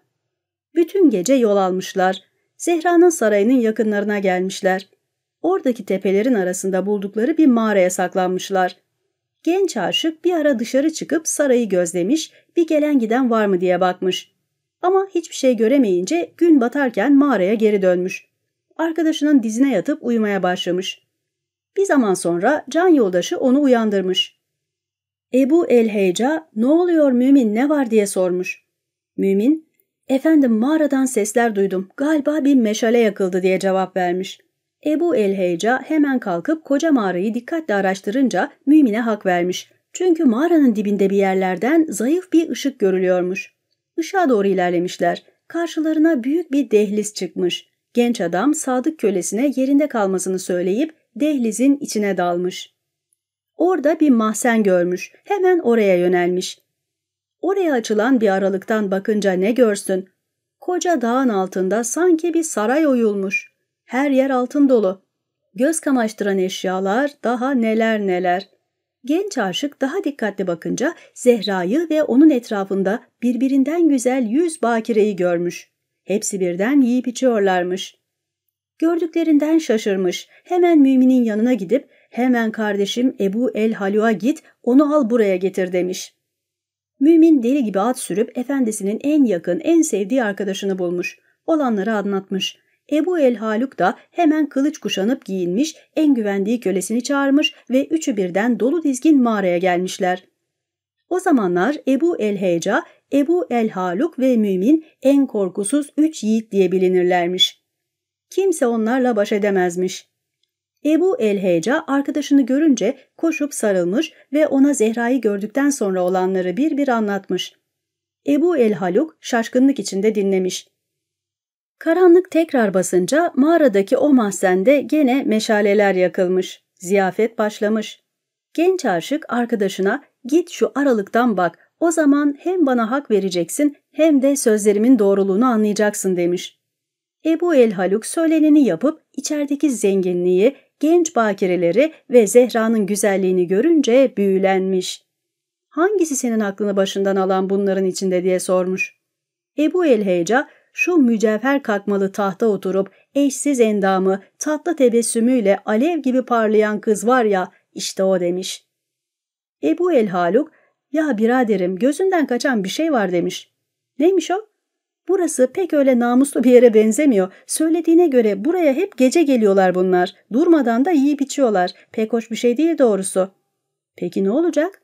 "Bence sen Zehra'ya yaklaşırsan anca burada yaklaşırsın. Allah'ın izniyle beraberce bunu sağlarız" demiş. "Neden?" diye sormuş Ebu el-Heca. Arkadaşı, "Anlaşılan burası bir fuhuş yuvası ve sanırım senin sevdiğin kız kızlarla sevişmekten hoşlanıyor. Demek ki erkeklere ilgisi yoktur." "Ah kardeşim" demiş Ebu el-Heca, "senin görüşlerine güvendiğim için gelip bana yardım etmeni istedim. Haklısın. Şimdi ne yapacağız?" Sabah ola, hayrola. Ertesi sabah o aralığı genişletmişler, oradan geçecek duruma getirmişler. Atlarını da vahşi hayvanlardan ve hırsızlardan korumak için emin bir yere saklamışlar. Sonra dördü birden ellerinde kılıçlarıyla içeri girip etrafı araştırmaya başlamışlar. İçerideki şamdanlardan birini yakınca gördüklerine inanamamışlar. 1001 değerli eşyayla bezenmiş, süslenmiş bir yeraltı sarayıymış burası. Birçok odada yataklar, sedirler, değerli halılar, üzerleri yiyecek dolu sofralar varmış. Sonunda küçük bir kapıya varmışlar. Kapının küçüklüğü ilgilerini çekmiş. Ebu el-Haluk, "Galiba bu kapı saraya giden bir tünele açılıyor" demiş. Sonra hep beraber orada kimsenin onları göremeyeceği ama onların her yeri görebileceği kuytu bir yer bulup gizlenmişler, beklemeye başlamışlar. Akşama doğru zenci bir cariye elinde bir meşale ile o kapıdan girip bütün şamdanlardaki mumları yakmış. Yatakları düzeltmiş, sofraları hazırlamış. Türlü türlü et yemekleriyle içkileri ziyafete hazırlamış. Sonra da her yere güzel kokulu sular serpmiş. Biraz sonra da bütün genç kızlar görünmüşler. Yarı bitkin bir halde divanlara uzanmışlar. Cariyeler de onlara yiyecekler taşımışlar. Biraz sonra hep birlikte yiyip içip şarkılar söylemeye başlamış. 4 erkek onların içkiden adam akıllı mahmur olduklarını anlayınca kılıçlarını çekip hemen içeri dalmışlar. Kılıçlarını kızların başları üzerinde çevirmeye başlamışlar. Sonra kızların peçelerini çıkartıp giydikleri haiklerin önlerini açmışlar. Zehra yerinden kalkıp bağırmış hemen. "Kimsiniz siz? Gecenin bu vaktinde buraya nasıl geldiniz? Yerden mi bittiniz, gökten mi düştünüz? Ne istiyorsunuz?" Erkeklerin hepsi birden "Sevişmek istiyoruz" diye bağırmışlar. Zehra kiminle diye sormuş. Ebu el-Heca "Seninle gözümün nuru" diyerek ona yaklaşmış. "Kimsin sen?" "Ben Ebu el-Heca'yım." "Peki beni nereden tanıyorsun?" "Avda karşılaşıp sohbet etmiştik ya" demiş. "Buraya nasıl ve niye geldin?" "Tanrı'nın izniyle seni görmek için." Zehra bu cevabı duyunca soru sormaktan vazgeçmiş. Bu adamlardan nasıl kurtulacağını düşünmeye başlamış. Genç kızların arasında ferçleri zırh gibi mühürlü olup hiçbir erkeğin bozamadıkları da varmış. Muna gibi "ne yese bana mısın" demeyenleri de. Zehra kendi kendine "Ben bunlara öyle bir şart koşayım ki başarısız olsunlar ya da ilikleri kuruyuncaya kadar düzüşsünler. Ama bana gelince de Ebu el-Heca bana ilişemeyecek kadar yorgun olsun" diye düşünüp bir plan yapmış. Sonra genç adama "Peki" demiş, "ama şartlarımı yerine getiremezsen bana elini süremeyeceksin." "Peki, söz veriyoruz" demiş hepsi birden. "Üstelik hepiniz benim esirim olacaksınız ve her emrime itaat edeceksiniz, kabul mü?" Gene dördü birden kabul diye bağırmışlar. Zehra bunun üzerine hepsini sözlerini tutacaklarına yemin ettirmiş. Sonra elini Ebu Heyca'ya uzatıp sen demiş buradaki 80 bakireyi ard arda bozacaksın ama hiç boşalmayacaksın. Sana şartım budur. Ebu el-Heyca heyecanla kabul ediyorum demiş. Onu hemen içinde birçok yatak olan bir odaya sokup 80 bakireyi ard arda içeri göndermiş. Adam hepsini birer birer kadın yapmış ve bir tanesinde bile boşalmamış. Bütün bunlara şehadet edince herkes Ebu el-Heyca'nın erkeklik gücüne ve dirayetine hayran kalmışlar. Prenses zenciye dönüp sen demiş adın nedir? Mümin diye cevap vermiş. Zehra parmağıyla Muna'yı gösterip 50 gün 50 gece bu kadınla kapanıp hiç durup dinlenmeden onu düzeceksin. İster boşal ister boşalma sen bilirsin ama yorulur da dinlenmek istersen şartı bozmuş sayılırsın demiş. Diğerleri bu şartın çok ağır olduğunu söyleyip bağırarak itiraz etmişler. Ama mümin onları susturup tamam kabul ediyorum demiş. Çünkü o kendi gücünü çok iyi biliyormuş. Sonra Muna'nın yatak odasına geçmişler ve Zehra kadına ufak bir duraklamada kendisine haber vermesini söylemiş. Genç kız bu sefer diğer adama dönüp peki ya sen kimsin diye sorunca benim adım Ebu el-Haluk demiş sadık arkadaş. Sense bu kadınların kızların arasında gece gündüz 30 gün kalacaksın. Aletin hep kalkık olacak ve hiçbirine elini bile sürmeyeceksin. Sonra son adama sormuş adını. O da Felah demiş. Felah, emeline ulaşan demektir. Sen de burada kalıp hepimize hizmet edeceksin. Zehra akıllı davranıp adamların şartları yerine getirmediklerinde bir bahane yaratmamaları için hepsine ne yemek istediklerini sormuş. Ebu el-Heyca içecek olarak balla karıştırılmış deve sütü istemiş, hiç su istememiş, yiyecek olarak da bol etli, bol soğanlı nohut yahnisi istemiş. Ebu el-Haluk etli soğan yahnisi, içecek olarak da soğan suyuyla inceltilmiş bal istemiş. Müminse bol bol yumurta sarısıyla ekmek. Ebu el-Heyca şartını yerine getirince Zehra'ya artık kendisini teslim etmesini söylemiş. Ama Zehra olmaz öyle şey demiş. Şartım hepinizin görevlerini eksiksiz tamamlaması üzerineydi. Sadece seninkini değil diye terslemiş onu. Ve eklemiş. Biriniz bile başaramazsanız hepiniz kölem olacaksınız. Unutmayın. Ebu el-Heyca çaresizce orada oturup yiyip içerek arkadaşlarının nasıl yol aldığını beklemeye başlamış. Prenses başlangıçta hepsinin en azından birinin pes edeceğini düşünüyormuş. Ama aradan 20 gün geçmiş, tedirgin olmaya başlamış. Hele 30. günde geçince artık ağlamaklı olmuş. Çünkü o gün Ebu el-Haluk'un son günüymüş ve o da işini şanla şerefle bitirip gelip arkadaşının yanına oturmuş. Müminin görevini tamamlamasını beklemişler. O andan itibaren bütün ümidini zencinin başarısızlığına bağlayan prenses eninde sonunda pes etmesi için dua etmeye başlamış. Her gün Muna'ya birini gönderip haber sorduruyormuş. O azgın Muna da adamın durdurak bilmediğini, kendisini devamlı sevdiğini, yorulmak şöyle dursun daha da azdığını söylüyormuş. Ama kendisine bir şans daha yaratmak için her iki adama bunun tersini söylemiş prenses.